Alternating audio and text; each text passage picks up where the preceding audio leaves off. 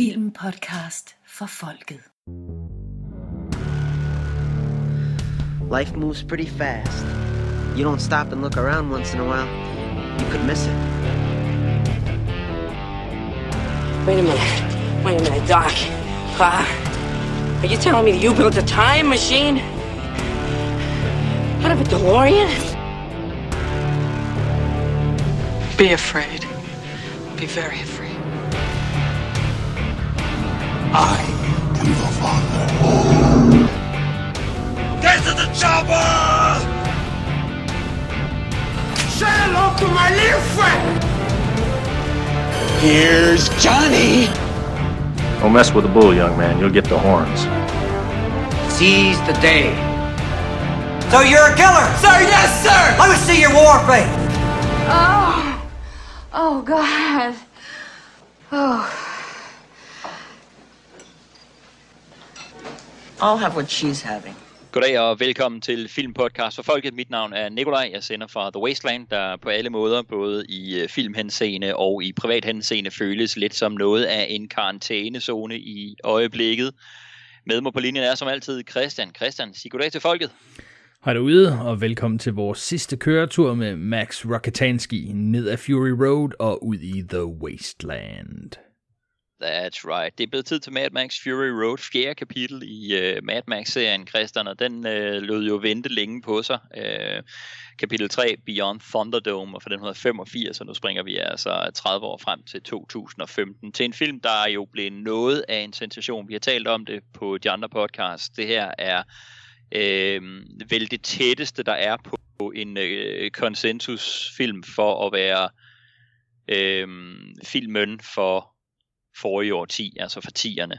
Det er der selvfølgelig, og det skal der være utroligt delte meninger omkring, men jeg synes, der er sådan lidt af et billede af, at det er den, der dukker op flest steder tættest på toppen. Selvfølgelig er det en super subjektiv vurdering, men det bliver alligevel lidt et for den her film, som vi skal tale om i dag, fordi selvom vi som altid prøver bare at kigge på filmen isoleret set og fjerne den fra hype, eller ja, fra positiv og negativ hype, så må jeg sige, det kan ikke lade være med at farve en lille smule, og det kan ikke, jeg synes også, det er en interessant optik at kigge på den med, fordi det er altid så svært det der med nye film, og hvor placerer de sig henne i filmhistorien og sådan noget. Men det her, det er, dels er vi jo lidt distanceret nu, 5 år væk fra Fury Road, og så jeg synes godt, man begynder så småt begynder at kunne kigge på en film lidt mere objektivt. Altså det er sådan noget, et eller andet sted har jeg der sådan ved, at der jo næsten altid skal sådan en eller anden 10 års karensperiode til, før vi egentlig kan forholde os reelt til om ting har en holdbarhed, og hvad deres reelle kvalitet er. Altså så når vi kommer lidt ud af tidsånden med det, ikke? Jeg synes, vi begynder lidt at nærme os med Fury Road, og vi godt kan kigge på den i den optik. Og jeg synes også, det er interessant at lave tidsbilledet lige nu her på, om holder den også i den optik. Jeg skal selvfølgelig nok prøve at ikke skulle vurdere hver eneste ting, vi ser og hører i den her film, oppe på, om det virkelig er værdigt til at blive betragtet som årtidets film. Fordi det er jo selvfølgelig heller ikke fair, at alt skal dømmes på den måde i den her film. Men jeg har sådan et eller andet, der står også lidt sådan en aura omkring hele produktionen omkring den her film, og hvad de har været igennem med den, fordi så utrolig meget af det er fysisk lavet, rigtig stunts, rigtig fysiske biler, der har været til stede, rigtige eksplosioner, og der næsten ikke er noget i den her film, der er 100% computergenereret. Det er computereffekterne er mest brugt til at fjerne wireworks, lave nogle inserts af ting selvfølgelig, forhøje nogle effekter, men overvejende så er der en følelse af, at alt det vi ser her, det er rigtigt. Selvfølgelig er der jo lavet en stor billedbehandling i forhold til grading og sådan noget, ikke? Men den er jo slået op på at have sådan en ret høj grad af real world feel i sig, ikke? En fysisk taktil følelse oven i alt det her. Og det gør også, at der allerede er sådan nærmest sådan en mytisk stemning omkring produktionen af den her, og det er som om, at der sådan er en definerende film eller serie næsten, jeg ved ikke om det holder 100%, men sådan for hvert årti nærmest, der sådan, at det er den, der var filmen eller serien i det årti, der ud over at få anerkendelse, det er så ikke dem alle sammen, der nødvendigvis har gjort det, men så for produktionsapparatet og det har krævet at lave filmen, høster enorm anerkendelse. Så her taler jeg ikke om sådan noget som for eksempel Apocalypse Now, som jo har en mytisk produktionsfase, som også er dokumenteret i den fremragende dokumentarfilm Hearts of Darkness. Men der var det jo nærmest, fordi ting gik galt, at det blev så mytisk. Men jeg taler om dem her, der er planlagt så utrolig ambitiøst, og dare I say it, visionært, at der er nogen, der har haft modet og drivet til at sige, at det er det her, vi skal lave, og det er på den her banebrydende og enormt ambitiøse, både logistisk, praktisk, økonomisk, kunstnerisk, den her måde her. Og så er de gennemført den produktion under de omstændigheder. Men altså, det giver mening med forskellen af, ikke? Altså, det er noget, der har været planlagt til at skulle være så crazy, som det er her. Og ikke noget, der er blevet det, fordi ting er gået galt. Der er sådan et eller andet i mit hoved, der siger, sådan lige off the top of my head, så tænker jeg Fury Road fra 10'erne. Jeg tænker Ringenes Herre-produktionen fra 0'erne. Der er helt sikkert også noget i 90'erne, men den jeg lige spoler tilbage til, det er James Camerons Dybet. Som også er lavet meget ligesom den her jo i virkeligheden, med et meget risikabel økonomisk satsning, hvor tilliden til en filminstruktør, en kunstner, en fortællers vision har på en eller anden måde udløst et meget, meget stort produktionsbudget og en produktionsform, der er helt vanvittig, men hvor det også er meget, altså den praktiske, fysiske produktionsform, hele det de gør i The Abyss med den her enorme atomreaktortank, der bliver fyldt med vand, og de dykker i altså måneder under produktion af den. Altså der er så nogle af de der, selvfølgelig er der så tidligere i Hollywood har der været lidt en større tendens til det, hvor det måske var nemmere, altså på nogle af de store udstyrstykker, når vi går tilbage til Lawrence of Arabia, eller Cleopatra, eller går endnu længere tilbage, ikke? Og der har det ligesom været omfanget. Tusindvis af statister og sådan noget, ikke? Der er sådan et eller andet, jeg kan på forhånd sige, med min erfaring inden for filmproduktion, der har jeg en lille smule, jeg vil ikke sige ærefrygt, men jeg er sgu imponeret, og jeg får sådan en, det er sat med sejt. Altså det er også det er automatisk en plus i min bog, også når jeg ser på produktionen af The Abyss, produktionen af Ringenes Herre, produktionen af den her. Det må jeg bare sige. Det vil jeg selvfølgelig også, ligesom at vurdere den her film ud fra, om den absolut er årtidets film, så vil jeg også lægge, så hvor årtidets film, det kan give sådan en negativ vurdering, hvis den skal vurderes op på den pedestal, så vil sige det andet her, anerkendelsen af produktionsformen, det kan jo også komme til at give en løftet positiv vurdering af filmen, fordi man siger, filmen bliver bedre af, at jeg ved, hvor utrolig svært det har været. Den vil jeg også prøve, og at vi vender det, og vi har det med og sådan noget, men når vi rent faktisk vurderer filmen, så skal det også vurderes på indholdet, uanset om det har været planlagt eller ej, uanset om det har været nemt, eller om det har været svært. Men jeg synes bare, der må være en anerkendelse for det, de har gjort på den her film her, uanset kvaliteten af produktet. Det var den lange smør. Vi talte lidt på Beyond Thunderdome om vi havde set den her film før. Jeg så den jo nogle gange i biografen, som vi talte om der, og har vendt tilbage til den et par gange på Blu-ray sidenhen. Og du så den både i biografen og har også set den sidenhen. Så det, Christian, den her gang skal vi jo tale om film, vi begge to har set. Er der noget andet, du vil sige om dit forhåndsminde om den her allerede utrolig gamle, 5 år gamle film her? Eller nogle andre caveats eller ting, som du lige vil putte på bordet først? Jamen, jeg synes, der er flere meget interessante ting i det, du siger. Nu det her med, om det er årtidets film. Empire Magazine udsendte sidste måned en undersøgelse, hvor de havde spurgt alle deres læsere, hvad for en de synes, der var den bedste film i århundredet indtil videre. Mm-hmm. Så de nappede lige ekstra 10 år på, og der vandt den her altså også som en klar etter. Jeg synes, det bliver interessant at dykke ned i den, for vi har snakket meget om det på Bond, om alle de ting, som de har lavet, og hvor svært det har været, og alle de her ting. Og vi har selvfølgelig også sagt, det var et sindssygt stunt, fordi vi vidste, at de havde været ude for sådan og sådan og sådan. Men i den sidste ende var der ikke nogen af dem, som fik ekstra cadeau, fordi det havde været svært at lave. Hvis indholdet ikke var godt, jamen, så blev den også straffet for det. Og sådan synes jeg også, man er nødt til at se på alle film, men specielt også på den her, ikke, som virkelig, hvor det virkelig har været noget, man har snakket meget om med, hvor mange stunts de har lavet, og alt er lavet for real, og hvor lidt CGI der er, og så videre, og så videre. Alt det der skal vi selvfølgelig have op og vende, og vi skal også snakke om det, når der sker nogle virkelig vilde ting undervejs, men skidt er nødt til at hænge sammen. Historien skal stadigvæk være god, og jeg synes jo, at der er en ting, som man har kunne se på George Miller, er, at når han har haft fuld fokus på filmen, så er han kun blevet bedre. Så jeg synes jo, det bliver en interessant opgave for os at prøve at dykke ned i en film, hvor han pludselig har haft alle mulighederne. Han har haft 30 år til at forberede sig, og han har haft et kæmpe budget i forhold til de 3 forrige. Så alt burde jo være optimalt nu for en så visionær instruktør. Og jeg synes, det er fedt at se, at der er så mange, der støtter op om den, men også så mange forskellige aldersgrupper, og at det er begge køn. Altså, vi er ude over det her med, at en George Miller-film er kun for petrolheads.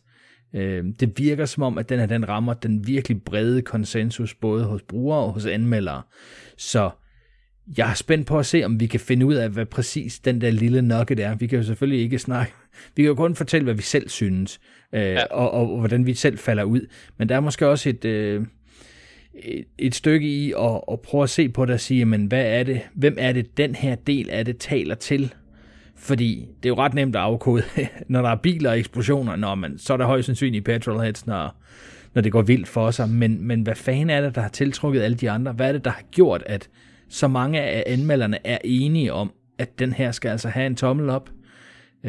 Det synes jeg er interessant, fordi selvom vi snakker om store film hvert år, nogle af dem vinder priser, og nogle af dem er så fan-favorites, som så senere bliver fundet på, når de kommer ud på medier. Ikke? Vi har snakket om Shawshank et par gange nu, men det er meget få film, som spænder så bredt, uden at være en lidt alle mulige genre, hvor det er nemt at sige, jamen Mad Max Fury Road, jamen det er jo en actionfilm med biler. Men hvis det er bare det, hvis det er virkelig den label, vi ender med at skal sætte på den, men hvor en fan rammer den så mange mennesker. Så jeg glæder mig til, at vi skal have skrabt lidt i det røde støv her, og se, hvad fan der ligger under overfladen. Se, om vi kan finde ud af, hvad er det, den her film, den kan, som mange andre film ikke har kunnet i det sidste årti. Ja, lige præcis, og for manges vedkommende i årtierne før også. Altså, det er jo, der er sket et eller andet med den her film her. Det er der ingen tvivl om. Og jeg vil jo, i forlængelse af det, du siger der, så vil jeg jo starte med at smide den tese på banen, at når film prøver at blive sådan en konsensusfilm, der skal appellere så bredt som muligt, så kan det godt være, at der er en reklamekampagne, der er effektiv og får folk hævet i biografen. Men det bliver meget generiske film, som måske rammer lige i en tidsånd, fordi så er de lige de trendy film i en kort periode, men så forsvinder de. Det er ikke dem, der holder på sigt. Det tror jeg ved godt, vi er i en superheltebølge og sådan noget, men jeg tror desværre, der er rigtig, rigtig mange af de sidste 20 års comic book film, som bevares har været rigtig, rigtig gode og godt lavet, og virkelig har defineret nogle overgange af filmfans, men der er rigtig mange af de film, som individuelle film, der forsvinder ud i glemslen, når vi springer 20 år frem, og folk så der vil sidde og sige, jamen, hvorfor den der? Der er der relativt få film, der bliver stående og har den holdbarhed, og det er film, næsten uden undtagelse, som er konsekvente i forhold til den genre, de er. De er ikke sådan nogle udvandede produkter, der også prøver at tilfredsstille alle lige meget. Men netop gør det, de gør, rigtig, rigtig, rigtig godt og stærkt, og så kan være appellerende på den måde faktisk meget bredere, end de ellers ville være, fordi så er det, når man så ser en petrolhead-film, er det måske den her, man så går til. Ikke? Så det er jo også, samtidig kan folk også godt lide at få varieret mad på tallerkenen i løbet af deres liv, ikke? Ja. Og der er der nok noget med, at altså, så skal den der tikka masala, den skal smage rigtigt. Den skal ikke også smage som bolognese, fordi der er nogen, der bedre kan lide bolognese, så må vi hellere sørge for, at vores indiske køkken også smager italiensk. Altså, du ved, ikke? Det er sådan, der er der noget konsekvens, noget skid eller stå på den, som jeg tror bekommer den her film rigtig, rigtig godt. Så er det jo netop interessant det der med, at fordi der er jo også kritiske røster, selvfølgelig er der det vil der altid være, og det skal der også altid være. Det er ikke noget negativt, at der er det. Men det den her film jo er blevet anfægtet for, Det har netop været sådan noget som, jamen, what's the fuss? Det er jo netop bare eksplosioner og billedporno, så det glæder jeg mig, Christian, til, at vi skal dykke ned i og se, om det rent faktisk er det, eller om der er mere på hjerte, også især når vi nu har George Millers trilogi, der løber op til den her, så frisk i erindringen. Vi ser, om der er noget mere indhold, om der er noget mere på hjerte, noget mere budskab med sådan en film som det her. Det er jo tit historien, der bliver angrebet for at skulle være utrolig simplistisk, så det må vi se om den er, og se om det er et problem, hvis den er det. Og så noget, jeg synes har været meget interessant, og det kommer vi utvivlsomt til at berøre, ikke lige det her konkrete eksempel, jeg kommer med, men tematikken. Jeg bemærkede for, det er ved at være ret lang tid siden, men der var en debat på en tråd på Facebook, det er der jo altid, der kan folk gå helt amok, men der var der en, der havde meget travlt med at svine en tendens til, at film i dag har et øget fokus på men måske ikke øget nok endnu, men gradvist øget fokus på feminine værdier, har en feministisk vinkel på nogle ting, har trukket kvinder mere frem i nogle markante roller, og lader flere film handle om de kvindelige karakterer. Lad dem fylde mere, simpelthen både visuelt, men også indholdsmæssigt. Og der var der en hel række film, som han fik svinet til af moderne eksempler på det. Og så vendte han den rundt, og så sagde, til gengæld så kan man se, når tingene bliver gode, så er det fordi, man ikke gør sådan noget pjat. Se for eksempel, og så kommer man nogle eksempler, hvor blandt andet den her var et af eksemplerne på det. Det er godt, der stadigvæk er rigtige mandefilm. Og så var der bare nogen, der gik til ham og sagde, okay, men det er jo rigtig fint, men når du sviner en anden film til for at have for eksempel erstattet en karakter med en kvindelig, en genindspilning og have erstattet en mand med en kvinde for eksempel, eller hele debatten om kan Bond spilles af en kvinde, og der er så mange ting og sådan noget, der er oppe til at blive diskuteret, men også bare generelt har taget historien med et større feminin fokus, så begyndte de at gå lidt til ham med den her på, hvad indholdet var. Og da det gik op for ham, at det her, det faktisk måske, det skal vi jo også tale om, Christian, måske er det var i hvert fald tesen i den her tråd, en ret banebrydende film ud fra et feministisk perspektiv, og at det er en entydigt af en feministisk film, dog med altså en maskulin glæde ved eksplosioner og sådan noget. Så det er måske et sted, hvor de to interesser, de mødes. Så lige pludselig så vendte han på en tallerken og kunne faktisk ikke længere lide Fury Road, fordi han var den fejl, den falder også ind under det her. Og man er lidt, okay, men så er det jo rent faktisk, der er jo lige præcis et eksempel på en mand i dag, der den eneste årsag, altså den drivende årsag til, om han kan lide eller ikke kan lide noget, det er, om det er pro-mænd eller pro-kvinder, og ser det som sådan nogle totale selvmods, altså som en kamp deroppe. Altså lidt ligesom for eksempel, hvis det var man, altså han trækker det helt derud, hvor ligesom hvis det var man siger, jeg vil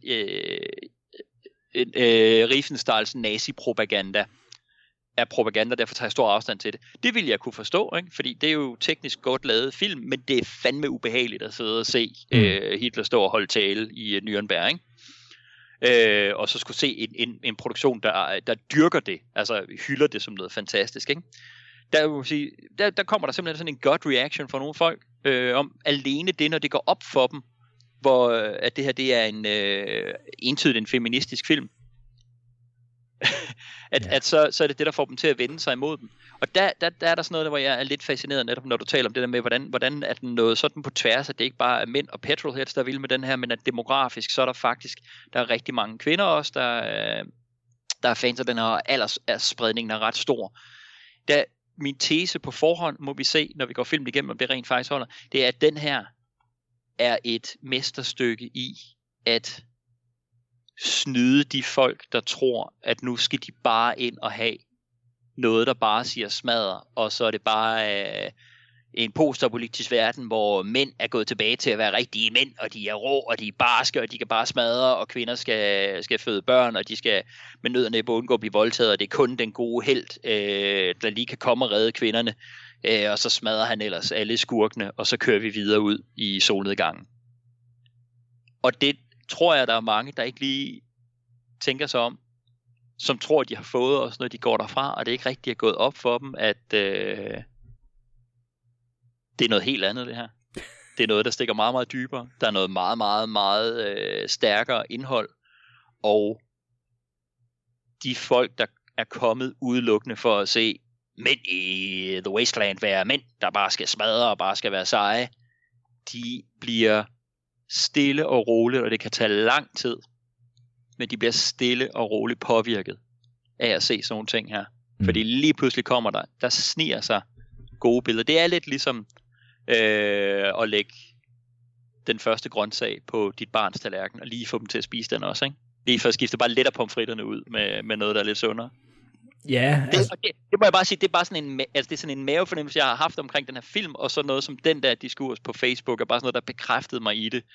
Og det er for mig et af de eftermæler, der står på den her film. Og det synes jeg er pissespændende. Det glæder jeg mig til at dykke ned i og se, om der er hold i det måske, Christian. Fordi det kan også være, at det bare er, fordi der er en stærk kvindelig hovedrolle, som i virkeligheden måske er mere hovedrollen, end Max han er. Og så er hun badass, og så er det derfor, man har et billede af, at jamen, så er det en feministisk film. Fordi når vi dykker ned i den, så kan det være, at der viser sig et helt andet billede. Det er jeg også meget spændt på. Ja. Jeg tror på den kvindelige revolution, ledet af Furiosa. Fedt. Ja, men, lad os se, om det holder vand. Det der i hvert fald er, Christian, det er Mad Max Fury Road. Det er en film, der har en karakter i dag på IMDb på 8,1, og ligger nede som nummer 205 på deres top 250 liste. Og der må jeg faktisk sige, med alt det her, vi lige har sagt, 8,1 er fandme en flot karakter, nummer 205 all time er fandme flot. Det kommer en lille smule bag på mig, at den så ikke ligger højere. Ja, yeah. Det er ikke nogen god forklaring på. Altså, jeg tror, når man ser på, hvad den ellers får karakter rundt omkring, så virker det til at være et konsensus her på 8 noget. Men jeg tror, at dem, der bliver adspurgt, og dem, der stemmer og sådan noget i dag, er også dem, som vil sætte den her højere. Men i forhold til de gamle sådan sværvægtere, der tror jeg simpelthen ikke, den holder. Altså, jeg tror, den holder inden for det her årti, men hvis du sagde, altså verdens bedste film, så tror jeg ikke, den vil ende der. Så tror jeg, det passer meget godt med top 250, sådan lige med et par undtagelser her og der, men jeg tror, når man laver de her ting, hvor man siger årtidets bedste film, og så videre, så bliver der også lidt noget hype omkring det, hvor den hype selvfølgelig er fin nok for dem, der går ind og ser det, og dem, der har været vilde med det, men ser man ligesom i et større perspektiv, jamen, så dør sådan noget hype jo altså ud. Jeg synes, den er god, men jeg forstår så sandelig også godt, at den ikke ligger højere. Fordi det er nogle fuldstændig vanvittige film, der ligger over den. I hvert fald mange af dem. Der er også nogle duds indimellem, hvor jeg overhovedet ikke er enig. Men jeg synes, der er en tendens på, når man ser den der top 250 for IMDb, så er der en tendens til, at mange af dem er enten den her gruppe, som jeg synes er sådan fantastiske film, som altså will last the distance. Altså, de er også fantastiske om 50 eller 100 år. Men der er altså også mange af de her, som er sådan lidt som springer ind, fordi nu er det lige pludselig det fedeste af det fedeste. Der var en overgang, hvor folk ikke kunne få armene ned omkring Nolans Batman-film. Og det var som om, at jamen, det er bedre end noget som helst, der nogensinde er produceret i nogen som helst kategori. Og det har jeg da også sådan lidt svært med. Altså, det der sådan meget den definitivt bedste film nogensinde, det tror jeg simpelthen ikke holder i længden. Så jeg tror også, altså Fury Road, den skal hyldes, og jeg synes også, det er flot, at den får 8,1. Men at begynde at snakke om, at den skal ligge op i top 50 af de bedste film nogensinde, det er for mig et stretch. Fedt.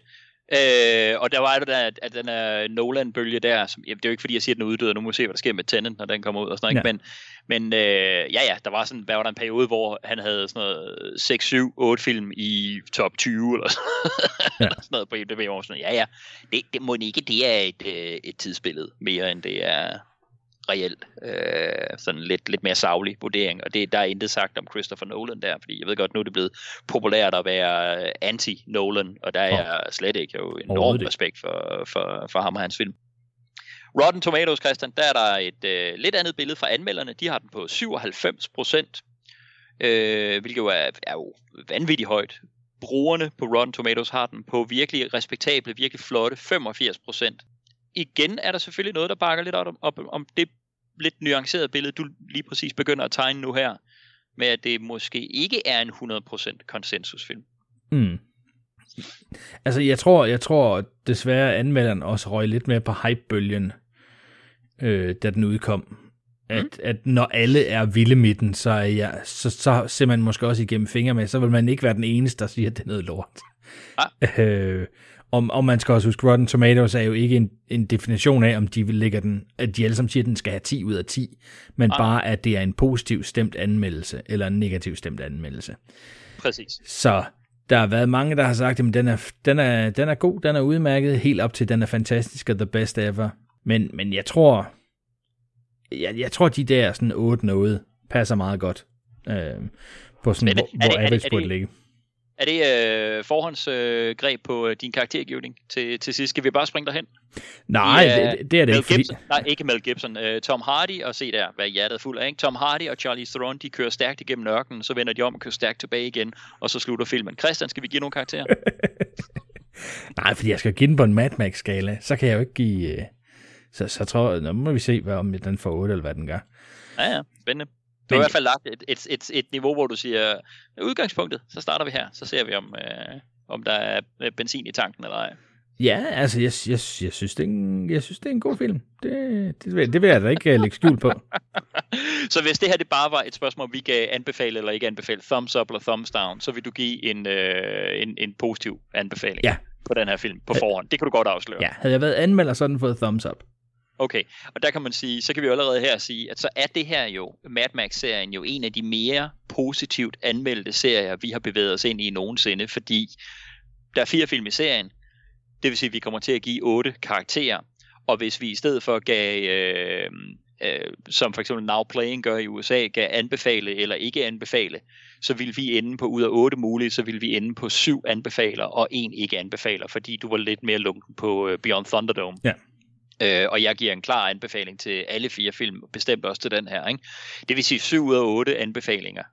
Det er rigtig, rigtig, rigtig højt. Altså, uden at spoile alt for meget, så kan man sige, at det blev faktisk overgået af vores Flash Gordon-serie. Men der vil jeg stadigvæk sige, at højdepunktet i den her serie er højere for mig, end højdepunktet i Flash Gordon-serien. Men der var det altså 8 for 8, ja. Vi anbefalet derovre, ikke? Men ellers er det er der godt nok ikke mange serier, der kommer i nærheden af at have så høj procentgrad en anbefalelsesværdige anmeldelser fra os eller fra nogen anden. Det ligger højt. Jeg tænker, at måske de første 4 Bond-film, men i vores serie, der havde vi jo talt tv-filmen Casino Royale med, så det blev spoleret allerede i første afsnit, ikke? Men der er det måske også interessant lige at se, hvad det er for en, der for mig falder ud, ikke? Fordi jeg ser George Miller som en stor fortæller, som ikke bare vil se en masse actionscener, men faktisk også kunne tænke sig at logge noget message ind, når han nu er i gang. Og det synes jeg, han har været rigtig god til, men jeg synes jo, at Thunderdome måske var der, hvor han sådan ligesom slappede lidt af på den, og det var der også gode grunde til. Han havde lige mistet sin gode venner og samarbejdspartner, og havde egentlig ikke rigtig lyst til at lave den, men nu var vi jo i gang, og vi kan ikke bare afbryde det hele og sådan noget der. Og der synes jeg måske, der manglede lidt. Det var for... Ja, der manglede en rød tråd der. Og det var det, jeg savnede. Jeg tror, havde der været fuld fokus, og havde det været både Miller og Kennedy, der havde været på den der, så var den også blevet af et helt andet niveau. Det kan jeg ikke forestille mig andet. Så jeg er jo glad for at have George Miller i fuld vigør tilbage, og håber der på, at vi måske også kan nå at få en 5'er med fra ham. Ja. Og vi må også sige, at vi går ind til den her 4. film, tror jeg, med en fælles rangering af de 3 første, med Mad Max 2, The Road Warrior, som en klar nummer 1, og så du er ret klart Mad Max, den første, som en nummer 2, og der er jeg lidt tættere med 1'eren og 3'eren, og har faktisk i lange perioder haft 3'eren over 1'eren, men der er noget renhed over 1'eren, som får den til at holde den tand mere for mig, og der er flere ting, der ikke helt spiller i 3'eren, så jeg har lige præcis 3'eren nede på en 3. plads, men det er tæt for mig, og der er det jo nok mere entydigt for dig, men jeg tror, vi har den samme rangering, så må vi se, hvor den her ender.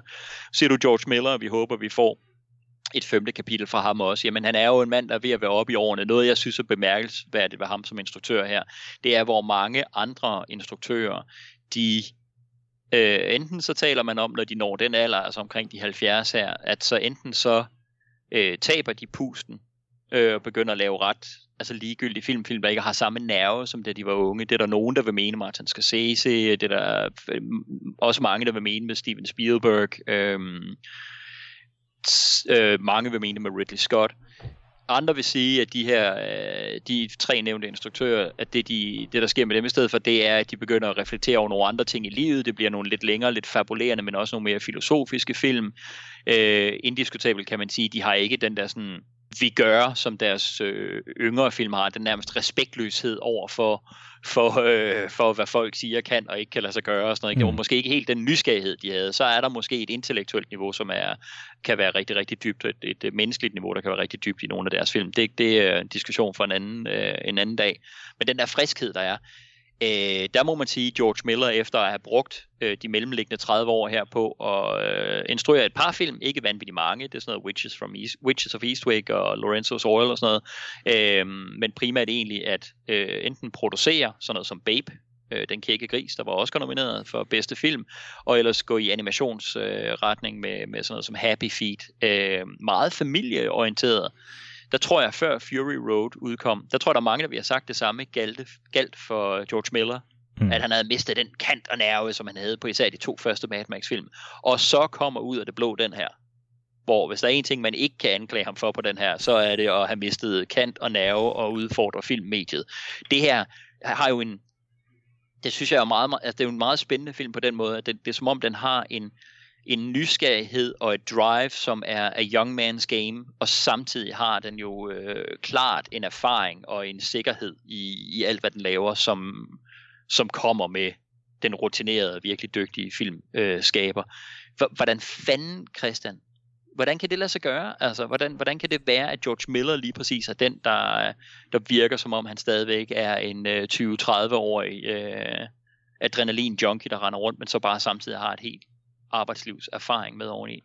How the fuck is this possible? At nu nævner du nogle eksempler, dem kan jeg nok ikke stå inden for, og ligesom skal køre over en kant her, for hvordan deres proces er blevet, men jeg tror, at jo ældre man bliver, selvom man stadigvæk er meget visionær instruktør, så tror jeg, at de mange gode idéer, man har i hovedet, kan være svært også at holde styr på, hvis man samtidig skal køre et sæt, og så skal der laves ændringer af det ene og det andet. Hvor George Miller jo på den her sørgede for at omgive sig med 2 personer, som forstod, hvad det var, hans vision var, og så de simpelthen satte sig ned. Altså hele filmen her er jo tegnet som storyboards. Mm-hmm. Altså næsten med tanken, så hvis man vil lave den som det, som de fine kalder en grafisk novelle. Jeg hader det udtryk, men... Tegneserie? Ja, tegneserie. Og det fungerer altså, fordi så har man lige pludselig ikke bare ideen til, så kører den her bil ind i den anden, men at George Miller sætter sig ned, og så sammen med de her 2 gutter, som skal, altså Brendan McCarthy og Peter Bond, som sætter sig ned og laver de her 3500 storyboards, så simpelthen alle vinklerne, hvor skal kameraet stå, hvad skal der ske, hvad skal vi så se, hvad skal der være fokus på, så alle de idéer, han har haft igennem de her mange år, simpelthen bliver tegnet ud, og man får planer sig, det der, det kan ikke lade sig gøre, er du sikker på, at du vil det her? Så når man så står på sættet, så skal han sådan set bare være instruktør. Hele det visionære projekt, det ligger allerede i de her storyboards. Det er planlagt til mindst detalje, så selv hvis han er 70 og måske lige mister overblikket et øjeblik, jamen, så er der stadigvæk de her 3500 storyboards at vende tilbage til. Og som man selv siger, 80% af det ender jo i filmen, og noget af det er jo så, fordi de ikke når at optage det, på grund af den her sindssyge scheduling, der har været med, hvor de kunne optage og hvornår de kunne optage. Men størstedelen af det ender altså i filmen, præcis som han har forestillet sig. Og jeg tror, hvis man skal holde... Altså, jeg ved jo sådan en som Spielberg, han er meget visuel og tænker præcis i hvilket skud. Det er næsten lige for en klipper i hovedet, ligesom der skal klippes i kameraet. Men at skulle holde styr på en så vild actionfilm, 3500 storyboards i hovedet, altså der kan jeg godt forstå, at han har haft brug for at få det ned på papir, og så snakke det igennem med nogen, og hvad kan vi lave her, og Peter Bond har jo tegnet alle de forskellige vehicles, så de har jo vidst præcis, hvordan skal de se ud, og hvordan kan vi bruge det, og hvis han rammer den her, så kan den flippe sådan her, og så videre. Alt det hele har han planlagt, og det gør også, at når man har så god tid til at sidde og planlægge det, så bliver det spørgsmål om bare at gå ud og gøre det. Ja. Man behøver ikke at være visionær, når man står på sættet, hvor man kan få tvivl. Når det hele bliver planlagt til mindste detalje på forhånd, så tror jeg altså også bare, at han kan få hele sin vision med, og så kan den blive frisk. Fordi så har man tid til at gå tilbage og sige, det der, det holdt sgu ikke det samme tempo som det andet. Måske skulle vi prøve at tegne det om, eller hvad nu, hvis vi gjorde sådan her i stedet for. I stedet for, at man står på sættet, og så lige pludselig skal til at gøre det. Men det vil sige, du taler jo her for forberedelse, for at lave lektier, for at lave sit hjemmearbejde, for at tale tingene igennem, hvor mange taler om, at hvis man gør sådan noget, jamen så dræber det intuitive, og det dræber muligheden for at lave noget, der har nerve, og har en følelse af noget virkeligt og noget autentisk, når man er ude, så bliver det konstrueret. Hvor jeg er klart på dit hold i forhold til det. For mig har jeg ikke endnu oplevet eksemplet, hvor det ikke er lige præcis det modsatte, der gør sig gældende, og det andet bliver en undskyldning for. Altså det bliver sådan en undskyldning for dovenskab, men helt ligesom det samme, som når man i skolen, når der var folk, der sagde, altså nærmest mobbede andre for at lave lektier. Ja. Jeg oplever klart det samme som dig. Også at det er det, der er, og det her, det bliver nærmest så konge-eksemplet på det. Ja, altså jeg tror, hvis man står og skal lave en stor kostymefilm, eller med masser af snak og sådan noget der, ja, så skal man nok ikke sidde og storyboard det hele, så skal man have nogle generelle idéer, hvad skal vi lave, hvor, hvordan og hvorledes, så vi kan få bygget nogle. Det er jo stadig hjemmearbejdet, der gør forskellen, ikke? Absolut, men jeg tror, hvis man laver 3500 storyboards, frames, altså så alt også planlagt i mindste detalje, og for mig, der er det bare vigtigt, når det er sådan noget som en actionfilm her. Altså der er også mange af karaktererne, som ikke rigtig siger noget, men for mig er det, at det her, når storyboardet, det er jo actionscenerne, og de sets, der skal være, når vi så er inde i de her scener, hvor Immortan Joe skal sige et eller andet, og vi skal mærke den følelse, den råhed, der er i, eller vi skal mærke Furiosa i nogle af de her scener, jamen det er der, George Miller så går ind og siger, godt, det er så det, vi har tid til at arbejde på nu. Nu kan jeg være den instruktør. Jeg har allerede været actioninstruktøren, og det er ham, der har planlagt og lavet alt hjemmearbejdet. Det, jeg har forestillet mig med figurerne og figurudvikling, det har jeg i hovedet, og det kan vi tage undervejs. Så jeg føler jo, at han er en meget komplet instruktør, fordi han kan begge dele, og det så vi også på de første 2 Mad Max-film, at en ting er at have fuldstændig styr på det her med det tekniske, men han kan samtidig være personinstruktøren. Ja. Og jeg tror godt, han har kunne mærke, at han ligesom har fundet ud af, hvad er scopet af den her film, at jeg kan ikke både være actioninstruktøren og personinstruktøren, hvis det skal blive så vildt, som jeg har forestillet mig. Så er jeg simpelthen nødt til at planlægge noget af det på forhånd. Så jeg synes, vi får the best of both worlds her, både som personinstruktøren og som actioninstruktøren for George Miller. Ja. Jeg giver ikke en skid for den undskyldning med ikke at skulle forberede sig, fordi så er det det, der gør, at tingene kommer til at leve. Det skal man kunne få til at leve ovenpå forberedelse. Ja. Det er folks arbejde. Der er ikke så meget at sige til det. Jeg er rigtig glad for, at vi her entydigt taler om en person og en produktion, der har lavet deres hjemmearbejde. Christian, den udover at den jo med et stort produktionsbudget stadigvæk var en stor økonomisk succes, det er klart, den er jo ikke oppe i de der indspille $2 milliarder på verdensplan, James Cameron MCU-tal, tidligere Star Wars-tal. Det er den jo selvfølgelig ikke, men i forhold til, hvad man kunne på det her tidspunkt have forventet, at Mad Max som brand og som franchise, også baseret på, at de tidligere film i serien jo var store hits i deres samtid, men igen var de jo heller ikke, det var jo ikke Star Wars, Empire Strikes Back, E.T., Indiana Jones, blockbusters, det var det jo slet ikke. Så alt de ting taget betragtning, så har den her solgt rigtig, rigtig godt, meget, meget bedre end nogen kunne have forventet. Nu er Mad Max brandet jo markant større, end det var, inden den her film den udkom, så jeg tror loftet er hævet for, hvad en Mad Max 5 kan indtjene, men det vi er i sådan et R-rated univers, gør selvfølgelig, at vi stadigvæk ikke kommer op på de der tal. Men den var et stort økonomisk hit, men den var jo, som vi også har talt om, rent faktisk også en anmelder, og som vi skal tale om nu, en pris, darling. Ja. Den var jo Golden Globe nomineret for både bedste film og bedste instruktør. Et hav af BAFTA-nomineringer og BAFTA-priser. Alle brancheorganisationerne i USA, deres fagforeningspriser, der hævde den jo guld ned fra hylderne. Og til Oscar-uddelingen nåede den her op på 6 Oscars på 10 nomineringer. Fuldstændig uhørt for den her genrefilm, og i hvert fald i forhold til dem, vi har talt om tidligere den her serie. Hvad på tværs af de 3 første kunne vi hisse os op til 1 Golden Globe nominering for sang, og det er jo fordi det var Tina Turner, ikke? Ja. Altså, nu sker der virkelig noget. Den vinder Oscar for bedste klip, det er Margaret Sixel, der har klippet den.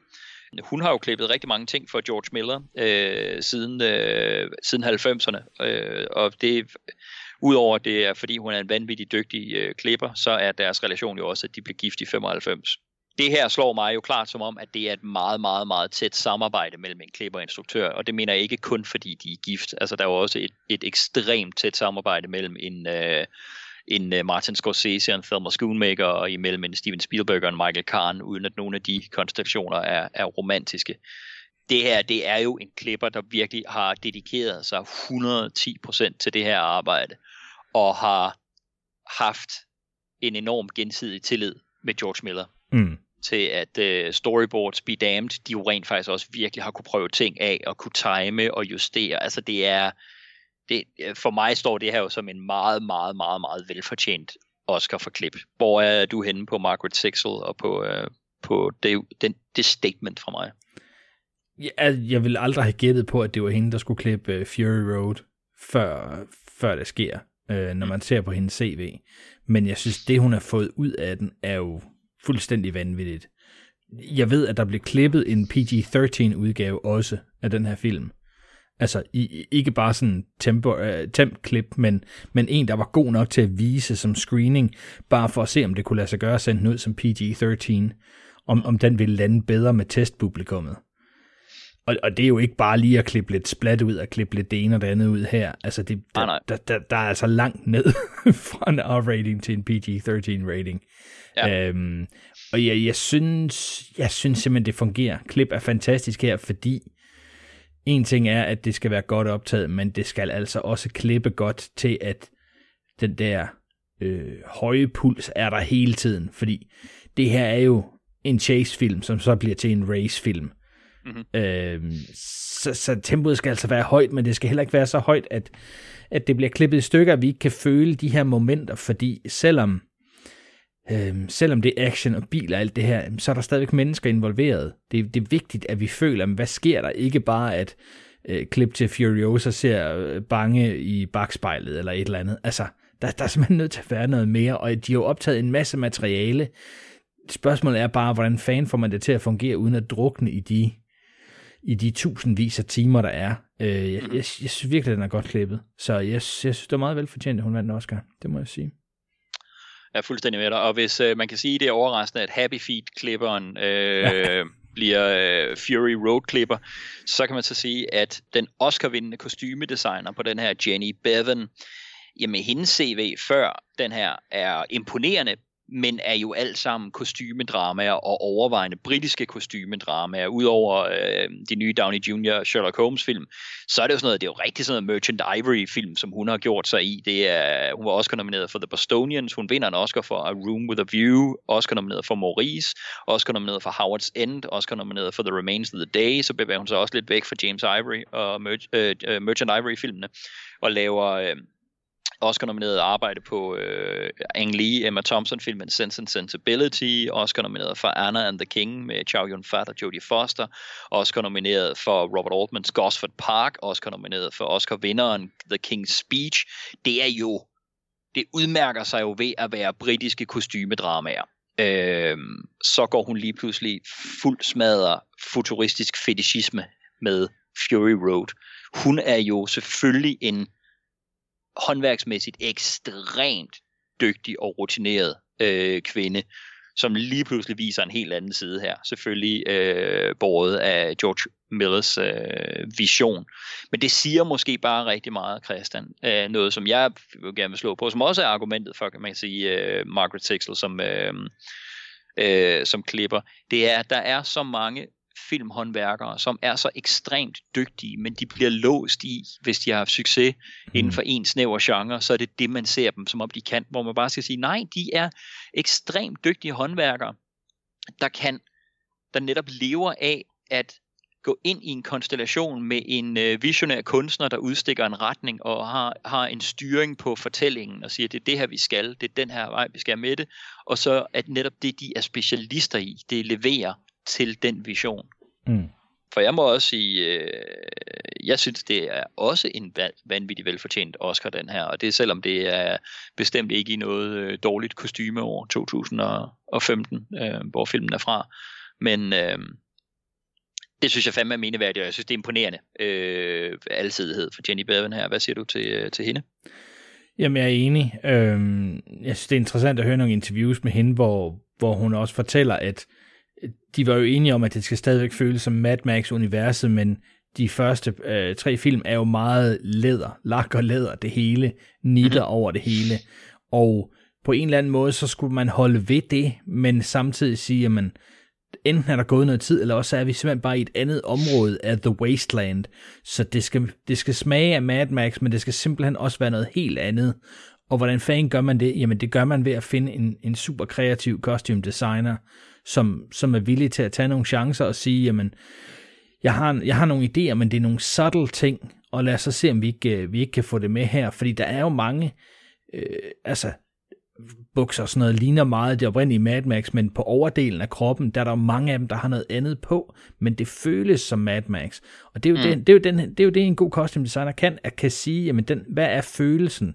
En ting er at lave en opfølger til en film, men at lave en periodefilm, og så sige, jamen vi vil gerne have det, der var typisk for perioden, men vi vil gerne have noget, der siger, at det er kun den her film. Det skal være den her film, du tænker på, når du ser kostymet. Det er en god costume designer kan, og det er det, så sandelig hun også kan.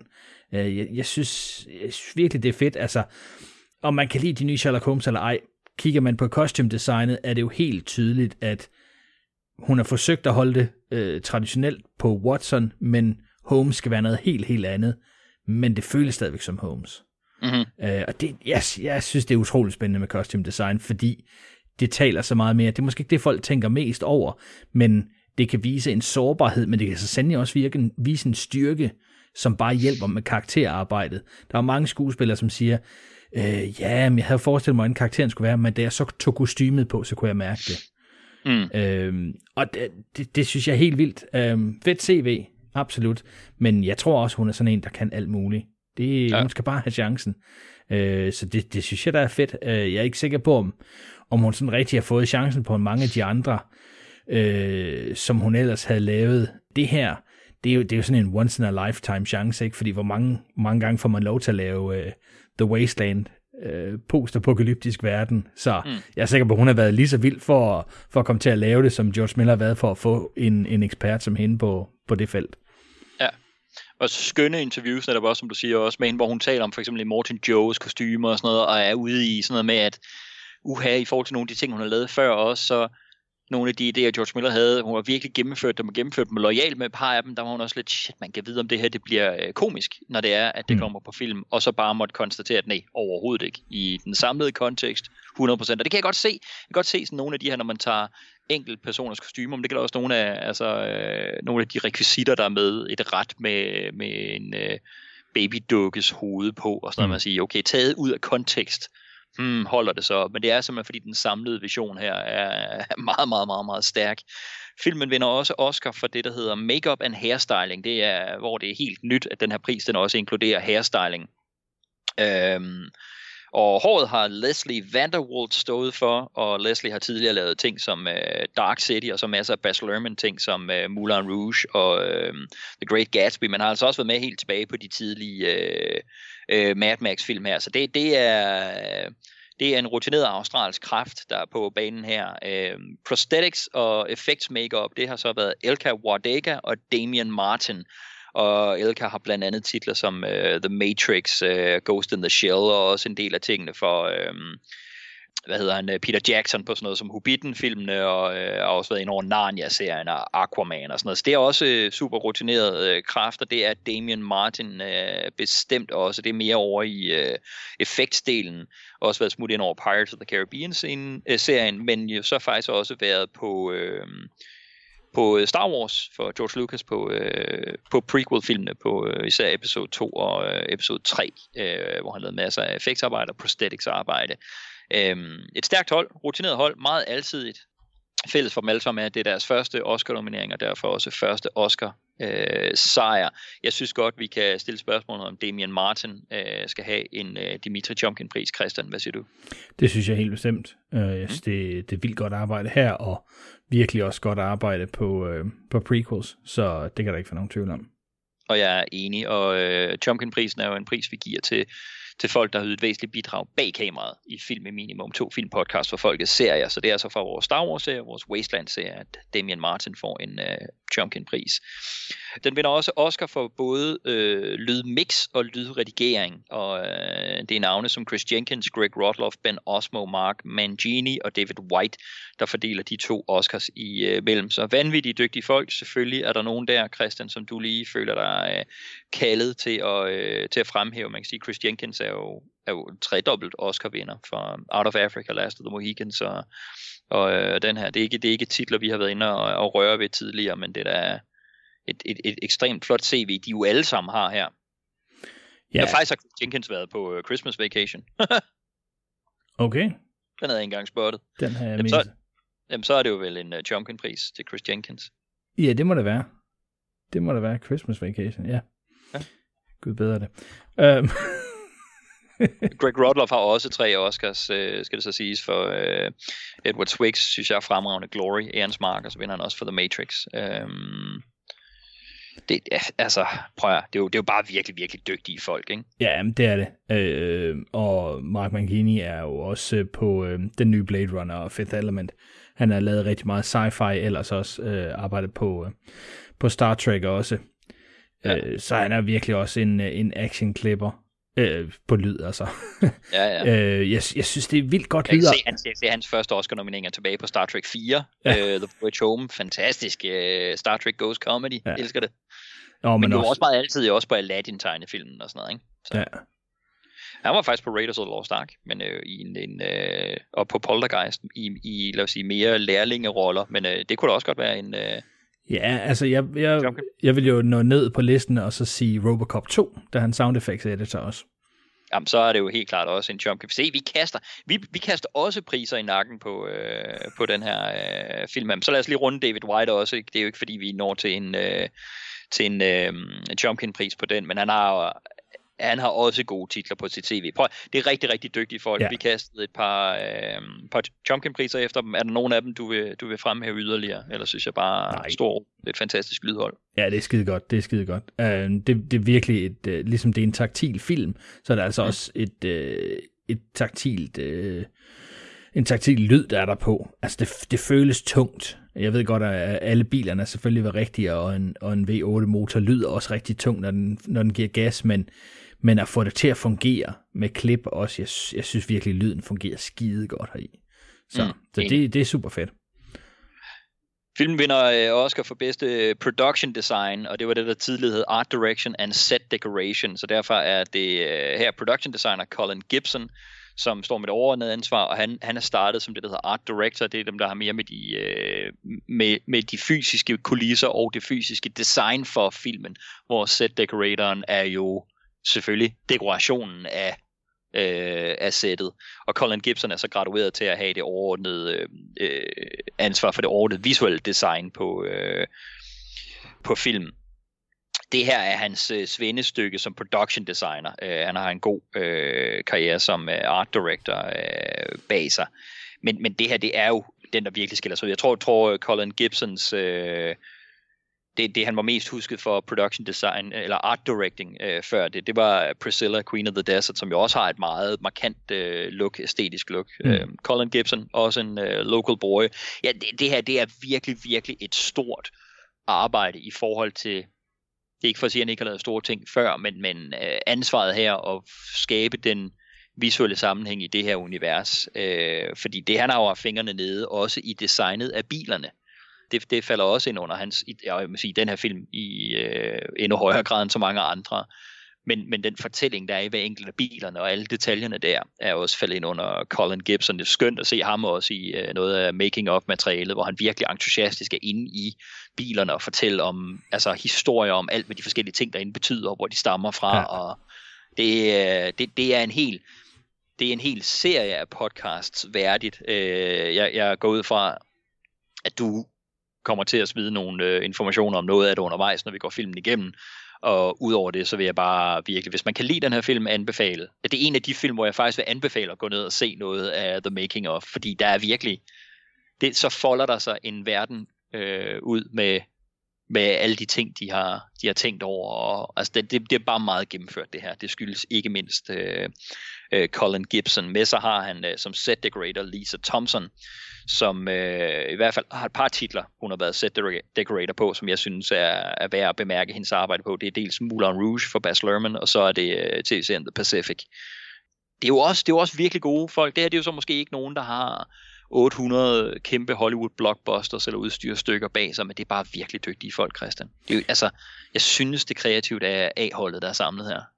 Jamen, det er det, og det er også A-holdet Down Under. Der er rigtig mange af dem, som er startet på små produktioner i Australien.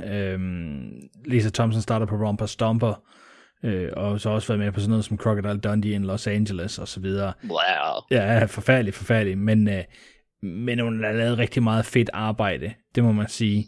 Og Colin Gibson, jamen jeg synes, det er så fedt, fordi en ting er, at man har Peter Pound, som har lavet en masse af de her storyboards sammen med George Miller, men han er om noget petrolhead, så har sat sig ned og designet alle de her biler udefra, hvordan skal lukket være, og så ligesom bare sagt, ja, her er Colin Gibson, værsgo, off you go, make it work. Og så de to sådan ligesom skulle arbejde sammen og så sige, jamen fint nok, hvad tænker du, at sjælen er i den her bil? Nå, men det er ham, der skal køre den, han elsker hot rod, så vi har simpelthen skåret en hot rod in half, og så er den monteret oven på den her biltype, og så ligesom været Colin Gibson, der skulle få det til at fungere, og så lave alle de små detaljer. Hvorfor er der de emblemer her, og hvordan er det lavet? Så alle bilerne har personlighed, og det er ikke bare sådan lige, altså, når vi snakker ikke 10 eller 12 biler her, ikke? Altså, vi snakker over 100 biler i den sidste ende, man har lavet med små detaljer, hvor man skulle finde en personlighed til alle de her biler. Så det er et kæmpe arbejde, de har lavet, og jeg er helt enig med dig. Hvis man bare har en lille smule interesse i den her film og bilerne, så skal man da helt sikkert se dokumentaren, og så høre Colin Gibson fortælle, for han er som et lille barn, der fortæller om alle de her små detaljer, hvordan de har lavet, og alle bilerne er så rigtige. Hvis du kan se en stor, kraftig motor, der stikker ud af kølerhjelmen et eller andet sted, så er det den, der virker, det er den, der trækker det. Og når vi skal se nogle af de helt store, ikke? Altså Giga Horse for eksempel, jamen altså, den kan køre 120 km/t på de der kæmpe dæk, fordi der ligger en sindssyg motor bagved. Og når man tænker på, hvor meget sand de har kørt igennem alt det hele er simpelthen designet, så det virker, så det er funktionelt.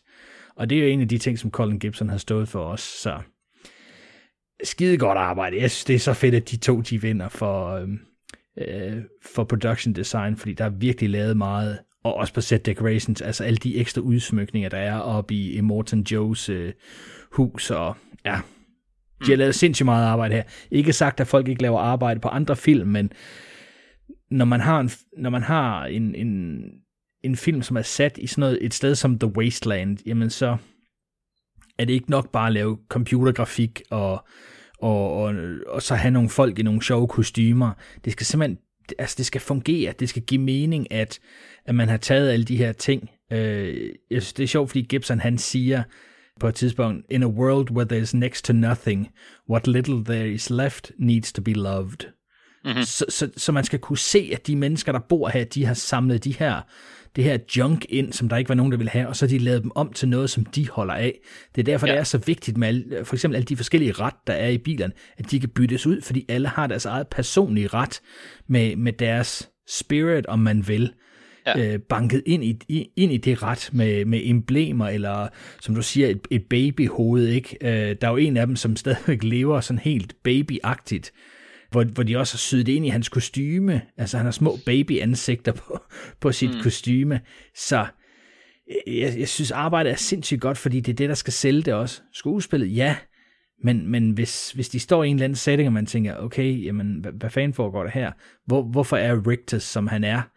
Jamen, så skal man kunne se det på kostyme, man skal kunne se det på de settings, de er i. Så. Ja. Det er det, fordi der er jo mange, der kalder George Millers vision, både her, men også i de tidligere film, for perverteret, for bizarre og for grim, at det er et udtryk for en postapokalyptisk verden, hvor alt er grimt. Sådan ser George Miller det jo ikke, og jeg er absolut tilbøjelig til at give ham ret. Altså hans kongstanke i særdeleshed på den her, men jo også på de tidligere, har jo lidt været det der med, at en del af menneskeheden, at så selv hvis vi hopper tilbage for mange, mange tusind år siden, jamen så selv som hulemennesker, er der en drift i os til at skabe noget, og til at skabe noget smukt, til at skabe noget, som i vores kontekst er pænt og fortællende, deraf altså hulemalerier og sådan noget, ikke? Og det er ligesom også, som man siger her, selvom det er en grim og farlig verden, så betyder det ikke, at de mennesker, der ville være tilbage, ikke ville have det drive imod at skabe noget smukt. Så, og for ham er det netop smukt med alle de her detaljer, der er i det, og hvordan de personligt gør ting, og hvordan de skaber de her karakterer skaber, som du er inde på, skaber deres egen fortælling. Ja. Både til samtiden, men også til eftertiden. Alt det her, vi taler om, som vi kommer til at tale om med den her med Witness Me, skabe sit eget eftermæle, definere sig selv, og skønheden i det, er jo noget, som George Miller dyrker rigtig, rigtig meget. Og jeg synes, det er smukt. Men det er jo også fordi, så smukhed, skønhed kan være mange ting. Det er jo ikke nødvendigvis kun de korrekte, rene linjer. Og det er jo noget af det, George Miller han meget dyrker. Vi talte jo også om det på de tidlige Mad Max-film, at det var som om, at der tydeligt var sådan en drift efter at tage det, som er konventionel skønhed, og flå det i stykker, og skabe noget andet, men måske skabe noget, som på sigt i virkeligheden er meget mere ægte, og meget mere sandt, meget mere menneskeligt, og den var igennem for en George Miller måske meget mere smukt, ikke? Ja, altså det tiltrækker mig ikke at have den her lasede, fortabte verden, hvor alt bare går i stykker efter den store krig, hvor folk ikke har noget mad, og der er ikke noget, der fungerer, alt er bare død og elendighed. Der er nogen, der overlever, og dem, der overlever, de skaber deres egen vision af den nye verden med det, der er tilbage. Ja. Og det synes jeg er fedt, at der er en instruktør, der siger, at den her vision har jeg, og så embracer vi det bare 100%. Han skal have fuld smadret. Og jeg tror måske også, det er det, der tiltrækker folk lidt, at når de siger, jamen, det er en Mad Max-film, det er en dyster fremtid. Men det er faktisk ret fedt, det de har fået lavet, fordi man føler, at det er ægte. Man føler, at de piller ikke bare et ret ned og siger, jeg skal have noget at køre med. Eller hvorfor de her krigere, de her boys, hvorfor War Boys, de er så dedikerede. Jamen, man har en følelse af, at der er noget bag ved det. Det er en helt støbt verden her. Og det gør helt forskellen. Ja, det er det. Der er en historie i de elementer, der er. Det er en verden, der er noget af det, som George Lucas jo faktisk blev rost for på den første Star Wars, da den udkom op imod meget generiske, meget kolde og kønsløse science fiction film, at det føltes som om, det var en left-in verden, ikke? Altså, den tusindårsfalken var rusten og var ved at falde fra hinanden, men der er også detaljer, som er i tusindårsfalken udelukkende, fordi det er Han Solo og Chewbacca, der flyver rundt i den. Det bliver personligt gjort på en eller anden måde, ikke? Og det er... Når man gør det og gør det så gennemført, som George Miller gør her, så er det, man begynder at arbejde sig hen imod en worldbuilding, der er netop, som du siger, taktil, føles i sit univers troværdig. Og den troværdighed, den genkendelse, den ærlighed, der på en eller anden måde er det, tror jeg nemlig også er noget af det, der gør, at man kan connecte med den her meget, meget stærkere end med så mange andre, der kun har til formål at sige, verden gået under, det er bare dystopisk og helvede til det hele, og altså, fordi det er en forfærdelig og en barsk verden, det her. Men for de mennesker, der lever i den, er det jo deres verden. Og det går jo ikke bare i stå, så bygger de noget nyt op. Så på den måde er det jo virkelig også et enormt optimistisk billede på menneskeheden, at der er faser efter, altså spekulationen i den her om, at der er faser efter en apokalypse, hvor der er en meget grim side af menneskeheden, rendyrket overlevelse for sig selv på andres bekostning, der kommer frem. Det ved jeg ikke, om man kunne spekulere i, kunne ske i en virkelig verden. Tænk nu, hvis det var, at der skabte sig en folkemæssig panik. Ville folk så virkelig være egoister og styrt ud og rende alt toiletpapir i landet til sig? Jeg ved ikke, om man kunne forestille sig nogensinde kunne ske. Du ved, men at der kommer sådan en dyrisk reaktion først, men ud af det på den anden side, er der måske, som den her film jo postulerer, andre kræfter, som i virkeligheden vinder, og en anden skønhed i mennesket, og et andet fællesskab, som er stærkere og overlever. Der, på en eller anden måde er det jo en virkelig optimistisk bud, når man ser hele filmen. Når man ikke bare fortaber sig i, og så se hvor er det barst og brutalt, og kører de rundt og smadrer hinanden, men ser rent faktisk, hvad the endgame, og det synes jeg ikke kun er gældende i Fury Road, det har jo været George Millers budskab i alle Mad Max-filmene.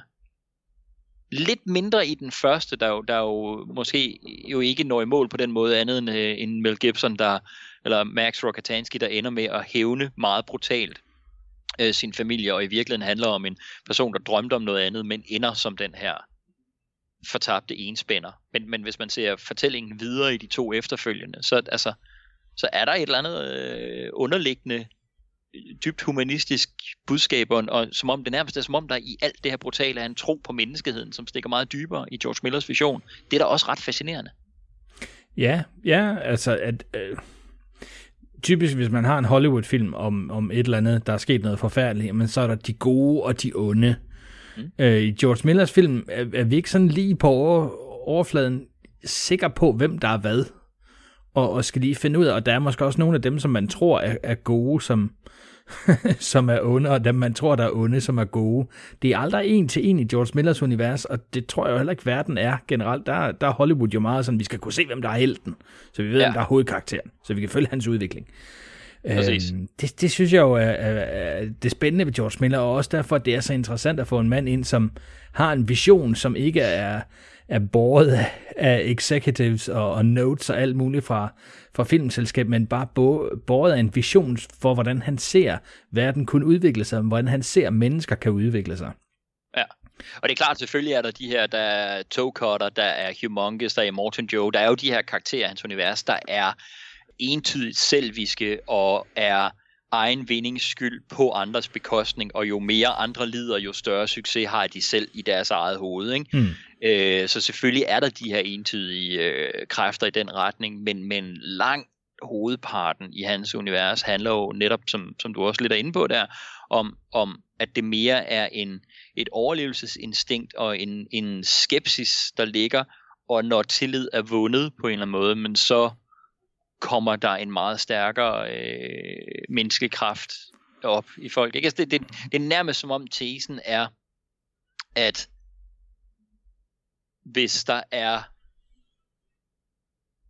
et trygt og tillidsfyldt miljø, så vil langt de fleste af de her karakterer, også i George Millers univers, vil hælde til at være gode, være empatiske, hjælpe hinanden. Altså selv en enspænder som Max, selv The War Boys, som vi jo også ser, selv Master Blaster i Beyond Thunderdome, eller Gyro-kaptajnen i toeren, at der ligger sådan en latent mulighed for godhed og fællesskab dernede under, hvis man kan få folk og samfundet ud over det panisk instinktive pres, fordi vi jo mennesker er jo som dyr, selvfølgelig er vi det, og hvis det sådan er, så man presser helt op i hjørnet og sådan noget, det er klart, altså kommer der nogle instinkter op, ikke? Men det handler også om evnen til at kunne komme ud over det på en eller anden måde. Ja, absolut. Jamen, jeg synes altid, der er en masse spændende karakterer, og så bliver det spændende at følge deres ark, fordi de ikke er traditionelle karakterer. Og det gør jo også, at den her film, hvor man har nogle karakterer, jeg synes jo aldrig, at George Miller gør det her, han siger, at de er 100% sådan her, og så lyver han over for os, og så ændrer det sig. Men jeg synes altid, at han har en masse karakterer, som er sådan lidt tvetydige. Der er nogle hentydninger til, at de kan være både det ene og det andet, og så er det op til filmen at forklares, hvordan det ender. Og det synes jeg er spændende. Jeg vil ønske, der var flere film, der turde tage de chancer, og så sige, jamen lad os da se, hvor det bærer henad, og så må vi tage den sådan lidt, som det kommer. Ja, præcis. Fuldstændig enig.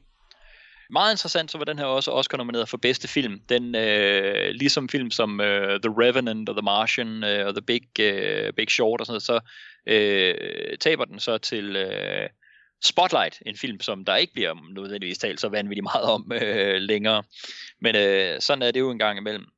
Nomineret for filmen var producerne George Miller selv, og så Doug Mitchell, som udover blandt andet, altså der var også en australsk producer, som blandt andet har produceret Dead Calm for Philip Noyce, men så ellers har været med George Miller helt tilbage fra at være co-producer på Beyond Thunderdome, og så har været inde over alt fra Lorenzo's Oil til Happy Feet og Babe og sådan noget. Så det er jo George Millers gode ven her. Er det at Doug Mitchell på en eller anden måde den nye Byron Kennedy?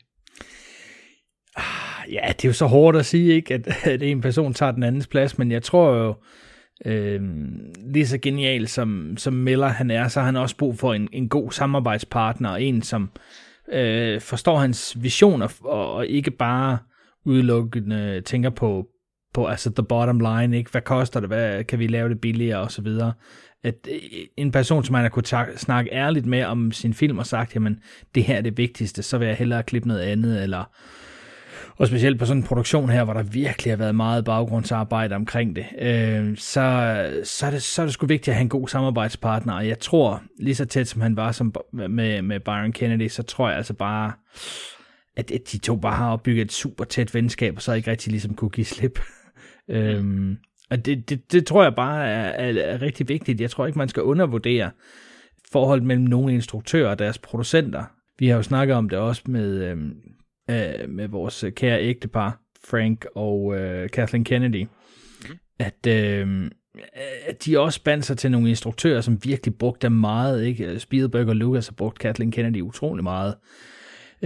Så nogle gange så er det et behov. Det er lidt ligesom instruktøren og klipperen, at der kan altså opstå et specielt bånd, og når man først har fundet ud af, hvordan hinanden kommunikerer bedst, jamen, så har man bare ikke lyst til at skulle ud og finde en anden, som skal hjælpe med at få en produktion på benene. Så jeg tror, det har været utrolig vigtigt, at han har fundet sig en anden samarbejdspartner, også sådan ligesom for at kunne komme ovenpå igen, efter tabet af sin ven. Så... Ja. Der er simpelthen noget med, at det er så økonomisk udfordret, og det er så logistisk udfordret at lave film generelt, at det er virkelig, man hopper i skyttegraven sammen. Og der tror jeg tit, der er nogle konstellationer, der kommer ud på den anden side med 1 ud af 2 reaktioner. Vi skal aldrig nogensinde se hinanden igen, eller vi kan lave alting sammen. Ja. Det er, at man bliver virkelig testet til det yderste i sin både personlige, men også professionelle relation. Og det er jo bare skruet op til max på sådan noget som den her. Op til Mad Max på sådan noget som den her. Den kære instruktør George Miller var også Oscar-nomineret netop som instruktør, og så var den nomineret for bedste foto. Det er John Seale, ligesom instruktør. Så må også foto måtte den give Oscar-statuetten til Iñárritu's The Revenant fra samme år. Men John Seale er Oscar-nomineret for den her. Han har tidligere været Oscar-nomineret for australske Peter Weir på Harrison Ford-filmen Vidnet. Han var Oscar-nomineret for Rain Man. Han vinder en Oscar for Anthony Minghellas film Den engelske patient. Og er igen Oscar-nomineret for Minghella på Cold Mountain. Og så er han altså nomineret på den her. Han har også fotograferet sådan noget som masser af andre Peter Weir-film, som Gallipoli og Dead Poets Society og Mosquito Coast og alt muligt. Han har også været ind over Sidney Pollack's The Firm. Masser af film, meget alsidigt. Endda også på den første Harry Potter. Bare for at sige, hvordan han spænder bredt. Men en af de ting, John Seale altid også har udmærket sig ved, det er de her film under lidt særlige udfordringer, særlige vilkår.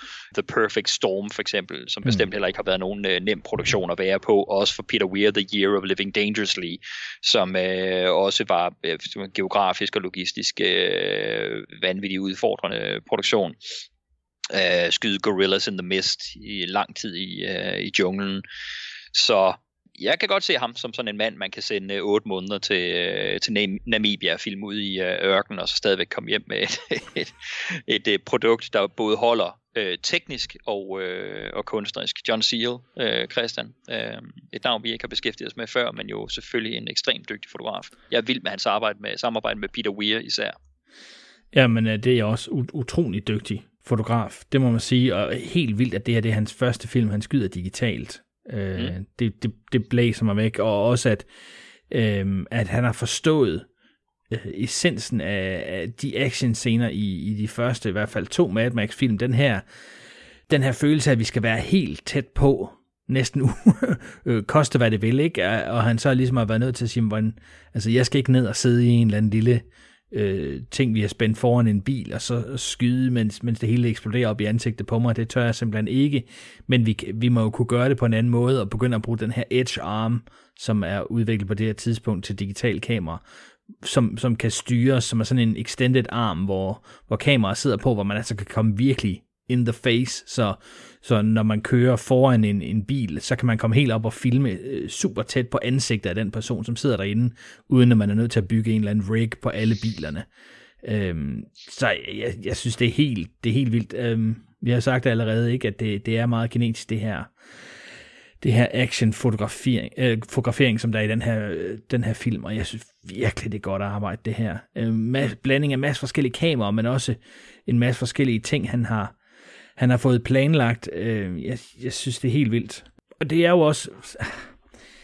Det er jo ikke nok, at en film bare er flot. Hvis den skal være action-driven, jamen så skal den altså også fungere. Vi snakkede jo om det. Klip var super fedt, men det kræver altså også, at hun har noget super fedt materiale at arbejde med. Og jeg synes da virkelig, John Seale, han har fået det hjem. Der er virkelig ikke meget, når man ser dokumentaren i forhold til alle de ting, som de planlægger, der er virkelig ikke meget, der går galt. Og det er selvfølgelig også på grund af stuntholdet og god planlægning og alt det her, men det er altså også et spørgsmål om, at de har været gode til at snakke sammen om, hvad kan vi filme og fra hvilke vinkler, og hvordan kan vi så lave det bagefter.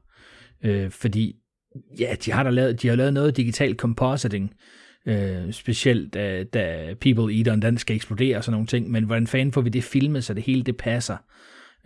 Og størstedelen af det er at filme i Namibia, så det med, at det bare fungerer lysmæssigt. Man kan selvfølgelig fikse meget i grading, men det skal altså også filmes godt, for at det ligesom spiller sammen. Og jeg synes jo ikke, der er nogen gange, hvor man tænker, hvad fanden skete der her? Det er virkelig godt. Det er tæt og intenst filmet, så jeg er virkelig stor fan af det arbejde, John Seale har lavet på den her, det må jeg sige. Og man må også sige, at selvom jeg helt klart er den skole, der siger, at manuskripter er meget mere end replikker, det er som om folk tit fortaber sig i, at manuskripter det handler om ordene, der kommer ud af munden på karaktererne. Det er altså, det er jo det hele. Det er jo også historiefortællingen ligger til grund. Så du kan sagtens lave et fremragende manuskript i en film, hvor folk ikke siger en eneste replik. Det er generelt bare meget misforstået. Men alt det til trods, så er det her jo netop en film, hvor det er meget sparsomt med replikkerne. Det her, det er en film, der skal forløses, og en historie og et manuskript, der skal forløses visuelt. Det her er entydigt en visuel film. Også meget, meget, meget stærkt lyddesign, det er ikke det, jeg siger, men det er entydigt en visuel oplevelse at se den her. Så fortællingen skal kommunikeres visuelt, manuskriptet skal kommunikeres visuelt. Så der hviler der jo virkelig, virkelig meget på. Det kan jo også bare helt, at det du siger med, at manuskriptet i virkeligheden langt hen ad vejen var super detaljeret storyboards. Det taler jo til, at det er visualitet her, der er i højsædet, og det lægger bare rigtig, rigtig meget på en fotograf som John Seale, og få forløst det sammen med George Miller, og det gør han, og det er nemlig i alt, det er i kompositionen af billederne, det er selvfølgelig i klipperytmen på det også, men det er i kompositionen af billederne, det er i, hvad ser vi i dybden, hvad ser vi i framing, hvad ser vi i kameragangene, hvad overtager hvad i billedet, og også som du er inde på grading, det er jo heller ikke for at undergøre det, fordi grading er jo ikke bare at smide 10 kilo lækkerhed oven på et billede bagefter, og det her er jo hvor vi taler om, hvor meget er der digitalt, og hvor meget er ikke digitalt, så må vi selvfølgelig bare sige, at der jo i billedbehandlingen bagefter er der selvfølgelig lavet virkelig, virkelig meget digitalt arbejde i grading og i lyseffekter og sådan noget på. Og det er bare super flot lavet, men jeg synes det tager opmærksomhed selvfølgelig på den måde, at man meget nemt kigger på det og kan se hvor flot det er, men jeg synes det tjener historien hele vejen igennem. Altså jeg synes det hele er medfortællende til at skabe den her verden, så det er voldsomt stærkt visuelt arbejde på Mad Max Fury Road. Den er også nomineret til bedste visuelle effekter, som er en god blanding af lidt computereffekter, lidt meget computereffekter, men endnu mere fysiske effekter på sættet. Effektsholdet, der er nomineret, det er Andrew Jackson, ikke den tidligere amerikanske præsident fra 1800-tallet, men dog alligevel Andrew Jackson, Tom Wood, Dan Oliver og Andy Williams. Jeg kan sige, at Dan Oliver har været inde over nogle af James Bond-filmene i Pierce Brosnan-æraen, og Andy Williams har været inde over en hel del James Bond-film, og også blandt andet Indiana Jones and the Last Crusade. Jeg tænker, at de to, Christian, Dan Oliver og Andy Williams, kan jo, tænker jeg, skal have sig en Chomkin-pris. Hvis du er enig i det, så synes jeg bare, at vi skal gøre det. Og ellers har du noget at sige til det her super stærke effektshold. Ja, jeg synes, Tom Wood skal med i den samme bølge. Han var senior compositor på The World Is Not Enough. Så, jamen, så må vi jo smide ham med os. Ja, men meget velfortjent. Og jeg synes, det er helt vildt, det de har lavet her. Fordi en ting er, at man siger, men special effects i en bilfilm, så tænker man, så har de nok lavet nogle falske biler, eller lavet nogle inserts, eller et eller andet. Men størstedelen af det, de har lavet, det er compositing. De har nogle af de baggrunde, de har optaget i Namibia, har skulle smides på nogle af de shots, og så er der nogle enkelte eksplosioner, hvor man så skal composite rigtige biler ind. En af de filosofier, de ligesom har fulgt den her gang, er jo, at der skal være noget fysisk, noget rigtigt i alle frames. Så det ikke bare bliver en CGI-frame. Og det gør også, at nogle af de her sådan helt vilde ting, for eksempel til allersidst, da War-Riggen, den ligesom skal sættes fast imellem de her sten, den der lille åbning, der er imellem bjergene, den canyon, de kører igennem, jamen så er det selvfølgelig den rigtige War-Rig, og det er selvfølgelig nogle sten, de har sat op, og så er det skulle composite ind i det andet, fordi det kunne simpelthen ikke lade sig gøre at lave on-set i Namibia. Men jeg synes simpelthen, det er flawless, det de har lavet. Der er virkelig ikke nogen steder, hvor jeg tænker, ser det ikke lidt fake ud, det der? Eller ser det ikke lidt smudged ud, når man ikke lige har kunne få effekten til at passe sammen med det virkelig? Jeg synes virkelig, det er godt med arbejde. Og så har de selvfølgelig fjernet nogle wires her og der, men overall, jeg synes virkelig, det er godt lavet. Det må jeg sige. Jeg er fuldstændig enig. Christian, så er der er ikke flere Oscar-nomineringer, der er selvfølgelig et hav af alle mulige andre nomineringer, og også en masse Saturn-nomineringer, Saturn-priser, en pris vi tidligere har talt om og sådan noget, men jeg tænker, at bag kameraet, vil du sige noget om komponisten? Det er jo kultkomponisten Junkie XL fra Holland, Tony Holkenborg, som vi har på her, en mand, der også har arbejdet sammen med Nikolaj Arcel på The Dark Tower, blandt andet, men jo er blevet virkelig sådan en trendy filmkomponist.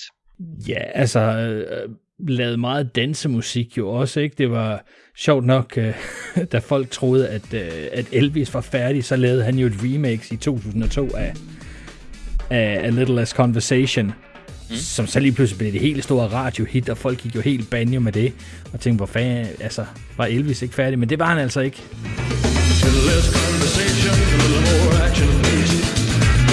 All this aggravation ain't satisfaction in me. A little more fight, a little less fun, a little less fight, a little more spark. Close your mouth and open up your heart, and maybe satisfy me. Selvfølgelig reddet på den her bølge af nye former for dancemusik, måske sådan lidt mere tilgængeligt dancemusik. Altså det gik fra at være sådan mere den hårde techno, så til at det skulle være mere melodisk, og måske også derfor man ligesom har valgt at sige, jamen da film er skudt den samme vej, jamen så er det meget den slags man ville. Han har jo selvfølgelig arbejdet sammen med en masse store komponister også for at lave nogle ting, men det er ligesom, han har ligesom en evne til at give det noget mere edge, hver gang der kommer et eller andet, og sjovt den her gang, ikke, at han også har lavet et score, som er lidt rocket i det også, og det er måske ikke sådan lige det, man nødvendigvis forbinder ham med, men han er altså virkelig, virkelig talentfuld, og kan rigtig mange ting. Det er sjovt, når man så hører nogle af de ting, han har lavet på The Amazing Spider-Man 2, som han jo har lavet sammen med Hans Zimmer, så kan man godt høre, at det er sådan meget symfonisk, når det er Hans Zimmer, men når den så skal have noget mere gang i den, så kommer Zimmer lidt mere til kort, og så får Junkie lov til at tage over. Så jeg synes, det er super fedt. Scoret fungerer virkelig godt her, og det var jo en af de ting, hvor de var ved at løbe ind i rigtig mange problemer, fordi ham, som spiller guitar på den her rig med alle hans højtaler på, The Doof Wagon, da de viste den til testscreenings, der var det en af de ting, som folk var mest negative omkring, og en af de ting, som filmselskabet insisterede på skulle klippes ud. De må simpelthen kunne klippe ham idiot med guitaren ud. Hold da kæft, mand, og det er måske det mest ikoniske for filmen i dag. Ja, lige netop. Og hvor George Miller sagde, I har ikke vent nu lige, fordi vi har altså en genial mand, der er ved at skrive alt det her med guitar. Fordi de har bare lagt et temp track på her, for det var noget, der ikke var færdigt, og han sagde, når I først ser udviklingen af Doof, og hvordan han spiller mere og mere intensivt, jo mere intens filmen bliver, jo mere intens jagten bliver, så vil I kunne mærke, at det er som om, at da man så Lost, og der altid var alle de her sange med i den første sæson, og pludselig så løber Hurley tør for batterier, og så finder man ud af, at det er det musik, han har siddet og hørt på sin Discman. Ja, helt fantastisk. Det var den samme følelse, som de var gået efter her, selvfølgelig ikke tænkt på Lost, men det her med, at vi har en person, som spiller musik, som er en del af scoret, men det er faktisk også det, krigerne hører, det er det, The War Boys hører, og så skal den selvfølgelig følge følelserne af filmen. Så det holdt han jo hårdt på, at vent nu lige indtil Junkie får det lavet færdigt. Og da scoret så kommer på dem, så er der jo ikke nogen, der vil undvære Doof. Så det synes jeg er super fedt, at man ikke bare har et score, som ligger ind over, og så er det sådan lidt op og ned og chase musik og sådan noget der, men man virkelig har noget, som fungerer også filmisk i forhold til, hvad der sker, at han ligesom får det vævet ind i det almindelige score. Så det synes jeg er super fedt. Enig. er meget, meget imponerende. Christian, udover det, altså jeg tænker, at vi selvfølgelig må smide et stort shout-out til stuntholdet på den her film her. Er der nogen specifikt derfra, du vil fremhæve? For mig er det en stor, fantastisk fælles opgave, og vi kommer jo til at tale om nogle af de konkrete stunts, når vi går filmen igennem, og nogle af de sindssyge ting, der er sket her. Men er der nogen, du specifikt vil fremhæve? For mig er det det er ikke for at på nogen måde nedgøre det, men er det en så enorm gruppe af virkelig vanvittigt dygtige og dedikerede folk? Altså, jeg synes, det bliver svært at pille dem ud. Ja, altså jeg synes, det der Lee Adamson stunt, som vi snakkede om lige før, hvor Warrigen den vælter, synes jeg simpelthen er fuldstændig vanvittigt. Åbningsstuntet også, hvor de flipper en bil, ligesom de gjorde i Casino Royale, synes jeg simpelthen også er helt vildt, men alt stuntarbejde er jo vanvittigt. Som vi har snakket om så mange gange allerede, alle bilerne er jo kørt rigtigt, og når der er noget, man kører ind i noget, og noget, der eksploderer og alt det her, så er der stort set ikke noget af det, som ikke er kørt rigtigt, uanset hvor vildt det er. De her motorcykler, som kører ned ad bjerget, synes jeg også er helt vildt, fordi det er optaget virkelig højt op, og så bare med et net nedenunder, så hvis han kører forkert, så griber vi ham. Ja, jeg synes stunt her på er helt fantastisk, og det er jo også det, når man siger, jamen alt skal gøres real, jamen så skal man simpelthen også have et helt vildt stunthold. Og det har han jo også haft på de andre, i hvert fald på de 2 første, hvor der virkelig blev gået til den, og lavet nogle helt åndssvage stunts, hvor man tænkte, det er jo, hvordan fanden er der ikke nogen, der døde af det, der var jo også nogen, der kom grueligt galt til skade under Road Warrior, men den her gang er de altså sluppet godt fra det hele. Der er ikke nogen, der ligesom har mistet livet. Så stor indsats af stuntholdet. Ja, og igen må jeg sige, selvfølgelig selv på de mest gennemplanlagte ting, kan der jo ske uheld og alt muligt, man må sige, hvis ikke den her film var så minutiøst planlagt for alle afdelinger, så kan jeg garantere dig for, at der var sket de vildeste uheld på den her. Ja. Preparation saves lives her. Jamen Christian, er der nogle andre bag kameraet, som du vil sige noget til på forhånd? Nej, ikke rigtigt. Altså vi har jo nævnt Peter Round, og det synes jeg var det vigtigste. Ham, som har lavet storyboards, har lavet alle tegningerne til alle bilerne. Præcis. Stort arbejde fra ham. Enig. Jamen så lad os gå om foran kameraet, og jeg tager dem altså i IMDb-rækkefølge her, selvom alt i mig faktisk skriger efter at rykke Charlize op på som den første taler om, men meget mere om det senere. Men ifølge IMDb så står Max Rokatansky øverst, og den hedder altså også Mad Max, den her. Jeg vil sige, vi kan jo godt diskutere hele det her, om George Millers filmiske univers her er afhængig af Max, om man kunne klare sig uden ham eller ej. Jeg har været glad for at have den karakter som sådan en ensom vandrer, man ligesom har som indgangsvinkel til de her forskellige miljøer. Og for mig er det ret vigtigt, at han er, og det giver også mig en god følelse, at uanset hvor meget han laver i filmen eller ej, så at den karakter er med igen. Men den her serie kunne jo, ligesom vi jo har kaldt den, hedde The Wasteland. Og så er det alle mulige andre karakterer, der er inde over, ikke? Altså der er på en eller anden måde, det er næsten som om de så også, fordi den hedder Mad Max, er bundet op på at skulle have Max med. Men Mel Gibson blev det ikke den her gang. Vi kommer til lige om lidt at tale en lille smule om baggrunden og processen med at lave den her film, så lad os gemme det dertil. Men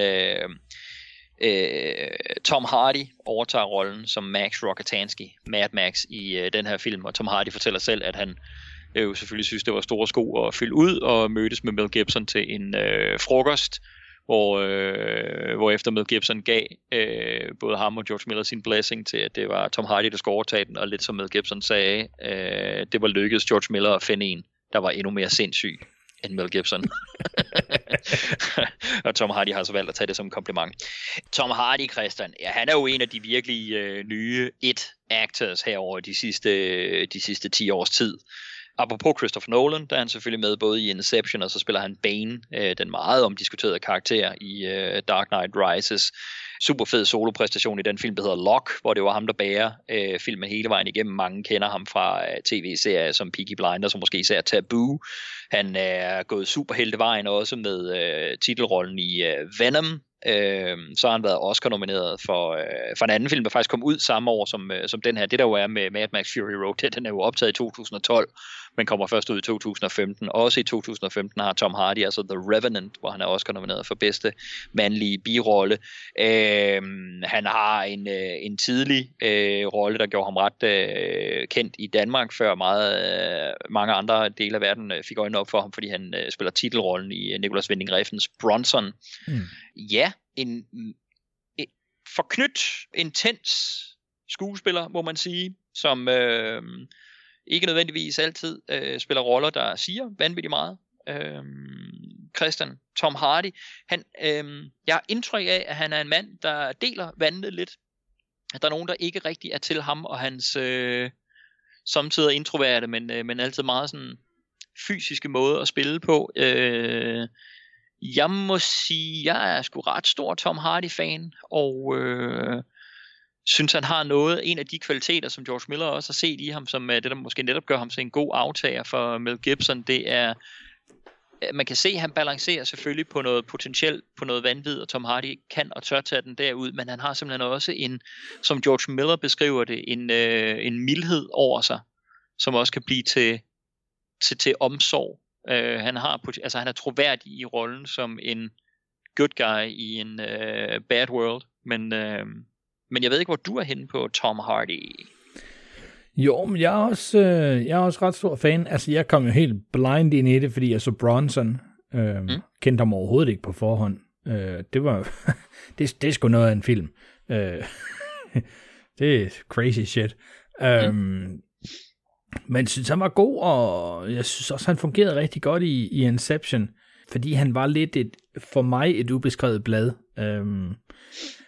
Jeg er måske ikke helt vild med Bane, men det er sådan hele masken og snakke underligt, og ja, jeg er ikke sikker på, hvor meget af det, man kan lægge på Tom Hardys skuldre, selvom de er ret brede, men jeg synes ellers generelt, jeg har et godt indtryk af ham. Jeg var altså også ret vild med ham i de 2 afsnit, han fik af Band of Brothers. Det synes jeg også var ret fedt, da han var helt ny, men det passede også meget godt, fordi de var unge og skulle i krig, og indimellem var det sådan lidt, hvad fanden gør vi nu, og der var alle de erfarne, som havde været med i alle de andre afsnit, og så kommer han ind som helt blank, ikke? Så det passede skide godt, den måde. Jeg var faktisk også ret glad for Venom. Jeg ved godt, den fik rigtig meget høvl, men jeg synes, som sådan en underholdende, ikke alt for seriøs comic book film, der passede han perfekt ind af den der 2-deling, og jeg synes jo også, at det er det, jeg ser her, at han kan begge dele, så jeg er da vild med ham. Jeg er spændt på at se, hvad de har tænkt sig at bruge det til, for han har fået en 3-filmskontrakt, hvor han skal spille Mad Max, så der kommer vel en hel masse mere med ham. Jeg er absolut ikke afskrevet fra at kunne se flere film med ham som Mad Max, men jeg synes, at det er interessant, at de holder ved det her, fordi det er ikke en super Mad Max-centreret film her. Nej. Så jeg har lidt svært ved at se, hvad der sker, hvis det er ham, der skal spille hovedrollen hele tiden. Fordi jeg tror måske, hvis det er den mutte Max, så kan det måske også gå hen og blive lidt anstrengende. Men det må vi se i næste film. Men i hvert fald en spændende skuespiller her.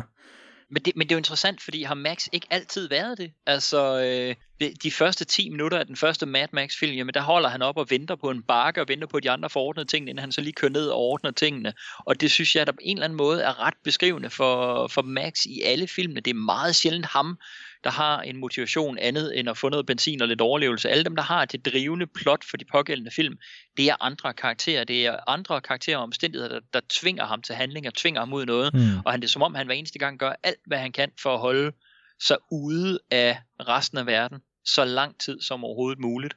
Og jeg ved, havde Mel Gibson markant flere replikker, end Tom Hardy har i den her? Jeg synes bare i 2 og 3, der passer det meget godt med den første, der er han lidt mere. Men der er han selvfølgelig heller ikke kommet ud på det der overdrev endnu, ikke? Hvor han er nødt til ligesom at opgive sin humanity og opgive sine principper og alt det her. Ja. Så ja, han passer jo ret godt til 2 og 3, men det er måske heller ikke helt fair, fordi den første ikke er sådan, jo, den er Mad Max, men den er jo ikke helt ude i The Wasteland, og du har været igennem en hel masse og mistet alt, hvad du havde. Så der er han måske også lidt mere tokket til at vente til alt det sker. Ja.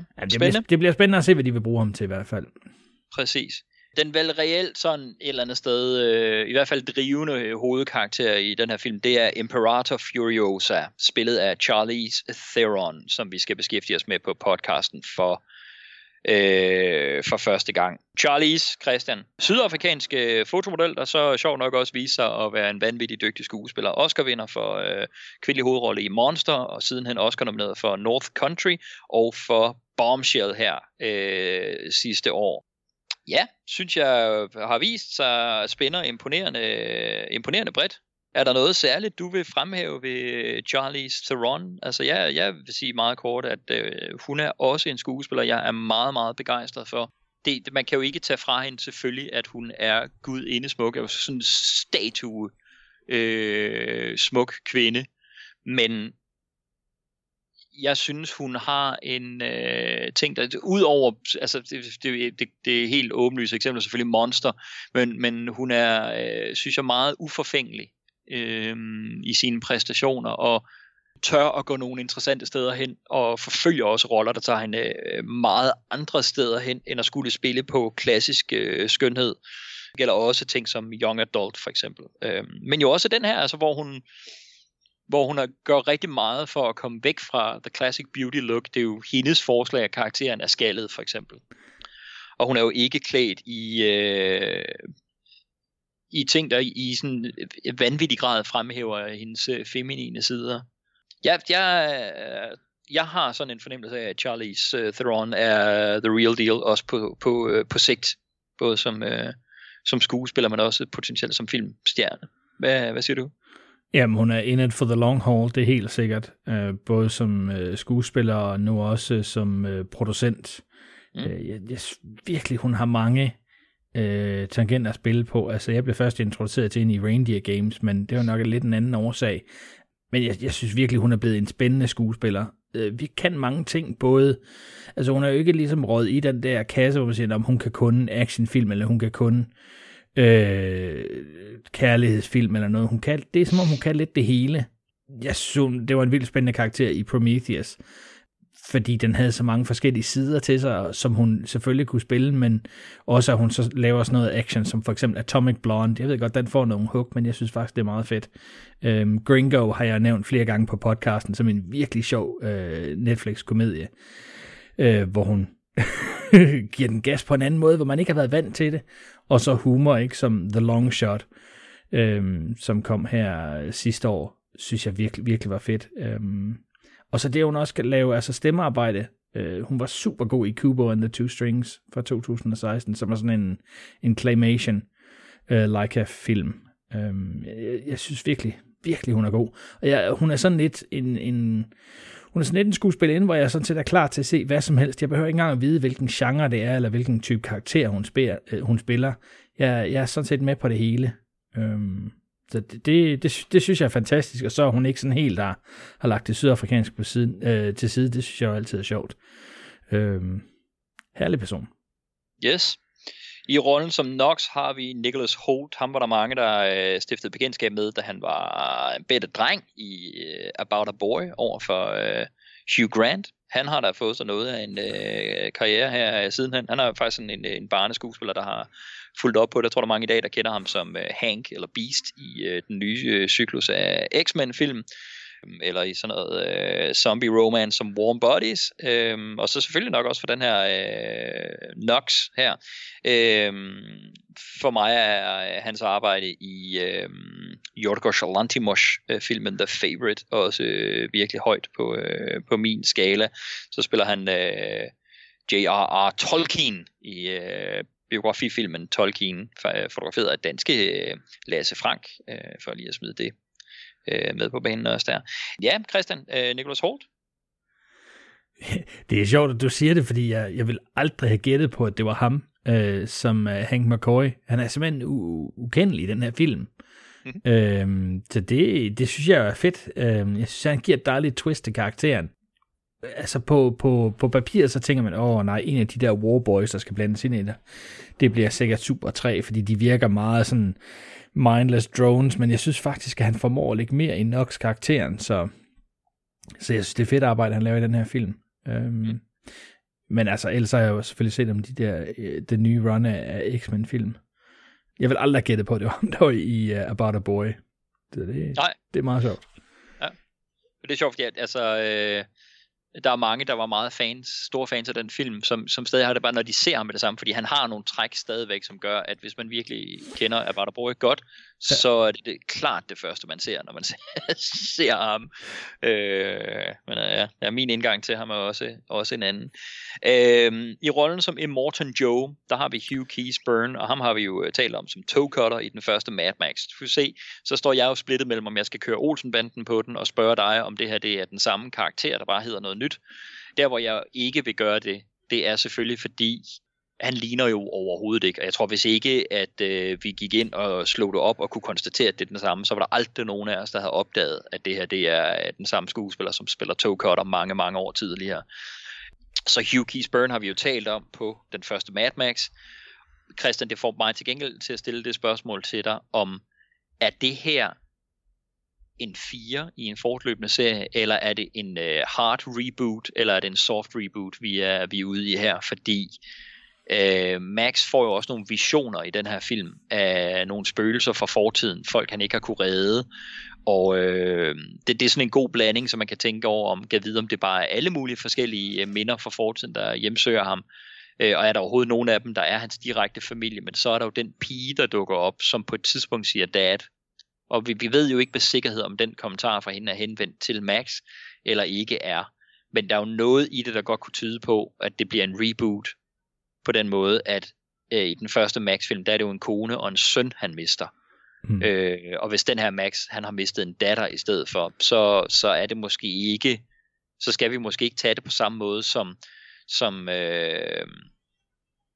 James Bond-filmene, hvor George Lazenby, Roger Moore, Timothy Dalton entydigt spiller den samme, Pierce Brosnan spiller den samme James Bond, som Sean Connery spillede, og at rebootet først sker med Daniel Craig. Hvad tænker du? Er det her en Daniel Craig-situation, eller er det en klassisk Bond? Jeg tænker Daniel Craig. Okay. Jeg har i hvert fald set det som et soft reboot her. Okay. Det tror jeg. Altså, der er for mange ting, der skiller sig ud i hvert fald. Men jeg synes, at det er fedt, at Hugh Keays-Byrne tilbage. Ja. Fordi han kan da i hvert fald give den gas. Det var en af de ting, vi var vilde med toe cutter. Det var, at han kunne det hele. Han kunne både være sådan afslappet og virke sådan virkelig sindssygt manisk, men det kunne han altså også virkelig give den gas. Det synes jeg da også, Hugh Keays-Byrne han kan. Og det er jo en af de her ting, der er svært. Ikke? Nu brokker jeg mig lidt over banen. Det med masken, det var jeg ikke meget for. Men det er jo også fordi, så skal man spille ud over masken, og det synes jeg, han kan. Og så dejligt, at de ikke har lavet alt for meget crazy lyd på det, han skal sige. Det synes jeg, han er en fed skurk. Fedt spillet. Enig. Jeg er også glad for at have ham tilbage. I rollen som Slit, det er Nox's skytte. En lancer kalder de det her i, fordi de kaster med spyd og lancer, og jeg skal komme efter dig, men det er jo hans gunner, eller hans skytte på bilen. Der har vi Josh Hellman, han er ligesom Nicholas Hoult også med i de nye X-Men-film. Han spiller Bill Stryker. Ellers har jeg ikke så vanvittigt meget på ham. Christian, er det en, du har noget ekstra på? Nej, det er også X-Men. Sjovt, at han både at de har med i flere af de her X-Men-film også. Jeg ved ikke, om det... Man får lidt følelsen af, at X-Men har ligesom været den nye sådan melting pot. Der har selvfølgelig været nogle skuespillere med, som vi kendte i forvejen, og så har de fået lov til at tage nogle sådan nyere med, som måske ikke har fået så meget exposure, som de så kunne bruge i andre film også. Det synes jeg sådan er meget fedt. Han har et fedt look, så ham kan jeg sagtens se også for en god lang karriere. Ja, fuldstændig enig. Og lyder også meget sådan fornuftigt og velovervejet, når det er, man hører interviews med ham. Det er der jo flere af de her medvirkende, der gør, men Josh Hellman er også virker også meget engageret og dedikeret. I rollen som Rictus Erectus, en af Immortan Joes børn, der har vi kæmpestore Nathan Jones, australske strongman og med i alle mulige forskellige vægtløftningskonkurrencer. Han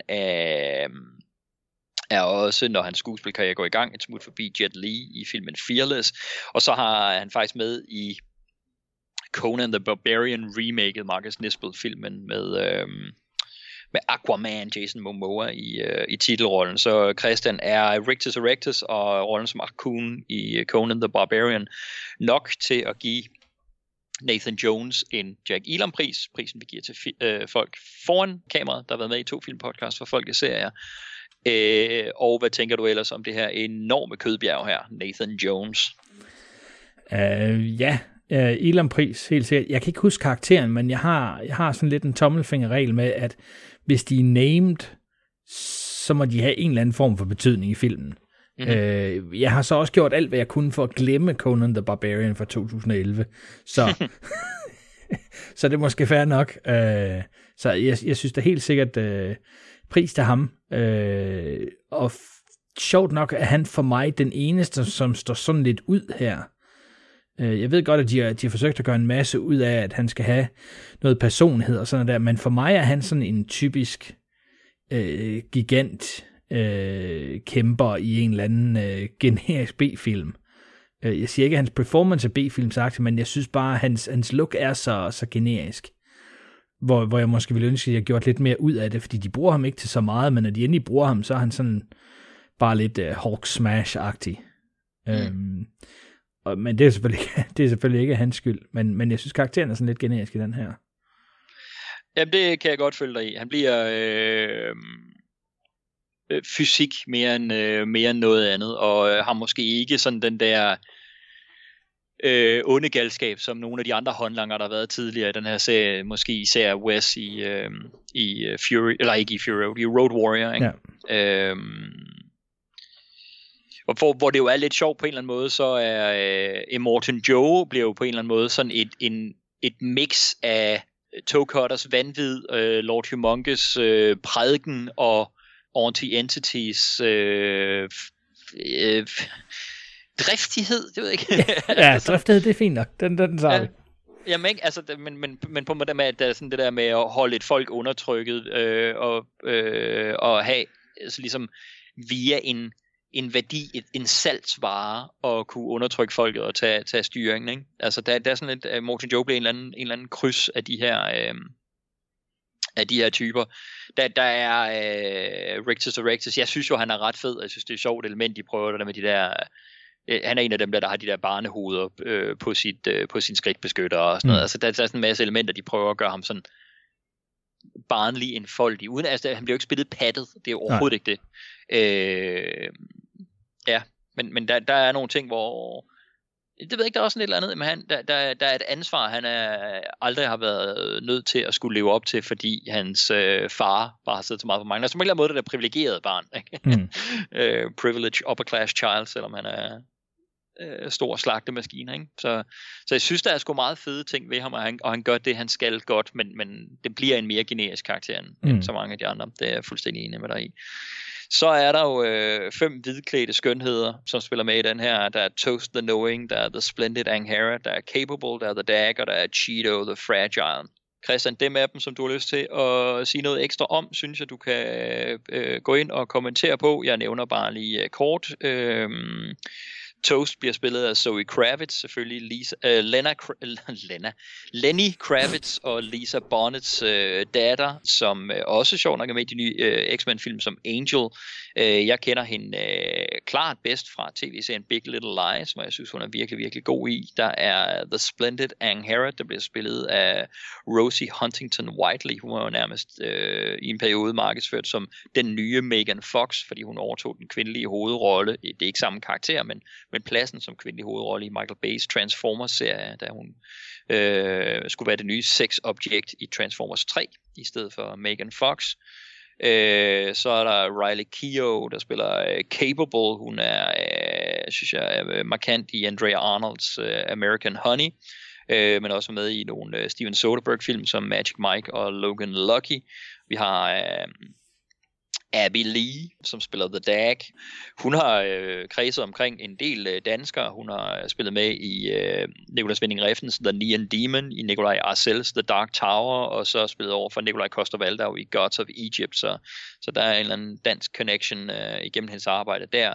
Og så er der rollen som Cheeto the Fragile, der bliver spillet af Courtney Eaton, som også har været med i Gods of Egypt. Det er jo smukke kvinder, det er modeller, selv dem der også har har lavet alt muligt andet. Men flere af dem viser sig jo også rent faktisk at være med i en del film og en del serier, og de er vel, Christian, de er vel i virkeligheden ret godt castet her. Altså jeg synes, at er der noget af det, der falder negativt igennem i din bog, eller hvor er du henne på de her? Er der nogen af dem, du vil sige noget mere om? Nej, men jeg er sådan lidt of two minds her, fordi jeg synes, altså de er utrolig smukke, alle 5, men jeg føler, der er for lidt til dem. Det er som om, at de får hver sådan lige en enkelt scene, hvor de får lov til at sige noget, og så bliver der sådan lidt nogle grunts og yes, og måske lige en enkelt kommentar her og der. Så sådan rent manuskriptmæssigt, så synes jeg, der er for lidt i forhold til, at vi skal være interesseret i alle 5. Men på den anden side, så er det også sådan lidt, hvis der kun er 2, og de så skal sidde og snakke hele tiden, jamen så er der måske heller ikke så meget på spil. Der er et eller andet over, at der er så mange piger, som Immortan Joe gerne vil have tilbage. Men jeg synes desværre, at sådan en, som jeg helst ville have set mere med, jamen det er jo sådan en som Zoe Kravitz, fordi jeg synes faktisk, hun er ret god i de ting, hun er med i. Og ville ønske, at hun havde fået en større rolle. Så det er lidt ærgerligt, men det er jo ikke på hende, at der ikke er mere plads til hende. Ellers de andre, jeg kender dem ikke så godt. Jeg kan huske Rosie Huntington-Whiteley, at hun blev Victoria's Secret Angel på et tidspunkt. Og det var der meget sådan snak om, at hun skulle blive den næste supermodel. Ja. Men skuespilsmæssigt er der ikke sådan rigtig nogen af de andre 4, som jeg sådan husker helt vildt, må jeg nok indrømme. Det er mest Zoe Kravitz, som stod ud for mig. Ja, okay. Og for mig stod Riley Keough faktisk også en del ud, men også Rosie Huntington. Det kommer vi jo til at tale om rigtig meget undervejs af det her. Jeg må sige, at jeg kunne godt have frygtet, at de bare ville være symbolske karakterer, og udelukkende skulle være en smuk handelsvej. De bare ville være objekter, og der synes jeg, at de er meget, meget mere. Og jeg kan faktisk, der er sådan et eller andet i det her med, at hvis der havde været en, der så havde fået mere plads, så vil jeg i mindre grad kunne se dem her som sådan håbet for fremtiden.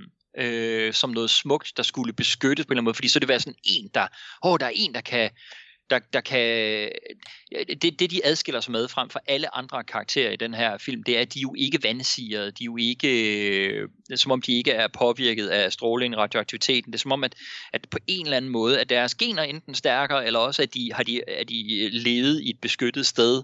Og jeg har jo indtryk af, at de ligesom, jeg ved ikke, om der er nogle tegneserier eller noget bøger eller noget, der fortæller mere om deres baggrundshistorie. Vi får det jo ikke rigtigt at vide her. Vi får at vide, at Furiosa, hun er blevet kidnappet som barn. Men hun er jo ikke blevet brugt som avlsmaskine her på samme måde. Hun er jo ret hurtigt røget over som kriger. Om det er fordi Furiosa bare har haft vildt temperament, eller måske, vi ved jo ikke, om hun har mistet armen i kamp, eller om det er en fødselsdefekt, hun har haft, og derfor bare netop ikke er blevet brugt til avl. I don't know. Men de her er jo rene, ubesultede, bortset fra, at klamme Immortan Joe jo så har været på dem. Ikke? Da det her med, at det er en større masse af flere, bliver ret vigtigt for mig i forhold til budskabet i filmen. Og så netop det her med, at hvor mange af de maskuline energier her i bliver så individbaseret. Witness me, og det er mig, det handler om, selv når det er Warboys, som er så ens i udseende. Så det der er vigtigt for dem, det er dem selv som individer, der får en tur til Valhalla. Det er dem, der skal huskes, det er dem, der skal opnå noget stort, det er dem, der er dedikeret til et eller andet. Så er den feminine energi heri, det er fællesskab, og derfor det, at der netop er 5 kvinder i stedet for 1, her bliver sådan budskabsmæssigt meget vigtigt for mig at se måden, de bevæger sig på, er nærmest som om skuespillerne har truffet et valg sammen med George Miller om, at jamen, de har været indespærret i så lang tid, at de er blevet så som en masse, så fælles. Der er så mange fælles træk, og jeg har fornemmelsen af, at de 5 her, de kan fuldføre hinandens sætninger og sådan noget. Altså, der er en samhørighed her, som bliver enormt stor for mig. Det er også derfor, jeg tog dem alle 5 under et banner. Det er ikke for mangel respekt for de 5 skuespillere, der er bag. Men hvis vi skulle tage dem udelukkende på deres navn og deres CV, så var det måske netop kun Zoe Kravitz, vi talte om, ikke? Så der er bare, men jeg kan godt forstå anken. Det er også et af de kritikpunkter, der har været så andre steder fra også. Det er, jamen, har de nok at lave? Jeg kan godt forstå det. Det er jo lige før sådan proaktivt. Jeg synes, der er mange af dem, der har lige så meget at lave, som Max han har. Men det er jo også noget, vi skal tale om har Max Rockatansky nok at lave i den her film her. Ja. Så jeg synes, det er en spændende ting. at skulle dykke ned i. Altså, jeg synes, det er et godt flag lige at hejse her på forhånd, så det er en af de ting, vi kan holde øje med. Jeg har ikke flere af dem foran kameraet, Christian, som jeg på forhånd vil dykke ned i. Er der nogle af de andre, du gerne vil sige noget om? Nej, altså nu nævnte du lige, da du snakker om det her med Immortan Joe, ikke? At det lige før han repræsenterer alle 3 skurke. Jeg synes jo, det er interessant, at man har valgt at dele noget af det ud den her gang, at der er en, som ligesom står for bogføringen og alt det vigtige der, og der er en, der ligesom, at de har delt en hel masse af det ud, hvor man egentlig godt kunne sige, at det kunne også godt være Immortan Joe. Han kunne godt være det hele, men for ligesom at undgå at få sådan en Star Wars Rey-figur, jamen så man nok også heller lige, der må være nogle andre skurke også, vi ligesom kan dele det ud på. Ja. Men der er jo ikke nogen af dem, som sådan ligesom træder ud af skyggerne. Det bliver en personlighed, det bliver et symbol. Altså The People Eater og The Bullet Farmer. At de er selvfølgelig en del af det her sådan syndikat af skurke, men det er bare vigtigt, at det ikke også bliver Immortan Joe. Ja. Men jeg synes jo ikke, vi behøver at sige noget om skuespilleren, fordi vi ser dem faktisk så lidt. Så. Ja, det er det. Men man kan netop sige det her, når vi nu siger det her med, at Immortan Joe på en eller anden måde er sådan en sammensmeltning af de 3 hovedskurke i de 3 forrige film. Det her er jo på en eller anden måde greatest hits. Det er også derfor, jeg er enig med dig i, at det her det er et soft reboot. Det her bliver nærmest greatest hits af George Millers idéer fra de 3 første film, og så alle mulige nye idéer, han selvfølgelig også har, ikke? Ham den lille bogholder og kikkert bestyrer. Ja. Han er jo nærmest også master på en eller anden måde fra Beyond Thunderdome, og det gør jo på en eller anden måde Rictus til Blaster, fordi han er det store kødbjerg, som master kan styre. Jeg synes bare, der er så utrolig mange elementer i den her, visuelt og historiemæssigt og karaktermæssigt, hvor man siger, gud ja, men det er jo ligesom altså der er callbacks til de 3 første. Men jeg oplever det ikke som om, det er sådan en gratuitous callbacks, at det her har vi haft tidligere, det skal vi også have den her gang, som vi lidt måske var efter Beyond Thunderdome på nogle punkter. Altså det er som om her, tavlen er vasket ren, nu tager vi alle de bedste idéer, vi nogensinde har haft, og hvis de tjener den her historie, så bruger vi dem på en eller anden måde, ikke? Ja, og det er også det, der giver følelsen af soft reboot, ikke? Fuldstændig. At vi kan tillade os at bruge nogle af dem igen, hvis vi siger, at det er stadigvæk det samme univers, og det er stadigvæk det samme, Max er bare sjovt nok ikke blevet ældre. Jamen altså, så vil det også begynde, så vil det være noget af det, vi begynder at stikke i, ikke? Men George Miller siger jo også, at det var vigtigt for ham at finde en ung Max, når det nu er den her type film, vi laver. Så jeg kan jo sådan set godt lide det. Jeg synes ikke, callbacksene er for tydelige. Er man superfan, eller har man lige set dem og brugt 4 til 4,5 timer på at snakke om hver enkelt film af dem på en podcast, jamen så spotter man den lynhurtigt. Men jeg tror, ser man den ellers, eller er der noget tid siden, man har set de andre, så tror jeg ikke lige, man bemærker det. Enig. Jamen Christian, jeg har ikke mere foran eller bag kameraet, så jeg synes, lad os lige kaste lidt rent produktionel, praktisk information om tilblivelsen af den her film. Det er jo... enten kan man dykke rigtig, rigtig meget ned og virkelig bruge, altså dagvis, det er næsten også en hel podcast-serie det her, ikke? Men jeg vil virkelig anbefale at dykke ned i tilblivelsesmaterialet om den her film her, fordi det er jo en 30-års rejse fra Beyond Thunderdome, en 20-års rejse fra George Miller reelt begynder at gå rundt og pitche ideen til den her konkrete film, og nærmest en 10-års rejse fra de mere aktivt produktionelt går i gang til, der er en film.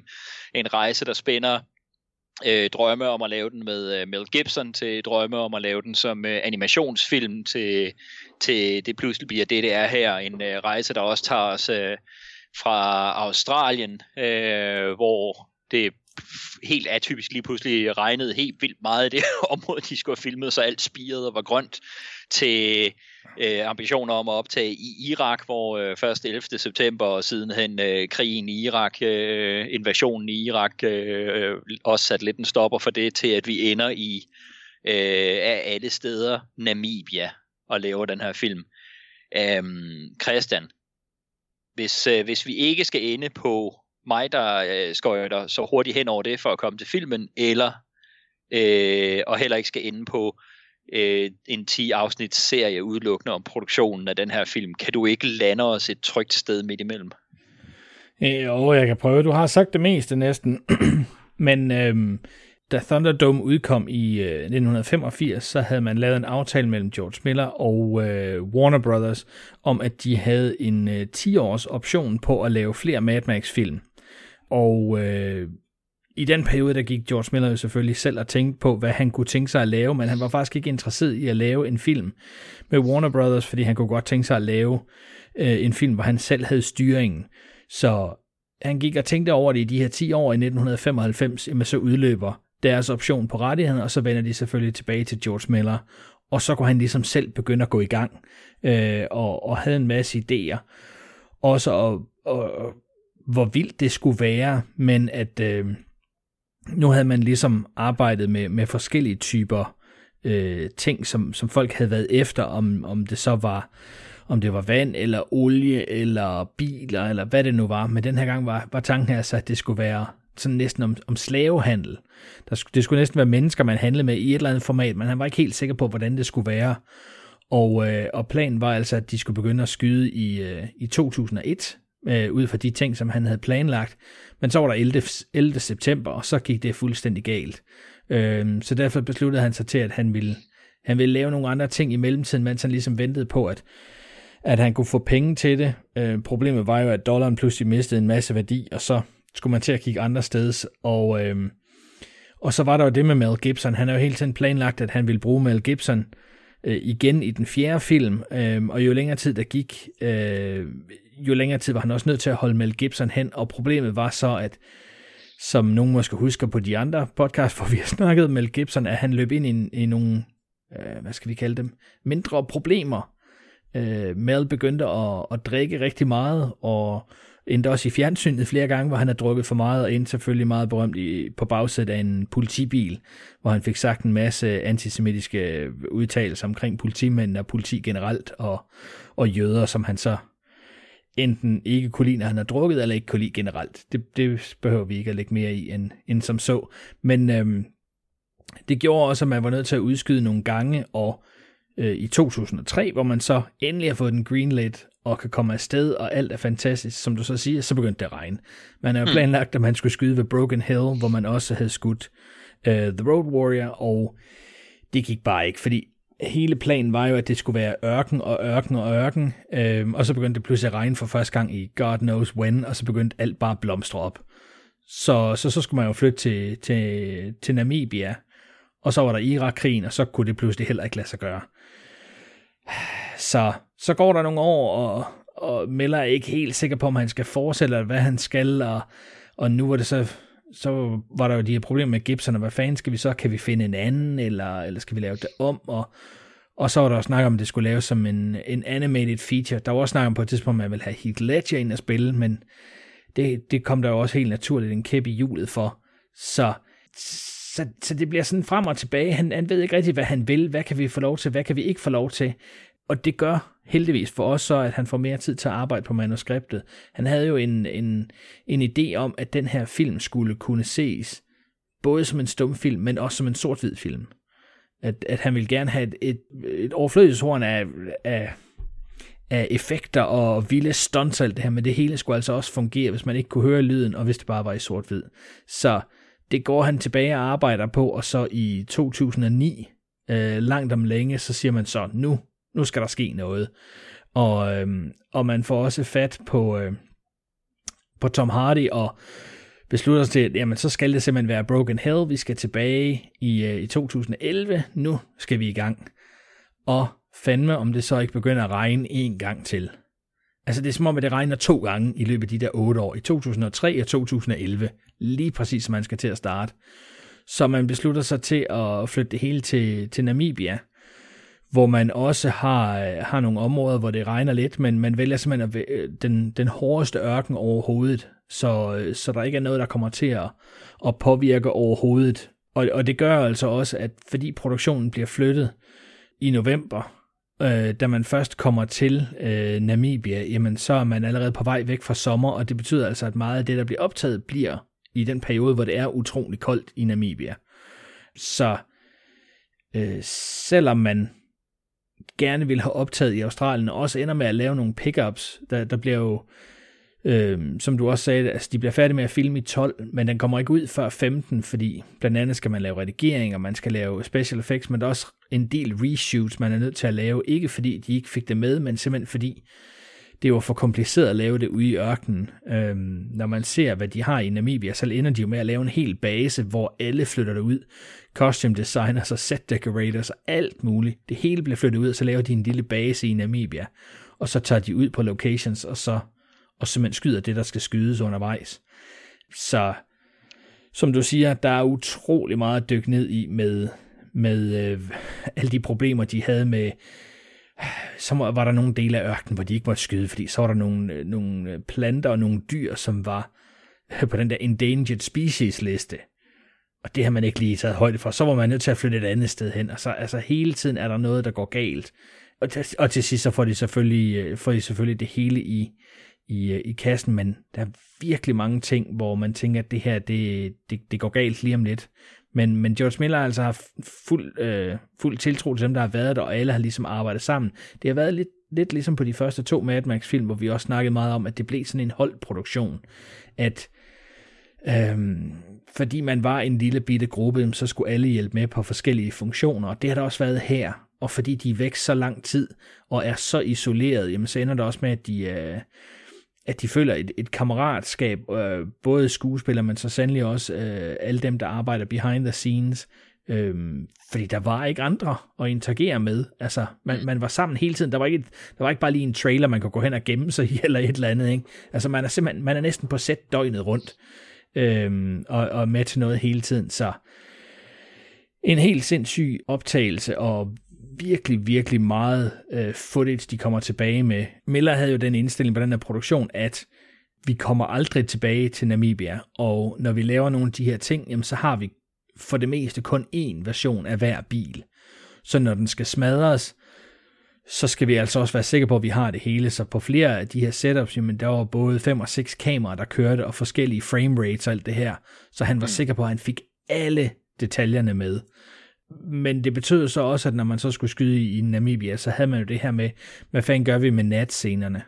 Så de er jo altså så skudt night for day, som vi kender fra Bond-serien, hvor vi også har snakket om det, hvor man bare skyder om dagen, og så bagefter så manipulerer man det, så det ser ud som om det er skudt om natten. Men det giver altså lidt det giver et wonky look, og det var Miller jo med på, fordi han sagde, jamen, det er en helt ny verden. Vi ved ikke, hvad der er sket, og hvad der skal ske om natten, hvordan det præcis skal se ud. Det må godt have et helt anderledes look, fordi han havde jo allerede planlagt det her sådan rød-orange look til hele filmen.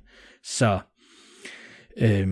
det er også en af de ting, de var nødt til at komme udenom, men jeg synes, det er vildt med den produktionstid, det har haft, hvor svært det har været, at de har været nødt til at flytte det ene sted, og så næsten nå at komme i gang, og så skal flytte et andet sted hen, at de har nået at få så meget i kassen, og så meget af det er lavet for real. Også ting, som Miller havde forestillet sig ikke kunne lade sig gøre. Blandt andet de her fyre, som kommer på pole, dem de kalder polecats. Han havde forestillet sig, at de skulle skydes bag på en green screen, og så kunne man bare composite dem ind til sidst. Men når han så sidder og kigger på det, kunne han så se, at jamen, det ser ikke fysisk rigtigt ud, som om det er en rigtig stang, der hænger på en rigtig bil. Så det var de simpelthen nødt til at finde en måde at gøre på, for real også. Og det var altså sådan noget, man måtte finde ud af ude i ørkenen, ude i Namibia. Hvad fanden gør man så? Jeg synes, det er en kaotisk produktion, men også en produktion, som har embraced mange af de her ting. Jeg ved, at Seal, han har jo sagt, hvad gør vi så nu? Altså, der er jo sand over det hele. Skal vi så gå og rense kamera og sådan noget? Hvor George Miller bare har sagt, nej, sand er vores ven. Fordi der skal alligevel være sand over det hele, så hvis der kommer lidt sand på linsen her og der, det gør ikke noget. Det er fint nok. Det er en del af produktionen. Så han har haft den her spirit af, at alt er en del af produktionen. Vi skal bare embrace det, og så bliver det rigtig godt. Ja. Og det synes jeg er en fantastisk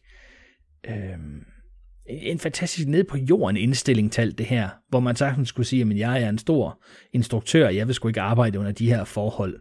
Og altså, alt skal være planlagt, før jeg tager nogen steder hen. Men han har jo altid været en hands-on instruktør. Selv dengang det var sammen med Byron Kennedy, ikke? Det var næsten som om, de gik hinanden i beden. Ikke? Byron Kennedy var også med ind og lege instruktør, og Miller legede også producent en gang imellem. Så han har fingrene i alle tærterne, og godt vidst, at hvis den her film skulle laves med det her kæmpe budget, jamen så skulle det altså også bare blive et hit. Så Ja, jeg synes, det er et fantastisk resultat, taget i betragtning af alt det, de har været igennem. Det er jeg fuldstændig enig med dig i. Nu må vi se, om det også er et fantastisk resultat, hvis man ser bort fra, ja, det er jo lige det. hvad de har været igennem. Det er jo dommen, der skal fældes. Jeg har ikke mere, før vi kaster os over filmen, Christian, så medmindre du har noget, så synes jeg, vi skal kigge på en trailer. Nej, jeg er spændt på at se, hvad årtiets bedste film, ikke bare actionfilm, men bedste film, hvordan den dog skal præsenteres til et biografpublikum. In this wasteland, I am the one who runs from both the living and the dead. A man reduced to a single instinct. Survive. It is by my hand. You arise from the ashes of this world.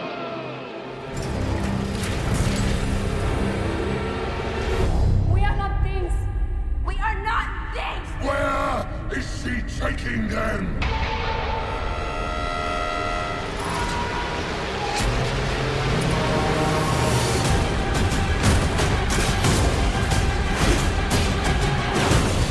I want them back!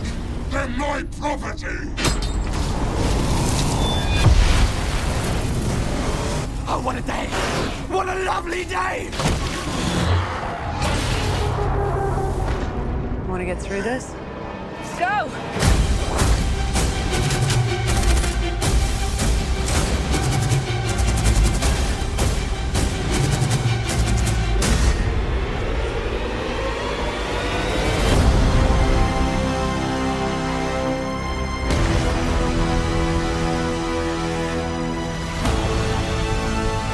As the world fell, each of us in our own way was broken.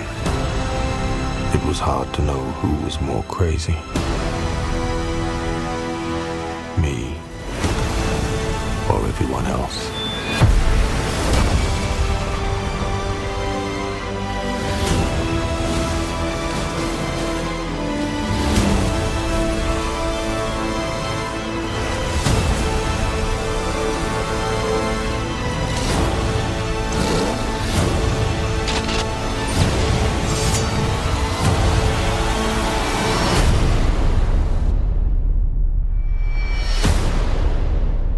Jamen Christian, jeg kan huske, inden den her trailer den udkom, der var der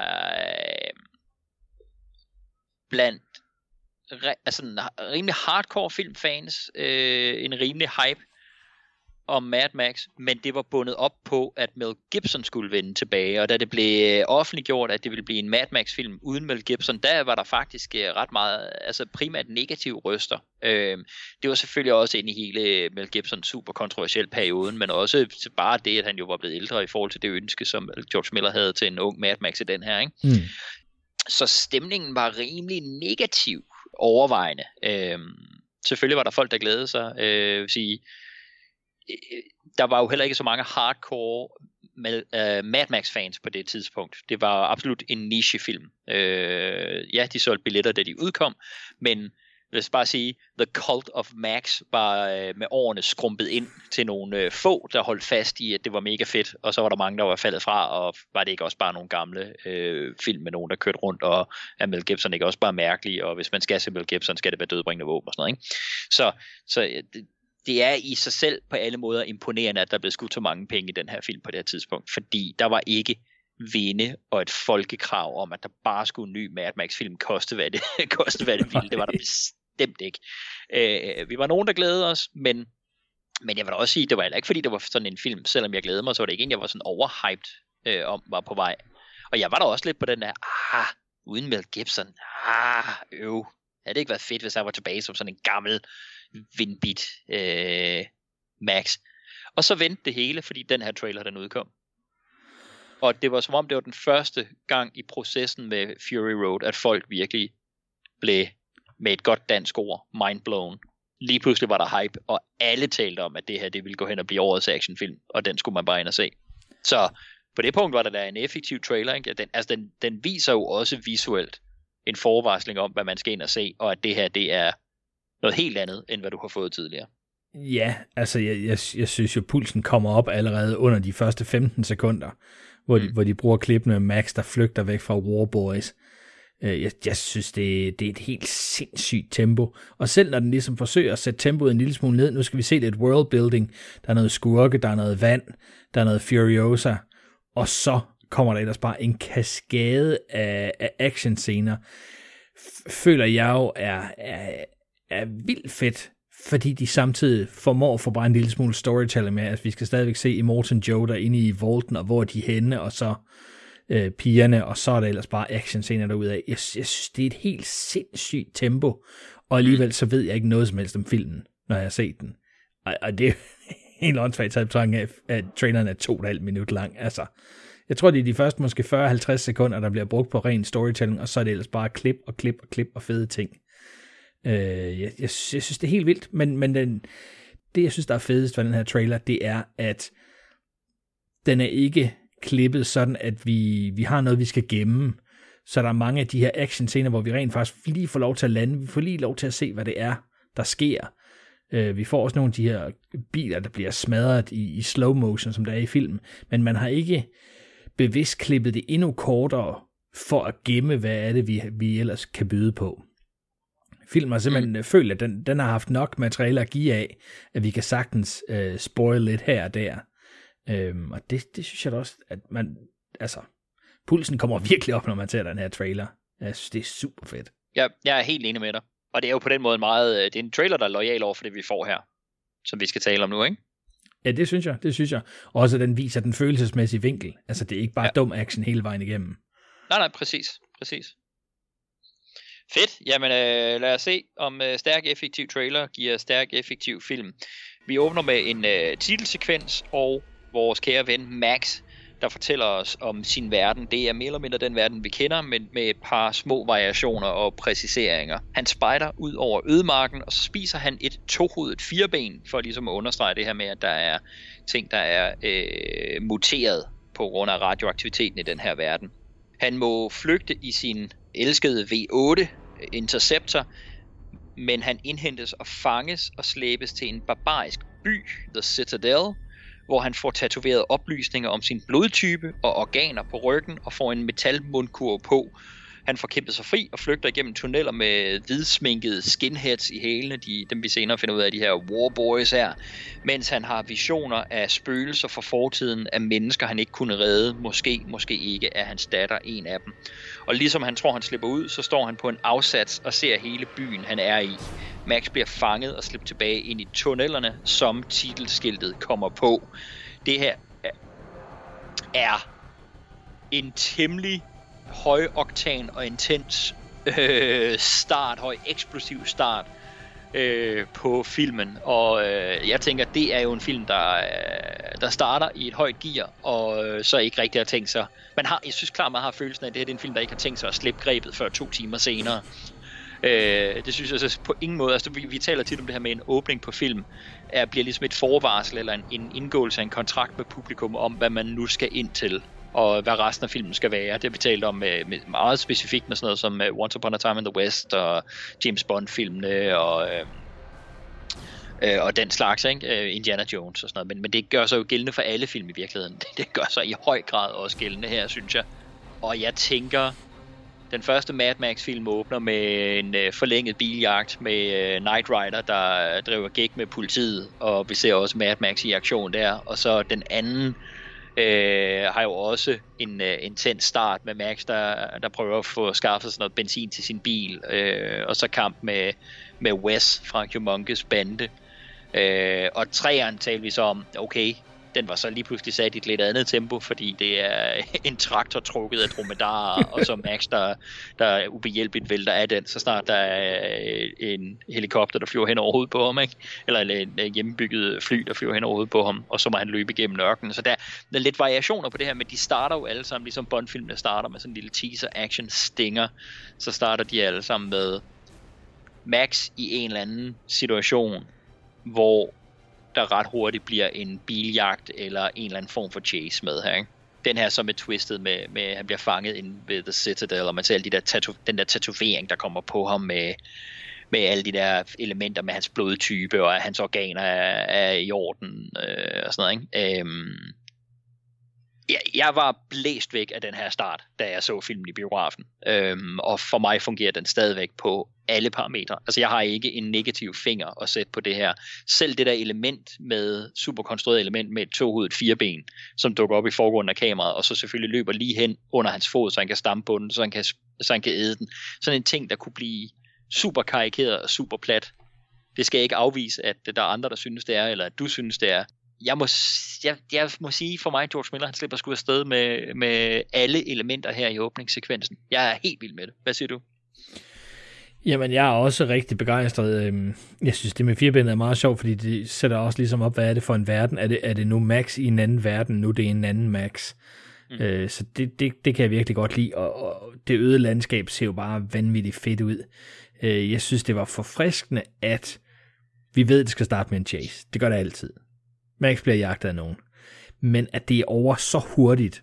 Altså, vi ser wide-shottet, og så tænker vi, ja, nu kommer Max kørende lige op til os, han kører lige op forbi kameraet. Det gør han ikke. De rammer med en af deres thundersticks der, og så flipper bilen i et fuldstændig sindssygt stunt. Hvor man tænker, at han må simpelthen være død, ham der har kørt den der, men det er han ikke. Et stunt, som er lavet rigtigt, det er så vildt. Ja, altså det er dem, der har set Casino Royale, da Bond er på vej ud for at jagte kæresten, som måske er blevet bortført, og han kører efter dem, så er der det her stunt, hvor i Guinness rekordbog er det nu det flest flip af en bil, som Bond laver, hvor de har sådan et metalstempel, som bliver fyret ned i jorden, og jorden kan ikke bevæge sig, så den eneste anden mulighed er, at bilen bevæger sig. Det er det samme, de bruger her. Det er det samme type stempel, de bruger, og det ser jo fuldstændig sindssygt ud, men det er så abrupt, fordi man tænker, Max bliver jagtet, så skal der ske et eller andet. Og altså fra vi starter, og så til bilen er flippet, og Max skal til at kravle ud, der går 2,5 minut. Det er simpelthen ingenting. Så det er altså helt op i højt tempo, og så helt ned igen. Det synes jeg er helt vildt fedt, fordi man frygter lidt, at nu, det var så det, og så skal vi lidt ned i tempo, og så skal vi introducere det hele, at det bliver skide kedeligt. Men så er det bare derudad igen. Jeg skulle lige vende mig til det med voiceoveren, fordi jeg synes noget af det måske godt kan virke sådan lidt generisk. Altså, jeg er ham, som løber væk både fra de levende og de døde. Og man er sådan lidt, det lyder måske lidt vidtløftigt, men jeg ved ikke, hvem personen er lige nu, så på en eller anden måde, så tager jeg det til mig, og så må jeg så se, om det er den person, som de præsenterer mig for. Men jeg er helt vild med Citadellet, også fordi vi ikke får lov til at se det udefra. For mig er det sådan lidt en trope, men en positiv trope i nogle af de her film, ikke, hvor nogen, der er spærret inde, hvis det er moderne film, så er det typisk, at de er spærret inde, eller at de løber, så viser de ender de ude på en boreplatform, ligesom i The Rock, eller de løber, så er de ombord på et skib et eller andet sted. Jeg synes faktisk, det er meget fedt, at han løber, så viser det en kæmpe stor bjerg, han er spærret inde i, og der er ikke nogen steder at løbe hen. Det er en fed måde at lave worldbuilding på, og godt introducere det her med blood bags. Det er jeg altså også ret vild med. Det er sjovt, fordi jeg kan huske, da jeg så den første gang, så tænkte jeg, ja, så skrev jeg lidt om hans blodtyper, og så tænkte jeg ikke mere over det. Men det er jo super vigtigt, at det er O-negative. Ja, han har. Universal donor. Ja, lige netop. Universal donor. Alle kan bruge hans blod til blodtransfusioner. Og det bliver jo super vigtigt, men det tænker man ikke over. Det er lavet så subtle. Ja. Fordi man tænker, at det er bare for at introducere verden, at blood bags, de bliver selvfølgelig tatoveret med hvad de nu har, så kan man pille dem ned for hylden, når man skal bruge dem. Ja. Så jeg er med på det hele her, og jeg er med på den her verden, hvor tilfangetagende folk ikke er nogen, man bare sælger, men det er simpelthen bare, det er forsyninger. Det er blodforsyninger. Når man er i krig og i kamp, så skal man have blodforsyninger, og man kan ikke opbevare blod, for det har man ikke teknologien til, men til gengæld kan man holde et menneske i live, og så tabe dem efter behov. Ja. Det synes jeg er super fedt. Det siger utrolig meget om verden, og også at da de klipper håret af Max, er der et lille barn, der ligesom hurtigt tager det hår til side, fordi det skal selvfølgelig bruges. Alt bliver brugt. Der er ikke noget, der er spildt i den her verden. Ikke engang menneskehår. Så jeg er med på det. Jeg synes, det er super fedt allerede. Ja, jeg er fuldstændig enig med dig, og jeg synes, det der er, vi var lidt efter Beyond Thunderdome, for at Max, han var ikke Max sej og helte nok, fordi han så hurtigt blev værftet af sin traktor. Og her kan man jo sige, jamen, han springer i bilen og kører afsted, og bliver med det samme indhentet og væltet rundt. For det første er det selvfølgelig et meget, meget federe stunt, der er her, end der er i Beyond Thunderdome, som giver det lidt mere credit, synes jeg. Men vi er også med det samme over i en sekvens, hvor han er tilfangetaget, så snart han vågner og har en chance for at kæmpe sig fri, så gør han det, og mod en vild overmagt selvfølgelig med alle de her warboys, men han kæmper godt nok og giver, altså, jeg synes jo ikke, han fremstår svag på nogen måde her i starten. Det er bare en overmagt, han er op imod. Ja. Og fedt, at vi tror, han slipper væk. Altså selv da han kan se, at han kan ikke gøre noget, men så kommer der en krog flyvende, og så tænker man, aha, så hopper han over på den, og så kan han svinge væk. Det når han slet ikke. Han kommer ud på hækken på krogen, og så griber de der warboys fast i hans ben, og så får de langsomt trukket ham ind. Så lige så hurtigt, som vi tror, at Max slipper væk, lige så hurtigt får Miller det affejet. At selvom Max er vild og bister, og han skal satme bare ud derfra, så han kan ikke gøre noget mod overmagten. Altså, it's too much. Præcis. Okay, jamen intensitet og visualitet og sådan noget er i højsædet her fra starten, og det fungerer. Så langt, så godt. My name is Max. My world is fire and blood. Why are you hurting these people? It's the oil, stupid. Oil wars. We are killing for gasoline. The world is actually running out of water. Now there's the water wars. Once, I was a cop, a road warrior searching for a righteous cause. To the terminal freakout point. Mankind has gone rogue, terrorizing itself. Thermonuclear skirmish. The earth is sour. Our bones are poisoned. We have become half-life. As the world fell, each of us in our own way was broken. It was hard to know who was more crazy. Me or everyone else. Hello? Where are you?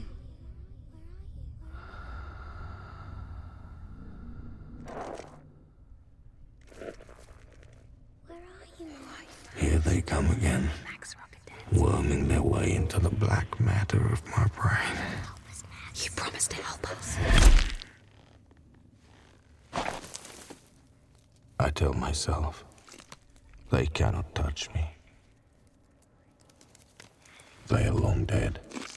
The Citadel bliver styret med hård hånd af Immortan Joe. Han sender enarmede Furiosa og nogle udvalgte warboys afsted for at handle med nabobyerne, så vi er tilbage i det her, ligesom, det her handelsprincip, der blev etableret i Beyond Thunderdome med Bartertown. Man kan jo også sagtens se, at der i den her verden måske har været en Bartertown, og så er det inspireret til, at der opstod alle de her andre handelssamfund.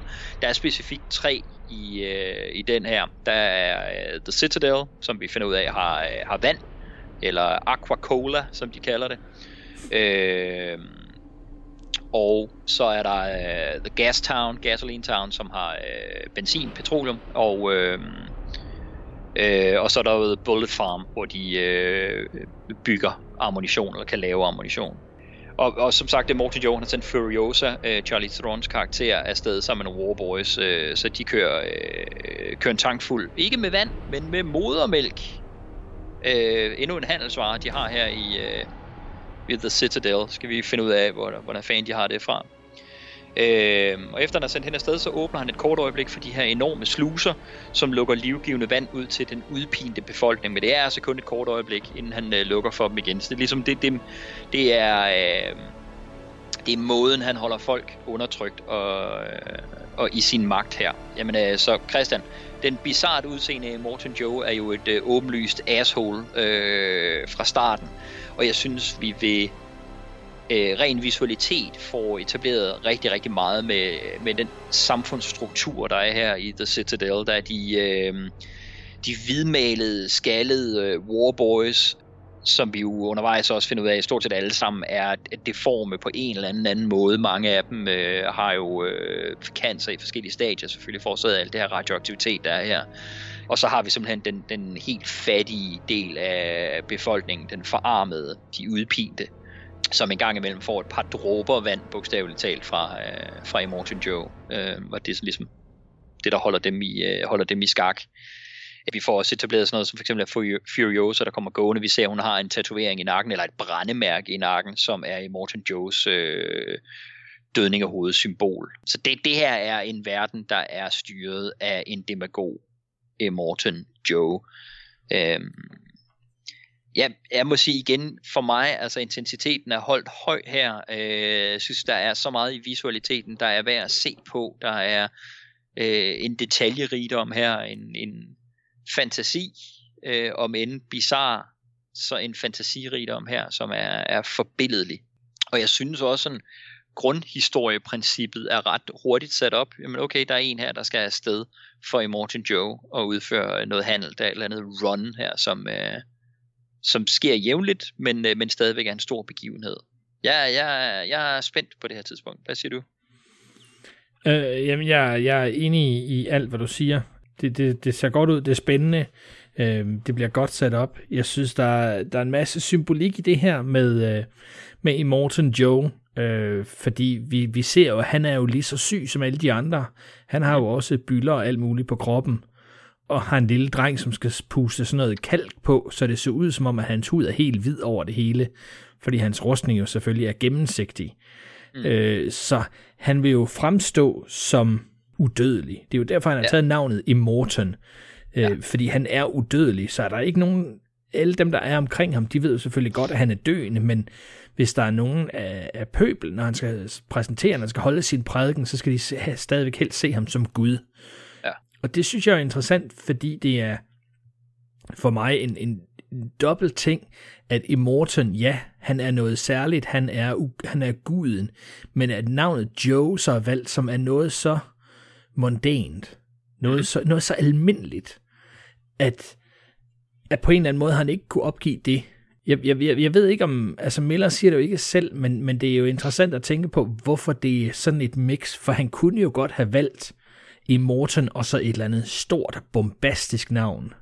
Mm-hmm. Men han har holdt sig til Joe, og det synes jeg er meget interessant, fordi det giver den her tvetydighed, om han er en mand af folket, om han bare er en ganske almindelig mand, som har været heldig og falder over det her sted med vand.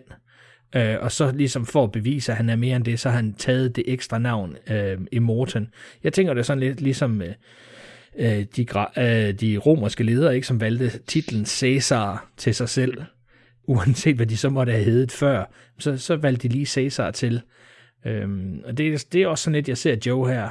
Virkelig en mand med en masse flaws, men når han nu ikke fysisk kan bevise det, han kan jo ikke gå ud og... Vi skal jo ikke have en slåskamp her, men han skal vise, hvad hans sande magt er, og det er jo liv og død, det er jo vandet. Så det synes jeg er rigtig stærkt, at vi har en mand her, som har ressourcer, men han deler dem kun sparsomt. Altså det alle vil have her er jo vand, men han deler kun ud af det midlertidigt. De skal have en forsmag. Ja, altså han er jo ligesom en heroinhandler, ikke? Altså det første skud er gratis, ikke? Og så kan du komme tilbage. Ikke? Joe han åbner for vandet, og tydeligt viser han masser af det. Jeg synes jo, det er fedt, at vi kan se, at de andre sådan bjergtoppe her, ikke? Han dyrker jo planter og alt muligt, har drivhus og sådan nogle ting, som vi også skal se senere. Så han har jo masser at leve af, og alle de mennesker, der er nede i dalen, altså om det er den her by, der er uden for Joes 2-3 bjergtoppe her, de kunne sikkert også leve bedre, hvis han valgte at dele ud af det, han har, men det gør han altså ikke. Hele hans magt er, at han har vand nok til det hele, nok til sig selv, og så kan han dele lidt almisse ud en gang imellem for at holde folk hen. For mig så åbner han for vandet simpelthen for at få folks opmærksomhed væk fra den tankvogn. Han siger jo selvfølgelig, at den skal ud og hente forsyninger til os, men det er jo forsyninger til ham selv. Og jeg tænker, at alle de her mennesker, de kunne sagtens angribe den vogn, og så få den tømt for, hvad der eventuelt måtte være i den. Men nu distraherer han med vand i stedet for. Det er jo skidesmart, når man nu har noget, folk gerne vil have. Ja, jamen, det er rigtigt. Det er rigtigt. Og så nævner han jo, at der er 3 ting i tankvognen. Der er produce, og der er aquacola, og så er der mother's milk. Ja. Så for mig er den tankvogn delt op i 3 segmenter, med de her 3 ting i. Så må vi se, hvad skibet er lavet med, når vi først kommer til at mærke efter. Ja, hvad der viser sig at være vigtigt i den her kontekst. Men det er lige præcis rigtigt, det er jo de 3. Og det gør selvfølgelig, at Citadel, tænker man automatisk, er en meget stor magtfaktor i handelen med de andre byer, fordi de har altså 3 virkelig, virkelig vigtige ting at handle med.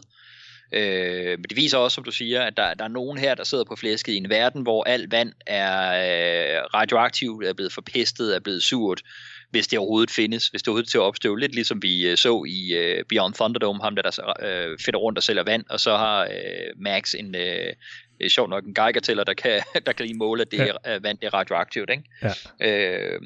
Der er man slet her, okay, der er rent faktisk et sted her, hvor der er nogen, der har noget, der stadigvæk virker til at være rent og sundt, men han holder det 100% for sig selv, og så er de andre prisgivet, ikke? Ja, men der er mange af de elementer, som du også snakkede om fra de andre, ikke? Altså Humongous' trang til at prædike, synes jeg er meget sjovt der med her, fordi han siger jo ikke noget. Han siger, her, jeg giver det vand, som jeg har mest lyst til, men lad nu være med at holde for meget af det, fordi så bliver I træt af det, når det så mangler. Ja, sådan, I bliver afhængige af det, hvis det er, ikke? Idiot, altså. Ja. Så giver der noget hele tiden, men han ved jo godt, hvor magten ligger. Så. Fuldstændig. Ja, det er nemlig den der preachy del, det er totalt humongous, han har på her, ikke? Det er sjovt, jeg hørte en anekdote i forbindelse med den her faktisk, at vi fik slet ikke talt om det på Mad Max 2, men at George Millers oprindelige tanke til, hvem der skulle have været humongous, hvilken karakter der skulle have været inde bag masken, at det faktisk var Max's gamle ven Goose, ham der blev forbrændt i etteren. Ja. Der nu så ligesom var blevet sådan en forbrændt insane dude, ikke? Ja. Så, men nu kan man sige, der er på en spændende måde genbrug af variationer over tema i den her. Ja, skal vi snakke om lige en lille smule af det her, altså hele byggeriet her, ikke? At han har fordi han er på toppen af de her bjergtoppe, det er næsten ligesom Monument Valley, med sådan nogle søjlebjerge, der er her. Men de skal jo selvfølgelig have tingene op og ned, fordi fordi Joe og alle hans folk, de bor op på toppen af bjerget, så har de sådan en lift, men altså i George Millers sindssyge verden, så har man jo, når man skal have sådan en kæmpestor lift, så skal man selvfølgelig have nogle tandhjul og ting og sager, men der har de altså en hel masse børn, som i stedet for at bruge vand, fordi det ligner også sådan en vandmølle, så er de simpelthen børn, som træder på det for at få de her hjul til at bevæge sig, så man kan køre liften op og ned. Altså jeg synes simpelthen, det er worldbuilding, altså af en helt anden skala her. Altså, der er simpelthen tænkt over det hele. Man kunne godt bare have en mand, der trækker i et håndtag, og så kører den der lift op og ned. Men vi skal altså også lige se, hvem er det, der tramper, og hvem er det, der får det til at fungere. At det ikke er brændselsmotorer, eller diesel, eller et eller andet, men det er simpelthen børn. Man har så meget slavekraft, at man siger, så kan vi lige skal bruge dem til at hæve vores ting. Det synes jeg er interessant, at det ikke er de ting, som vi fokuserer på i dag, som er de vigtige. Ja, de skal bruge brændstof, fordi de har alle de her køretøjer, men ikke fordi de skal drive deres maskiner. Det kan man jo bare bruge slaver til. Præcis. Så det siger meget om verden, og hvad prioriteten er af menneskeliv her. Der mangler jo også en scene her, som de har klippet ud, da de kører liften op igen, hvor der er en dame, som kommer løbende op, og så siger hun, jeg har en baby, til en af de her vogter, der står op på liften. Og så... Ja, det er en sund og rask baby, den kan blive livgivende, det er en dreng, han kan blive en warboy, ham har I brug for. Og så kigger han bare på ham og siger, nej, men han har nogle defekter og sådan noget, der væk med den baby. Og så siger hun, jamen, jeg har bryster, jeg kan give mælk. Nå, okay, fint nok, mælk, det kan vi godt bruge. Så hiver de hende op på liften.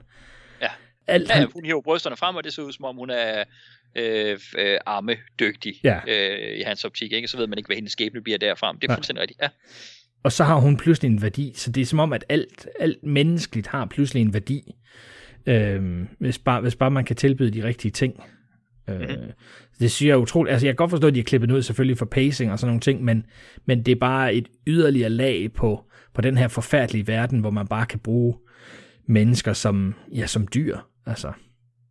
Og når de ikke har nogen effekt længere, så smid dem væk. Præcis. Lige præcis.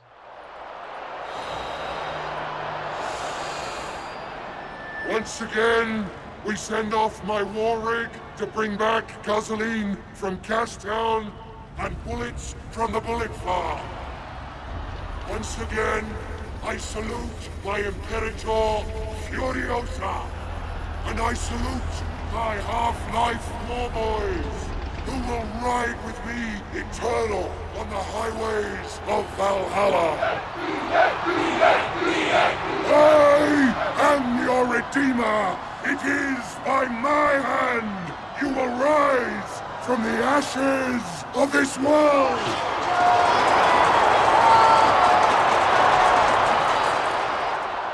Vi får lidt flere worldbuilding scener eller momenter her.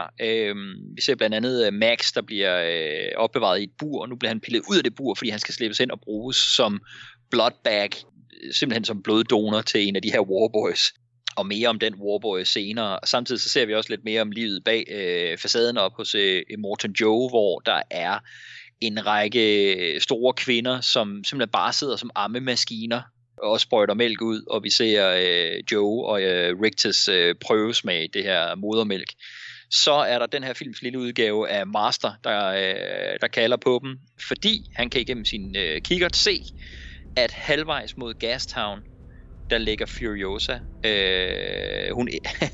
Hun drejer af vejen og kører mod øst ud i fjendtligt territorium, ud i ødemarken, i stedet for at køre til Gastown. Hun har altså andre planer, end Joe han lige umiddelbart havde for hende.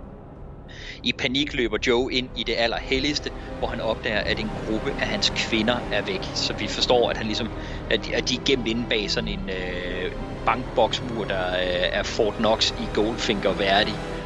Og så har han ligesom holdt de her, vi ved ikke nu hvor mange, men med de her kvinder indespærret derinde. Christian, der er lidt uddybning selvfølgelig af det filmiske univers her. Lidt mere worldbuilding. Og så forstår vi jo ret klart her, at Furiosa har andre planer end Joe, og jeg synes det er meget tydeligt her også første gang man ser den, at nu bliver det her en jagt. Du sagde tidligere, at det gik fra at være en forfølgelse eller en chase, ikke? Til at blive et væddeløb nærmest. Et race til sidst, ikke? Går fra chase to race. Det virker ret tydeligt her, at den første chase-del, det bliver nu Joe, der sætter efter Furiosa. Fungerer det her for dig? Ja, det synes jeg. Altså, der er mange elementer i det. Jeg synes hele interaktionen imellem Furiosa og så ham, der ligesom er leder af de warboys, der skal beskytte hende, er helt tydeligt, at det er hende, der er in charge. Altså, der er ikke noget her med kønsroller. Hun er chaufføren, og det er hende, som Immortan Joe har stolet på til at skulle køre med den her utrolig vigtige last. Så altså, han kommer ned og spørger, er der ændret planer, boss? Er der andre ordre? Hvor skal vi hen? Og så, hun er meget tilbageholden. Vi kan godt se, at hun lurer på et eller andet, men hun ser også virkelig nervøs ud. Men stadigvæk er der ikke nogen, der samler op på det. Der er ikke nogen, der siger hende imod. Og det viser jo allerede nu, at det er en stærk karakter. Det er en respekteret karakter. Det synes jeg er rigtig fedt. Vi, ligesom vi får set noget af det fysiske i den her verden, vi får set noget worldbuilding, så får vi også noget at vide om rollerne her, at det er ikke et spørgsmål om man er mand eller kvinde, det er et spørgsmål om hvilken magt man har, hvilken ære man har, hvilke roller man har fået tildelt, og hvis man har en høj rang her, jamen så bliver det respekteret af andre, uanset hvor vanvittigt det må være, det man laver. Så det synes jeg er fedt. Det gør jo også, at man får lyst til at se mere til Furiosa, fordi hun virker helt sikkert som en, som har en plan, men som gerne vil holde den for sig selv indtil videre. Det synes jeg allerede er interessant, at det ikke bare er en hel gruppe, der er blevet enige om, at vi stjæler vandet for os selv, eller et eller andet, nu skal vi ud og sælge det, eller sådan noget. Men hun virker rigtig alene. Det virker som om det er hendes planer, og ikke andres. Ja. Og så må hun på en eller anden måde holde de her warboys hen. Det synes jeg er et rigtig fedt setup til en film. At vi har en karakter, som har en plan, og så skal vi selvfølgelig vente og så se, hvad det er, men at når det er sikkert, så deler hun det med os. Vi har så tit snakket om, at når der er karakterer, som har en plan, og der ikke er nogen grund til at holde den hemmeligt, jamen så fortæl os det. Altså, der er ikke noget mere irriterende, end at hovedkarakteren ved mere end os, og burde kunne fortælle det, men ikke gør det. Vi forstår, at hun er i en presset situation, så selvfølgelig så kan hun ikke fortælle det endnu, men det kommer forhåbentlig. Og jeg synes, det er fedt, alt det der videreudvikling af The Citadel. Ikke bare, at de har malkemaskiner, så de kan få mother's milk, men også, at der er simpelthen en ekstra del af basen, hvor de har The First History Woman spærret inde. Vi skal jo høre om hendes mand til sidst, som har hele historien tatoveret. Altså historien, der er sket lige her, tatoveret på hendes krop, og det er hende, der ligesom har været den, der skal holde øje med hans beloved treasure. Mm-hmm. Men at de nu har besluttet sig til, at nu må det være nok. Vi ser også, at de har skrevet nogle ting på gulvet med, at de vil ikke længere være hans prized possession, og our babies will not be warlords, og så videre. Så han har jo simpelthen haft nogle, og det ser jo pænt ud derinde. Der er jo alt muligt udsmykning og sådan noget der, så det har jo været et låst paradis, i hvert fald i hans øjne. Ja. Så han har jo tydeligvis vil have nogle arvinger. I hans øjne, ja. Ja, han har vil have nogle arvinger. Det er jo det, der har været det vigtigste. Nogle sunde arvinger, som ikke har nogen sygdom og sådan noget. Der har han så åbenbart haft nogen spærret inde her, som nu er væk. Og jeg synes godt, man kan begynde at mærke, at der måske er noget her med kvinder, der må stå sammen imod ham her, Joe. Fordi der virker ikke til at være ret mange stærke kvinder i den her verden. Der virker ikke til at være plads til særlig mange stærke kvinder i den her verden. Så jeg synes, det er godt sat op indtil videre. Men det virker også som en meget farlig verden. Det her med, at de kan kommunikere med hinanden, og der er hele tiden nogen, der holder øje med dig. Så det er på ingen måde en primitiv verden. Og det synes jeg er rigtig spændende. Det er nogle voldsomme køretøjer, og jeg synes, uanset om man er petrolhead eller ej, så udsmykning af de her, altså bare det, de kalder det the war rig, gør jo bare, at det bliver større end som så. Det er ikke bare en lastbil med en tank bagefter, men altså det er en kampvogn. Det er næsten en angrebsenhed, og det synes jeg er super fedt, fordi den der primitive Wastelands verden bliver ret hurtigt kedelig. Så det, at man kan spruce det op, ikke bare med ord, men også med noget fysisk, gør bare, at man får lyst til at se mere af den her film, og se, hvad der dog skal ske. Hvad skal de bruge alt det her til? Fordi en handel fra en by til en anden er jo super kedeligt. Så jeg er helt vild med, at George Miller, han får kørt det ud på et sidespor så hurtigt som overhovedet muligt. No beating around the bush her. Altså, Max er i knibe, bilen vælter. Max forsøger at flygte, det går ikke. Furiosa skal ud og handle, hun kører til siden. Altså, hele tiden. Videre. Changes. Enig.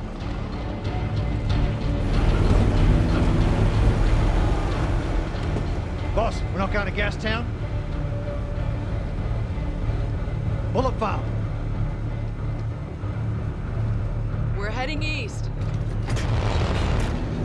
I'll pass it down the line. New orders! Thunder off! Thunder off! This is not a supply run! Go! East! Go! What's going on? We're heading east. Why? I don't know. That's the order.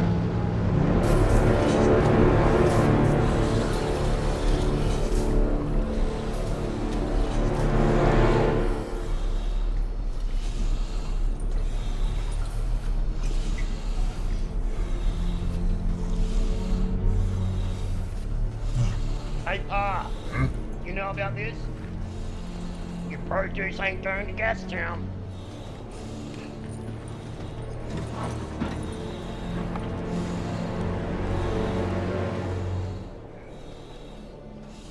She's gone off-road. Into hostile territory. Why would she do that, Dad? Let me see. Rictus. I want to see. Rictus, go see what's agitating Dad. Tilbage i The Citadel, der lyder krigstrummerne, og alle Joes warboys, de styrter til bilerne for at fange Furiosa og få avlskvinderne hjem igen.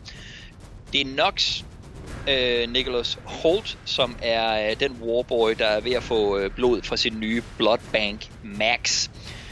Og det er han altså ikke færdig med. Han bliver udfordret af Split, fordi hans lancer eller hans kanoner, som vi talte om tidligere, fordi hvis Nox han ikke har fået nyt blod endnu og ikke er klar, jamen så er Split der totalt klar til at overtage rollen som chauffør på bilen. Det her, det er en verden, hvor man skal holde sig til.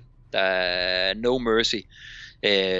Men Nox han har sgu så meget moxie, at han, selvom han stadig er afkræftet, så står han op imod Split, tæver ham i gulvet og tager sit ret tilbage til sin bil. Så det er stadig det samme hierarki her. Men han har jo brug for mere blod, så derfor så spænder de stakkels Max foran på Nox's bil, så han kan være en transportabel blodbag. Det er ret vildt, og det sjove er her, det bliver jo en visuel reference tilbage til Mad Max 2, hvor der også var spændt kroppe foran på Wes og flere af andre af Humongous' folks biler. Men dengang var det jo ikke, der var de spændt foran som sådan skræmme, altså som fugleskræmsler nærmest, ikke? For at skræmme modstandere. Og der tror jeg ikke, der har været tænkt som bloodbags på det tidspunkt. Men det er jo visuelt det samme, så det er som om, at det her det er en videreudvikling af den idé, der allerede var der tilbage. Så vi taler også om det på toeren, ikke? At okay, her er der faktisk noget, der visuelt peger fremad imod det, der kommer til at ske i 4'eren. Generelt er der jo æstetisk meget fra The Road Warrior, som går igen her. Ja, som sagt, Max bliver spændt foran på Nox's bil, mens de alle sammen racer afsted mod succes, eller en ærefuld død og et efterliv i Valhalla. Og det er sjovt, de lige har taget nordisk mytologi ind her, men det talte vi jo også om i nogle af de andre. Det er som om, der er referencer og efterladenskaber fra den verden, der var før katastrofen, før atomkrigen udslettede det hele. Og så de få minder, der er, måske det er noget, nogen lige har kunne huske, og så er der noget, der bare er blevet overleveret mundtligt. Måske er der nogen et sted, der har fundet nogle tegninger noget. Måske er der nogle steder, hvor der har været skrevet nogle enkelte ord ned og sådan noget, ikke? Men så bliver det sådan en eller anden, et sammensurium af levn fra den verden, der var før. Ligesom vi talte om, da ordet Gulag, der blev brugt i Beyond Thunderdome og sådan noget, ikke? Så og jeg synes, det giver mening, at de gamle religioner og trosretninger, der har været, der er den her den nordiske vikingemytologi er jo meget sådan krigerbaseret. Så det giver mening, at i det her krigersamfund her, der er det den, der er blevet kigget efter, ikke? Det kan man mere se, end at de siger succes eller on to Nirvana. Altså der er et eller andet, det Valhalla spiller sgu meget godt ind i den her verden. Igen må jeg sige, jeg synes, der er en høj pacing i alt det her. Jeg synes, alt er jeg selvfølgelig... jeg kan godt se, det er bizarrt, det er absurd, det er vildt, og det er anderledes. Og den er mættet af idéer og elementer og detaljer, som man måske ikke fanger første, anden, tredje gang, når man ser filmen. Men selve historiedelen er jo holdt meget ren og enkel, og den kommunikerer meget, meget klart. Og så synes jeg, det er en meget stor kvalitet i den her film generelt, som du også lidt har antydet tidligere, at i en tidsperiode, hvor actionfilm typisk bliver dødsklippet og filmet, fordi man tror, at forvirring og virvar er lige med intensitet og høj puls i en film, og det er det ikke. Forvirring og virvar og kaos er lige med forvirring og virvar og kaos, og man ikke forstår, hvad der foregår.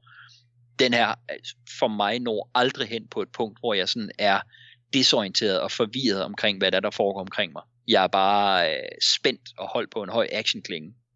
Og det gælder også i det her. Jeg synes, det er forbilledligt, det der foregår. Hvad siger du? Jamen, jeg er enig med dig. Jeg synes, det er intenst. Jeg synes, det er fedt. Hele det her call to war, hvor vi ligesom ser, at hele maskineriet skal startes op. Alle løber til deres biler. Det synes jeg er fedt. Fordi det her er så meget et automobilstyret samfund, så bliver suit-up-montagen jo, at alle skal hen og hente deres ret. Og det altså havde det været en våbenbaseret verden, så skulle alle hen og have deres guns og deres patroner og alt det hele. Så jeg synes, det er fedt, at vi får lov til at se, hvad bag ved det hele. Hvad er det, deres trossystem er. Jeg synes, at det er fedt, at alle de her ret, de hænger på et sådan stort alter med Immortan Joes symbol henover. Men så er det i en lille hule, hvor der er et hul i loftet, og så kommer der så næsten sådan helt guddommeligt lys ned på. Altså det er virkelig en dyrkelse af det hellige ved rettet, det hellige ved at have dit eget vehicle. Men at da vi så begynder at høre fra de to warboys, fra Nox og fra Slit, at det er et spørgsmål om at få lov til at dø ærefuldt. Det er ikke ærefuldt at dø, fordi man er blevet såret eller et eller andet. Nu sidder man her og skal have noget blod fra sin bloodbag, før man dør. Det er der ikke nogen ære i. Hvis man skal have en ære, og man skal i Valhalla, så skal man ud og køre, og man skal dø på Fury Road. Og det synes jeg bare er fedt, fordi med meget, meget få midler har Miller fået sat op, hvad er motivationen for de her? Jamen det er at køre ud og lave din opgave, løse din opgave, og hvis du dør, mens du gør det, så har du levet et helligt liv, og så kan du komme i The Sacred Halls. De har jo ingen idé om, hvad Valhalla er. Og jeg er heller ikke sikker på, hvordan man skal tage det. Altså, der er jo 2 måder at se på det på. Den ene er, de har valgt et tilfældigt ord, fordi det var lige det, der var nogen, der kunne huske fra en eller anden historiebog, eller myter og legender, eller et eller andet.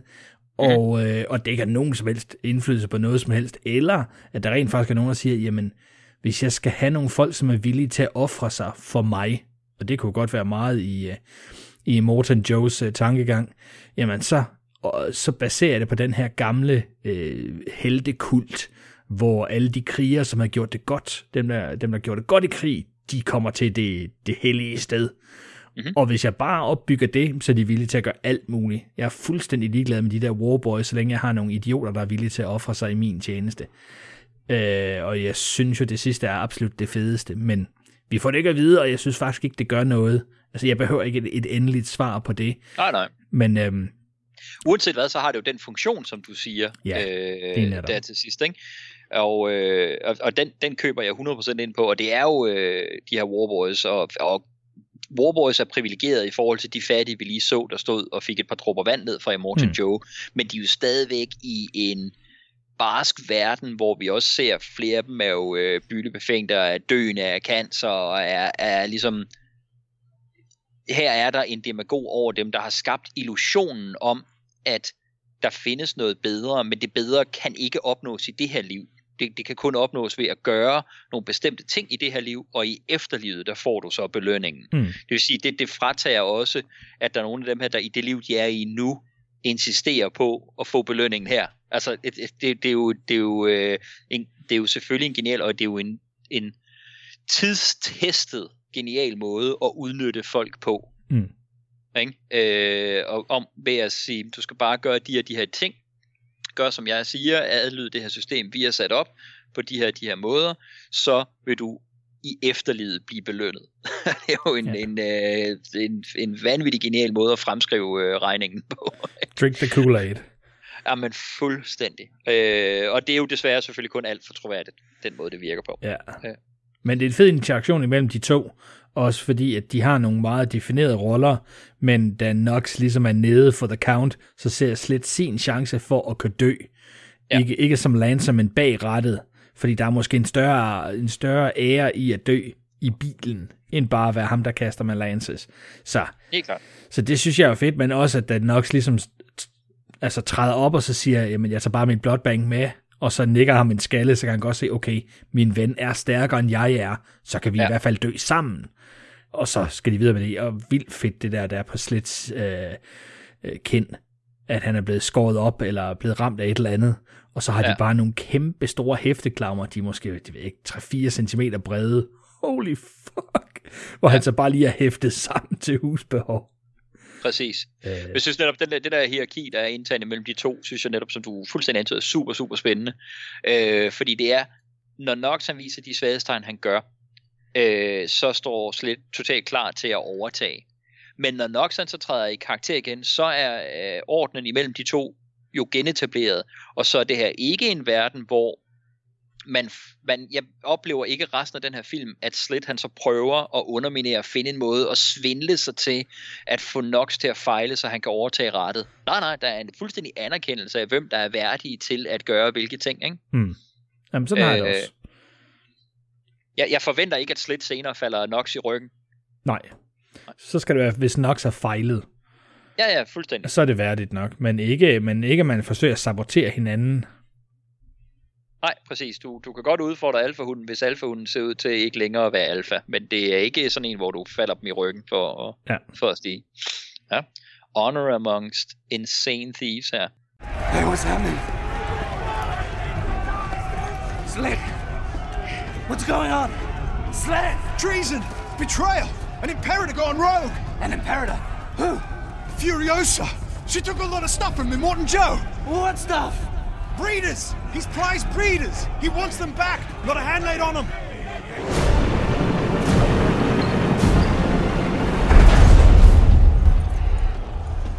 By my deeds I honor him. V8.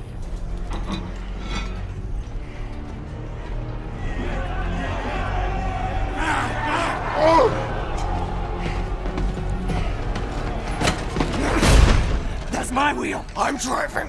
You're my Lancer. I just promoted myself. Not today. Today is my day. Look at you. If you can't stand up, you can't do war. He's right, son. I'm not staying here dying soft. You're already a corpse. I just need a top up. There's no time. We take my blood bag. We take my blood bag and strap into the Lancer's perch. It's got a muzzle on it. It's a raging feral. That's right. High octane crazy blood filling me up.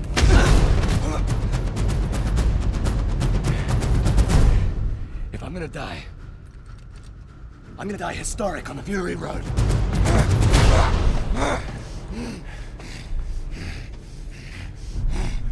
Yeah. Organic. Here's Sharpie's blood bag. Right there. Så får vi første store del af jagten i den her film. Fjendelandskabet, som de kørt ud i, er befolket af nogle, der bliver kaldt buzzards, eller gribe.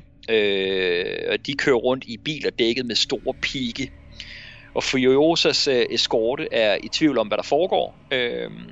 Fordi der bliver sendt farvede røgsignaler op fra The Citadel, der hidkalder hjælp fra The Bullet Farm og Gastown, så de ved ikke, hvad fanden det er, hun har gang i, hvad der foregår, men de er jo hierarkisk loyale, fordi hun ikke fortrækker en mine og bare siger, at det her det er ny ordre, det er det her, vi skal i stedet for. Og det stoler de så på, selvom de tydeligvis er i tvivl.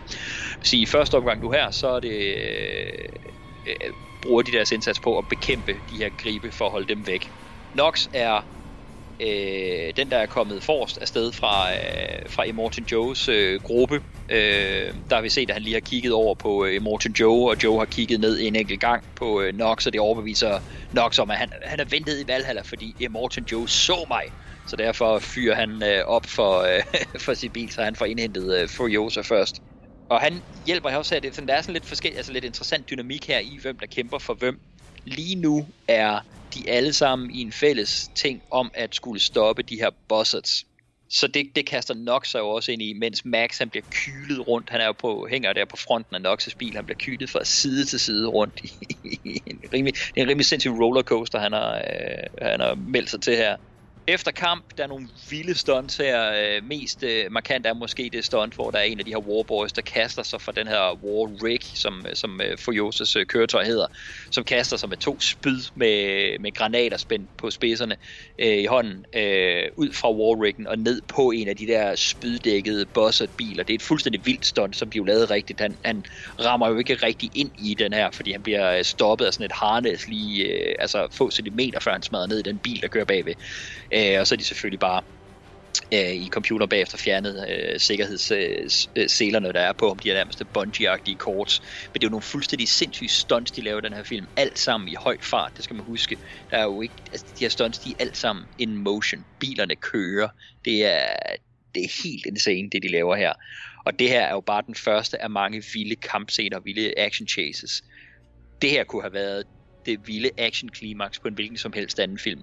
Det er bare en af de indledende jagter her i den her film. Det er helt absurd. Men da de endelig har fået besejret de her buzzards, så styrer Furiosa mod en enorm sandstorm for at undslippe Joe og de andre forfølgere. Og det er godt nok en sandstorm fra en anden verden, men den taler vi mere om lige bagefter. Christian, The Buzzard Chase her i starten.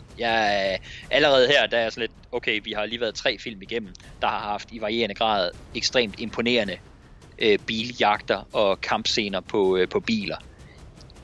De 3 første Mad Max-film er for mig, selvom jeg er stor fan af dem, så er de blæst ud af vandet her allerede på det her tidspunkt. Det er kun The Road Warriors slutsekvens, der for mig sådan lidt kan komme op på siden af det her. Altså det er helt vildt. My mind is blown. Jeg tror aldrig på film, jeg har set noget lignende. Og tvivler på, om vi får lov til at se noget lignende igen. Det er fuldstændig vanvittigt.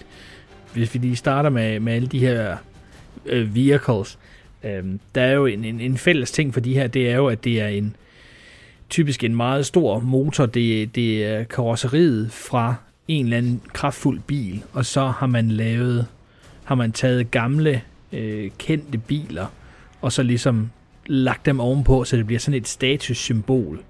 Mm-hmm. Så for eksempel, når vi ser Immortan Joe, for eksempel, jamen altså, så har han Den hedder jo Giga Horse, men det er jo fordi, den har ekstra mange horsepowers. Men der er jo så ikke bare en Cadillac Coupe de Ville på, men fordi det er Immortan Joe, så har han 2 Cadillac Coupe de Ville sat oven på hinanden, sådan lidt i forlængelse. Så det bliver bare endnu vildere. Og også, at de her, mange af de her Warboys, jamen, der er jo, de bruger også nogle gamle Chevrolet'er, og blandt andet Chevrolet Fleetmaster, og der er også en Cadillac Eldorado, de bruger. Der er også en Chrysler Valiant Charger, og der er en hel masse forskellige. Der er der på et tidspunkt nogen, der bruger en Jaguar også. Og det hele er bare, det bliver nogle statussymboler af en verden, som ikke er der længere. Nogle af de biler, som har været seje, altså når man ser gamle gangsterfilm, ikke? Jamen så er det de her, hvor de står på trinbrættet ved siden af at køre med deres Tommy Guns og sådan noget. Og det er på en eller anden måde den verden, man holder fast i, hvor man siger, men det er det look, og det look viser, at jeg er sej. Så det er man simpelthen bare, bilen er selvfølgelig gået til i krigen, men så har man bare smidt den oven på en super fed motor, som så kan vælte rundt i det her og lege offroad. Der er jo også nogle af dem, når vi ser de her, den bil, som han kommer over i senere i Immortan Joe, ikke? Som har nogle kæmpe store hjul også. Men når man så kigger på selve bilen, jamen så har den et klassisk look. Og det er så underligt, men det bliver jo sådan et mix and match, fordi alle bilerne er jo på en eller anden måde super smukke. Det er den gamle skønhed, og der er meget, der sådan er blankt poleret. Men det er oven på det rå, som ligger lige nedenunder. Og på en eller anden måde, så synes jeg, at det passer rigtig godt til det her også, at der er en forkærlighed for det smukke, men stadigvæk så skal det være brutalt og voldsomt, ligesom den her verden, den er.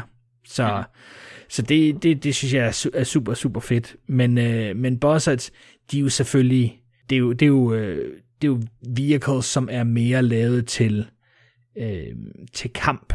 Altså der har man ikke så meget tænkt på, at det skal være en flot bil, og det skal være et statussymbol. De her Buzzards, de er udelukkende ude på at forsvare deres territorier, og hvis der er nogen, der er dumme nok til at køre herind, så angriber vi dem. Og så har de alle mulige ting, så har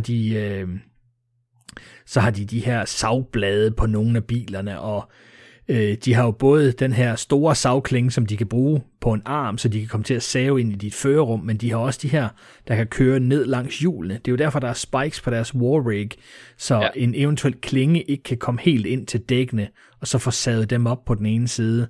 Så der er utrolig mange detaljer i det her, utrolig meget personlighed også i den måde, de her Buzzards, de angriber på hele tiden, og vi får jo se, at de her Warboys, jamen, de bruger deres Thundersticks, deres Lances her, til at forsvare med, og ellers så bliver det bare et spørgsmål om, at vi skal have stoppet, altså de lever for den her Warrig, og jeg synes jo, det er fedt, fordi vi allerede så kort har fået introduceret det her med Valhalla, og man kan komme i de hellige haller, hvis bare man offrer sig i krig, at der så er en, som hopper ud med de 2 lanser for at springe den i luften, der er bagved, så den ikke kører ind i det dyre brændstof.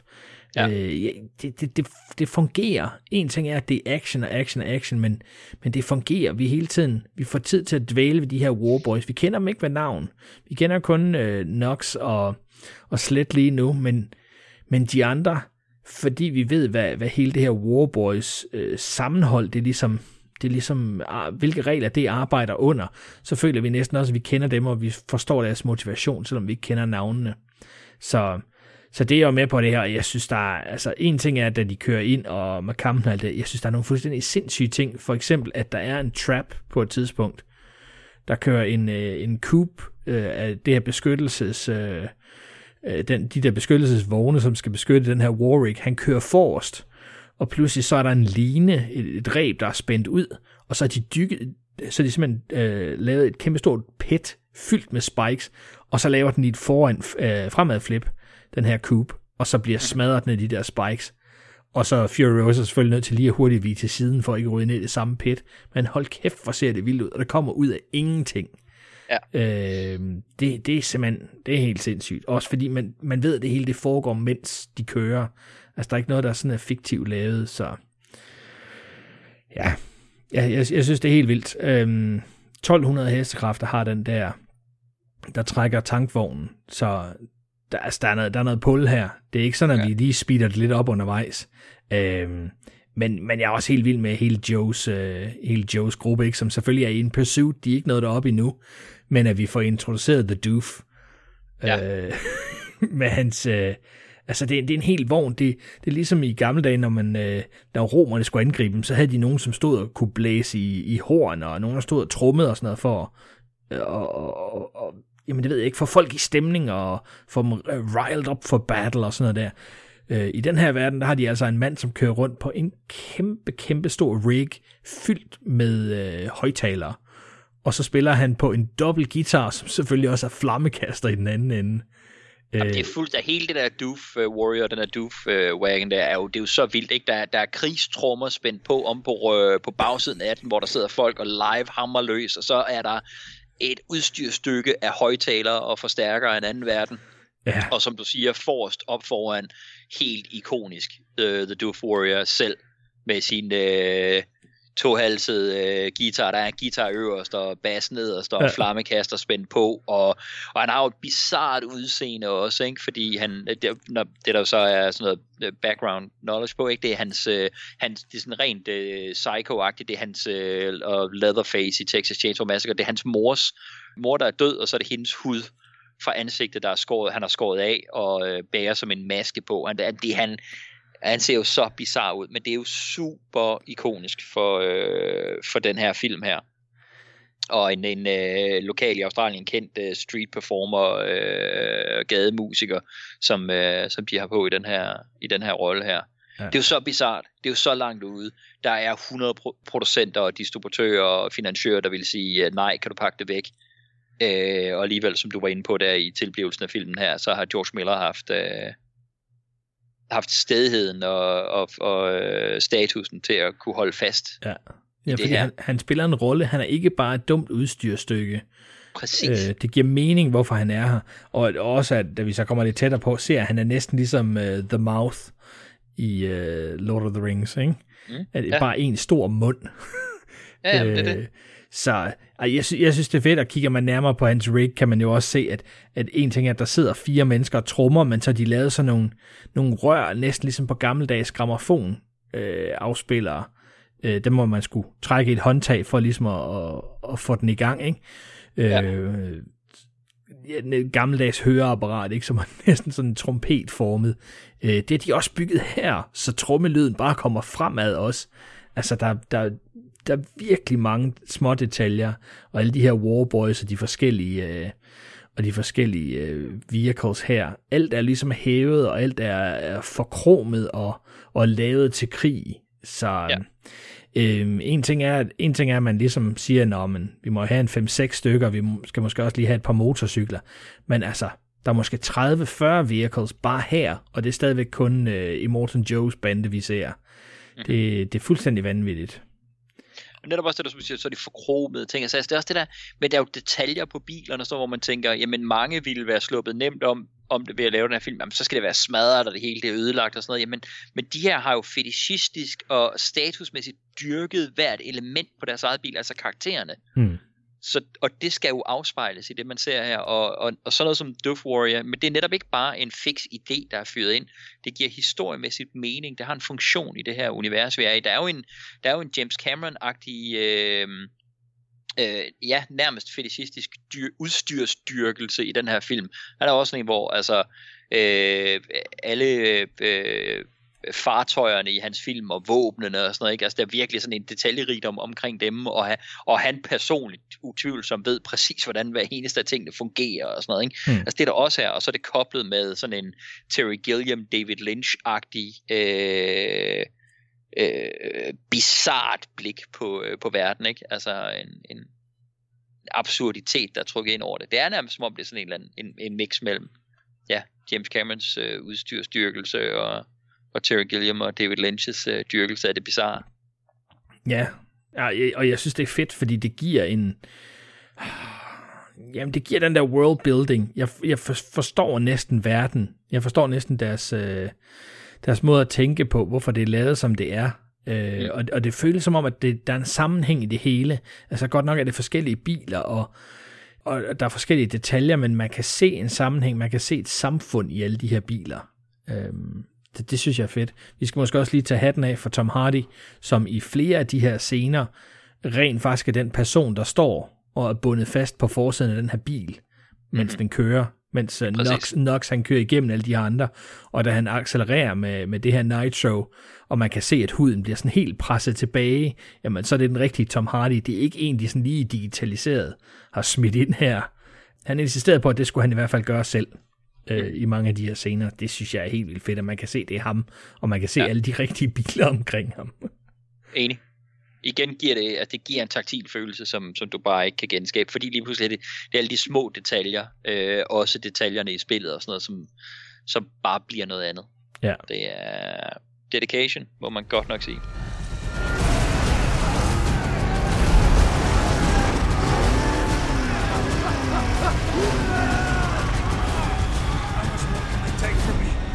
Blood, now it's my car!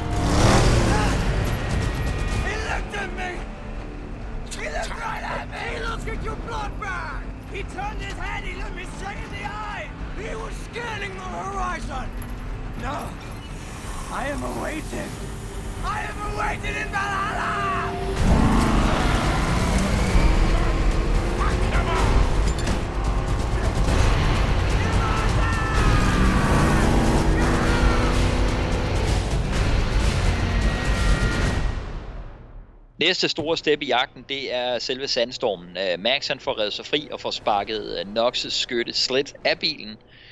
Så farvel til ham der. Knox prøver at sætte ild til bilen og bruge den som brandbombe og smadre ind i Furiosa, men Max han får stoppet ham i sidste øjeblik.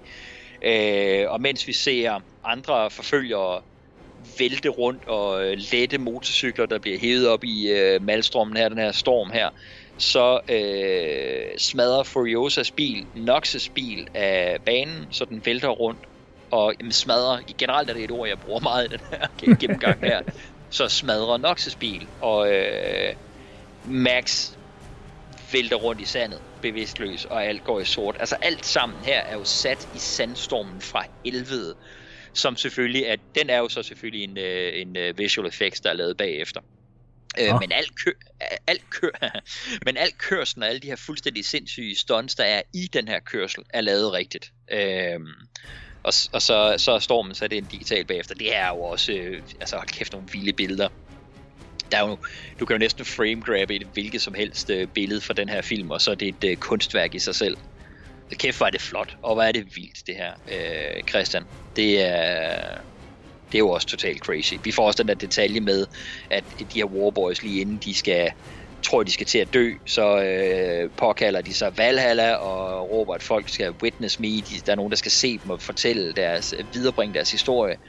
Og så sprayer de det her chrome på deres mund og deres tænder, hvor jeg tænker, jamen selv hvis du ikke dør af den handling, du er i gang med, så den kviksølvsforgiftning, eller hvad fanden du får i dig nu her, så slår den dig ihjel, altså. Jeg synes, det er helt vildt, det her, Christian. Jeg kan ikke, og vi er en halv time inde, og den har ikke trukket vejret nu, den her film her. Ja, og der er så meget sand, at det er lige før jeg sådan sidder og tænker, har jeg en flaske vand stående her et eller andet sted? Holy hell, hvor er der meget sand.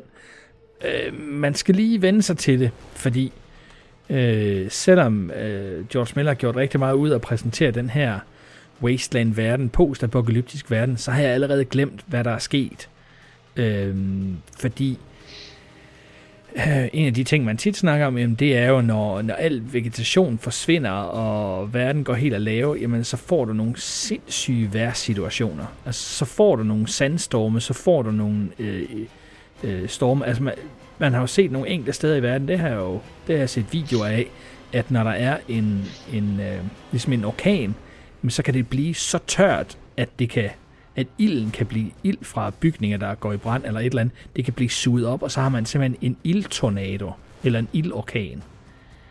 Og det er jo det, de har valgt at vise her også. Ja. Det er fuldstændig sindssygt, at når det er derinde, i den der sandstorm, så er alt simpelthen bare ophørt. Altså, så er der lyn over det hele, og der er ildstorme, der er ildtornadoer, og der er alt muligt fucked up shit derinde. Og det gør jo også, at altså, hvis det ikke var intens nok med, med at de skal jagte Furiosa, og der er alt det her ild og storm, og hold dig væk fra orkanen og alt det her, jamen, så skal nok lige op det lidt. Fordi nu ser han sin store chance. Så han har selvfølgelig alle mulige dæksler, han kan skrue af, og haner, han kan åbne for. Så han bare fylder hele kabinen med benzin også. Idiot. Ja. men hvor er det dog fedt, og hvor er det dog visuelt fedt. Selvfølgelig så er det jo... jeg grinede lidt, da du sagde det, at det er jo selvfølgelig noget, der er lavet på computer. Men jeg sidder ikke og tænker, at nu kører vi igennem et green screen område her.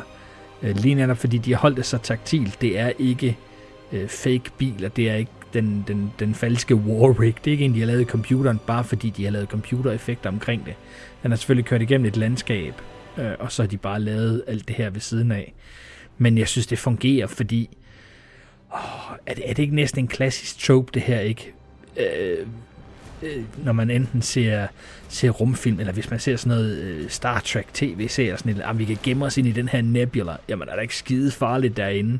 Er der ikke alle mulige gasser og sådan noget? Jo, men vi passer på, og så. Altså, det er næsten en trope, det der med at gemme sig ind i noget farligt, og så håbe, at de andre ikke følger efter, ikke? Så jeg kan sådan set godt lide det. Jeg har hørt flere, som har klaget over og sagt, det er alt for urealistisk. Men ved du hvad? Altså, det her er jo ikke en realistisk film. Altså, det er jo science fiction, det her.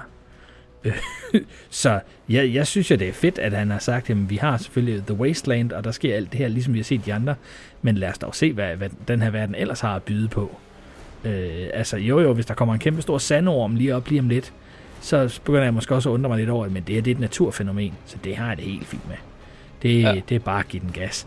Og så længe er de jo heller ikke derinde. Jeg synes jo, det er en spændende situation, at man ikke bare er bange for naturen, men så sandelig også er bange for, hvad der sker. Og jeg synes da, de kommer tæt på mange gange lige ved at kysse kanten af den der orkan der. Så. Ja. Og igen må man sige, at bange for naturen og bange for, hvad der sker. Jo, men den er jo også vores heltes redning her. Ja, helt sikkert. Altså, det er jo... Uden naturen her, så var de jo blevet fanget og slagtet. Ja. Nå, men jeg vil med det. Jeg synes på ingen måde, at de bliver overmenneskelige, nogle af dem endnu. Fordi der er jo, altså, dem der følger efter, de kommer jo galt afsted, ryger ind i den der orkan. Og man sidder der hele tiden med følelsen af, at hvis Furiosa, hun holder lidt til venstre, så går det også galt for hende. Ja, præcis. Og det skal vi jo have. Altså, vi skal stadigvæk sidde ude på kanten. Vi skal være bange for, om der kan ske vores helte. Alt det 5 timer nu må være, om der kan ske dem noget. Ja. Og det synes jeg, han gør, eller? Enig. I live, I die, I live again! I filmens første tilnærmelsesvis rolige øjeblik og vejrtrækning, der vågner Max i sandet. Han er stadig lænket til den bevidstløse Nox. Han prøver forskellige ting for at komme fri uden held. Og så ser han Furiosas tankvogn The Warwick i det fjerne og mokker Nox på skulderen og går derhen.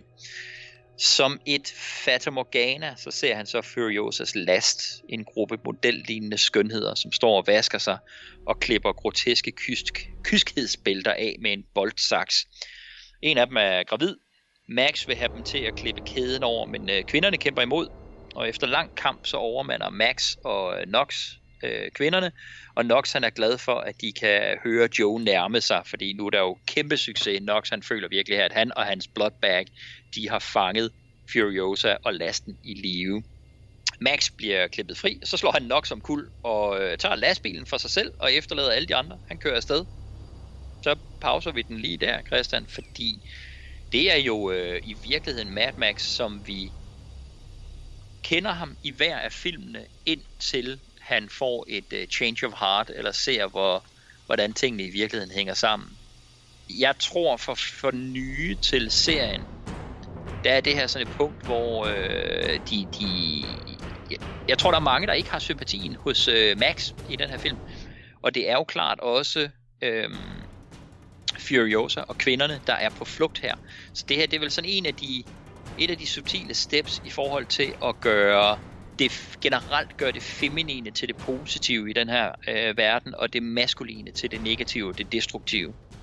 Det synes jeg generelt ligger her, og hvis for mig bliver det for filmen og filmens budskab som helhed en enormt positiv ting, at Max han også er i virkeligheden på den maskuline og destruktive side her, ikke? Og det er også hans første instinkt i forhold til at få kæden af det er, at han griber sådan en oversaget jagtgevær, som jo selvfølgelig er double barrel shotgun oversaget, som er jo en reference tilbage til Max's våben i de forrige film. Og ligesom i træerne, så flærer den bare ud, da han prøver at affyre den første gang og skyde Nox's hånd af for at komme fri af den her lænke her, ikke? Det er jo også en reference til tidligere i serien. Men netop det her med, at jamen Max han har potentiale til at havne et mere positivt sted. Det har Nox jo også, ikke? Men instinktet, det maskuline instinkt her, er til individuel selvoverlevelse og til destruktion. For mig er det for filmens budskab som helhed en enorm positiv kvalitet. Jeg kan godt forstå, at der er nogen, der ser det som en negativ og som et kritikpunkt, fordi jamen, den hedder Mad Max. Jeg vil ind og se Max, og det skal være manden, der skal være helten her. Det var det tidligere, det var Mel Gibson, det skal være sejt, og det skal være Tom Hardy, der skal være badass. Og hvorfor fanden er han ikke det? Så jamen, der er hele pointen, at give plads til, at det kan være Furiosa, der indtager den, samt den værdi, som de 5 kvinder her, de 5 brude, repræsenterer. Så for mig bliver alt det her enormt positivt. Det her er noget af det, som dem, der kritiserer filmen, kritiserer. Også for, at det er sådan modellignende skønheder, der er herude. Men igen, for mig bliver det et meget bevidst valg som en total modpol til det degenererede univers, som Immortan Joe han repræsenterer. Og så synes jeg, at den kampscene, der er her, hvor selvfølgelig vinder Max og Nox på grund af et fysisk overtag, men de får sgu kamp til stregen, især fra enarmet Furiosa.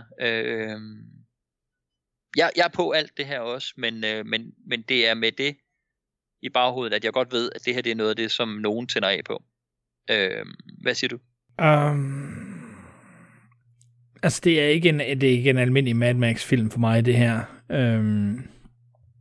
Og jeg har også en forventning om, at jeg ikke nødvendigvis får en almindelig human Max. Altså, han virker mere dyrisk her. Så for mig virker det helt naturligt, at det dyriske instinkt er, okay, jeg kan ikke få den her hjelm af, og jeg kan ikke få kæden af. Jamen, så må jeg skyde hans arm af. Det virker som det mest naturlige, det mest dyriske for at komme væk fra ham her, fordi han er bare dead weight. Det er jo før vi finder ud af, at Nox rent faktisk har overlevet. Så for mig virker det helt naturligt, og også at siden Max han ligesom er nået til den her del af verden, fra da han ligesom første gang løb ind i Morton Joes folk, så har han ikke kendt det her område, og jeg føler, at der er en skepsis ved Max. Altså han er skeptisk over for alt, men i særdelighed siden han ligesom blev indfanget, og så skulle han være bloodbag, og alt det her det er sket, så han stoler ikke på nogen, selv når der står 6 skønne kvinder og kigger på ham, så tror han stadigvæk ikke på dem. Han tror stadigvæk ikke på, at det her, der kan være noget uskyldigt over det her. Så jeg synes jo, det er rart at se den her Max, fordi det er en anderledes figur, men det gør også, at det ikke er ham, der er helten i fokus hele tiden. Mm-hmm. Det synes jeg er befriende, fordi hvis den her film, den skal kunne noget andet end bare at være en traditionel Mad Max-film, så skal Max og Furiosa som minimum være ligeværdige. Mm-hmm. Og det kommer vi aldrig til, hvis vi starter med Max i fokus. Så jeg har det fint med, at han er bagud på point, og bagud på point længe. Så jeg er helt vild med det. Og angående de 5 underskønne kvinder, at hvis vi ligesom skal sige, hvad er motivation for Immortan Joe, ja, selvfølgelig er der nogen, der har taget hans property. Ja, han kunne vel få noget nyt, men det er fordi, at de er så exceptionelt smukke i forhold til de mennesker, der ellers er i den her verden, at de bare bliver mere end bare en prize possession. Det er ikke nogen, han sådan lige finder igen. Havde det været 5 sådan gennemsnitsudseende kvinder, hvis man kan sige det, hvis der overhovedet er en målestok for det, så tror jeg, det vil være sværere at forstå motivationen. Men fordi de ser så meget bedre ud end alle andre, dem vi møder, jamen så er det bare en kæmpe skat for Joe her. Og vi så også ser, at der er en af dem, der er gravid, jamen så er det jo endnu mere end det. Vi ved, hvor vild han er for at få en mandlig arving til alt det her. Så det er jo det, de repræsenterer jo en genetisk sundhed, selvfølgelig. Altså du kigger på dem her, og så kan man sige, uanset hvad der er, vil det være biologisk rigtigt, eller noget som helst, så skal vi jo kunne forstå, at de karakterer, der er i det her univers, kigger på de her kvinder og siger, de er sunde, de repræsenterer gener, som Joe han vil have ind i sin, han skal jo have, som du siger, han skal jo have en arving, og det kan skaffes igennem dem her, det kan ikke avles frem ved en der åbenlyser sygdomsbefængt eller noget. Så taler vi slet ikke om, hvad det er, altså om kan man på den måde se, om fordi folk ligner modeller, er de så genetisk stærke eller noget. Det er slet ikke det, jeg siger, men det kan vi forstå, at det her univers, at den her verden, at de vil se det, ikke? Og de er nødt til at repræsentere den absolute modpol mod det barbariske univers, det byllebefængte univers, som vi er i, ikke? Netop for, som du siger, for at deres på den måde værdi skal øges. Så så det er også, de er også nødt til at være så unge og så smukke og så rene, som de er her. Helt ned til kostymerne, der er nødt til at være så enkle og så engleagtigt hvide. Og altså det er for fortællingen nødt til at have den kvalitet, som det har her. Men jeg synes også, det er vigtigt at pointere, at selvom man snakker om dem som deres værdi, så er der også en styrke i, at de er noget helt andet. At det bliver ikke bare en vare, man kan måle og veje og bytte sig til. Men der bliver en styrke i, at de kender deres værdi, og ved, hvad deres betydning er for Joe, og det kan de også bruge som et magtredskab imod ham. Helt klart. Og det synes jeg jo også er vigtigt at få med, fordi det kan nemt blive en gammel gris af en instruktør, som siger, vi skal have nogle let påklædte kvinder, og så sidder og griner over det. Men man skal ikke undervurdere, hvor stor en kraft der er i det for de her kvinder, at det rent faktisk er dem, der sidder med magten til sidst. Og da de finder ud af, hvor besat han er, og hvor meget han er villig til at ofre for dem, jamen så kan de også begynde at bruge det som et våben imod ham. Og det synes jeg er vildt interessant, at han har valgt at tage den vinkel med her også, for det kunne let blive meget dumt og generisk her. Enig. Glory me, Bloodbag. We snagged her alive. He's gonna shred her. Shred her. Monk this. Jay. Hey. Oh, look at them. So shiny. So chrome. He's gonna be so grateful. We can ask for anything. I want to drive the war rig. What are you gonna ask for? That's my jacket. Sure. You can ask for more than a jacket. We're going to the green place. Wait, is your...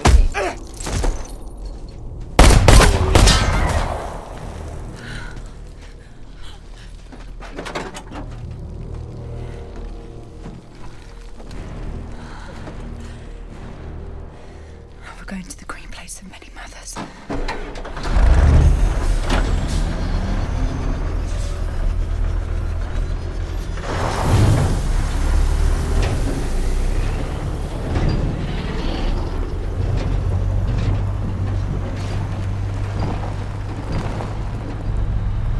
How does it feel?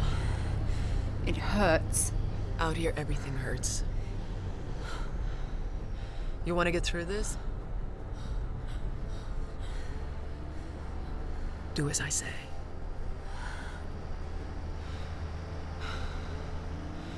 Now pick up what you can and run.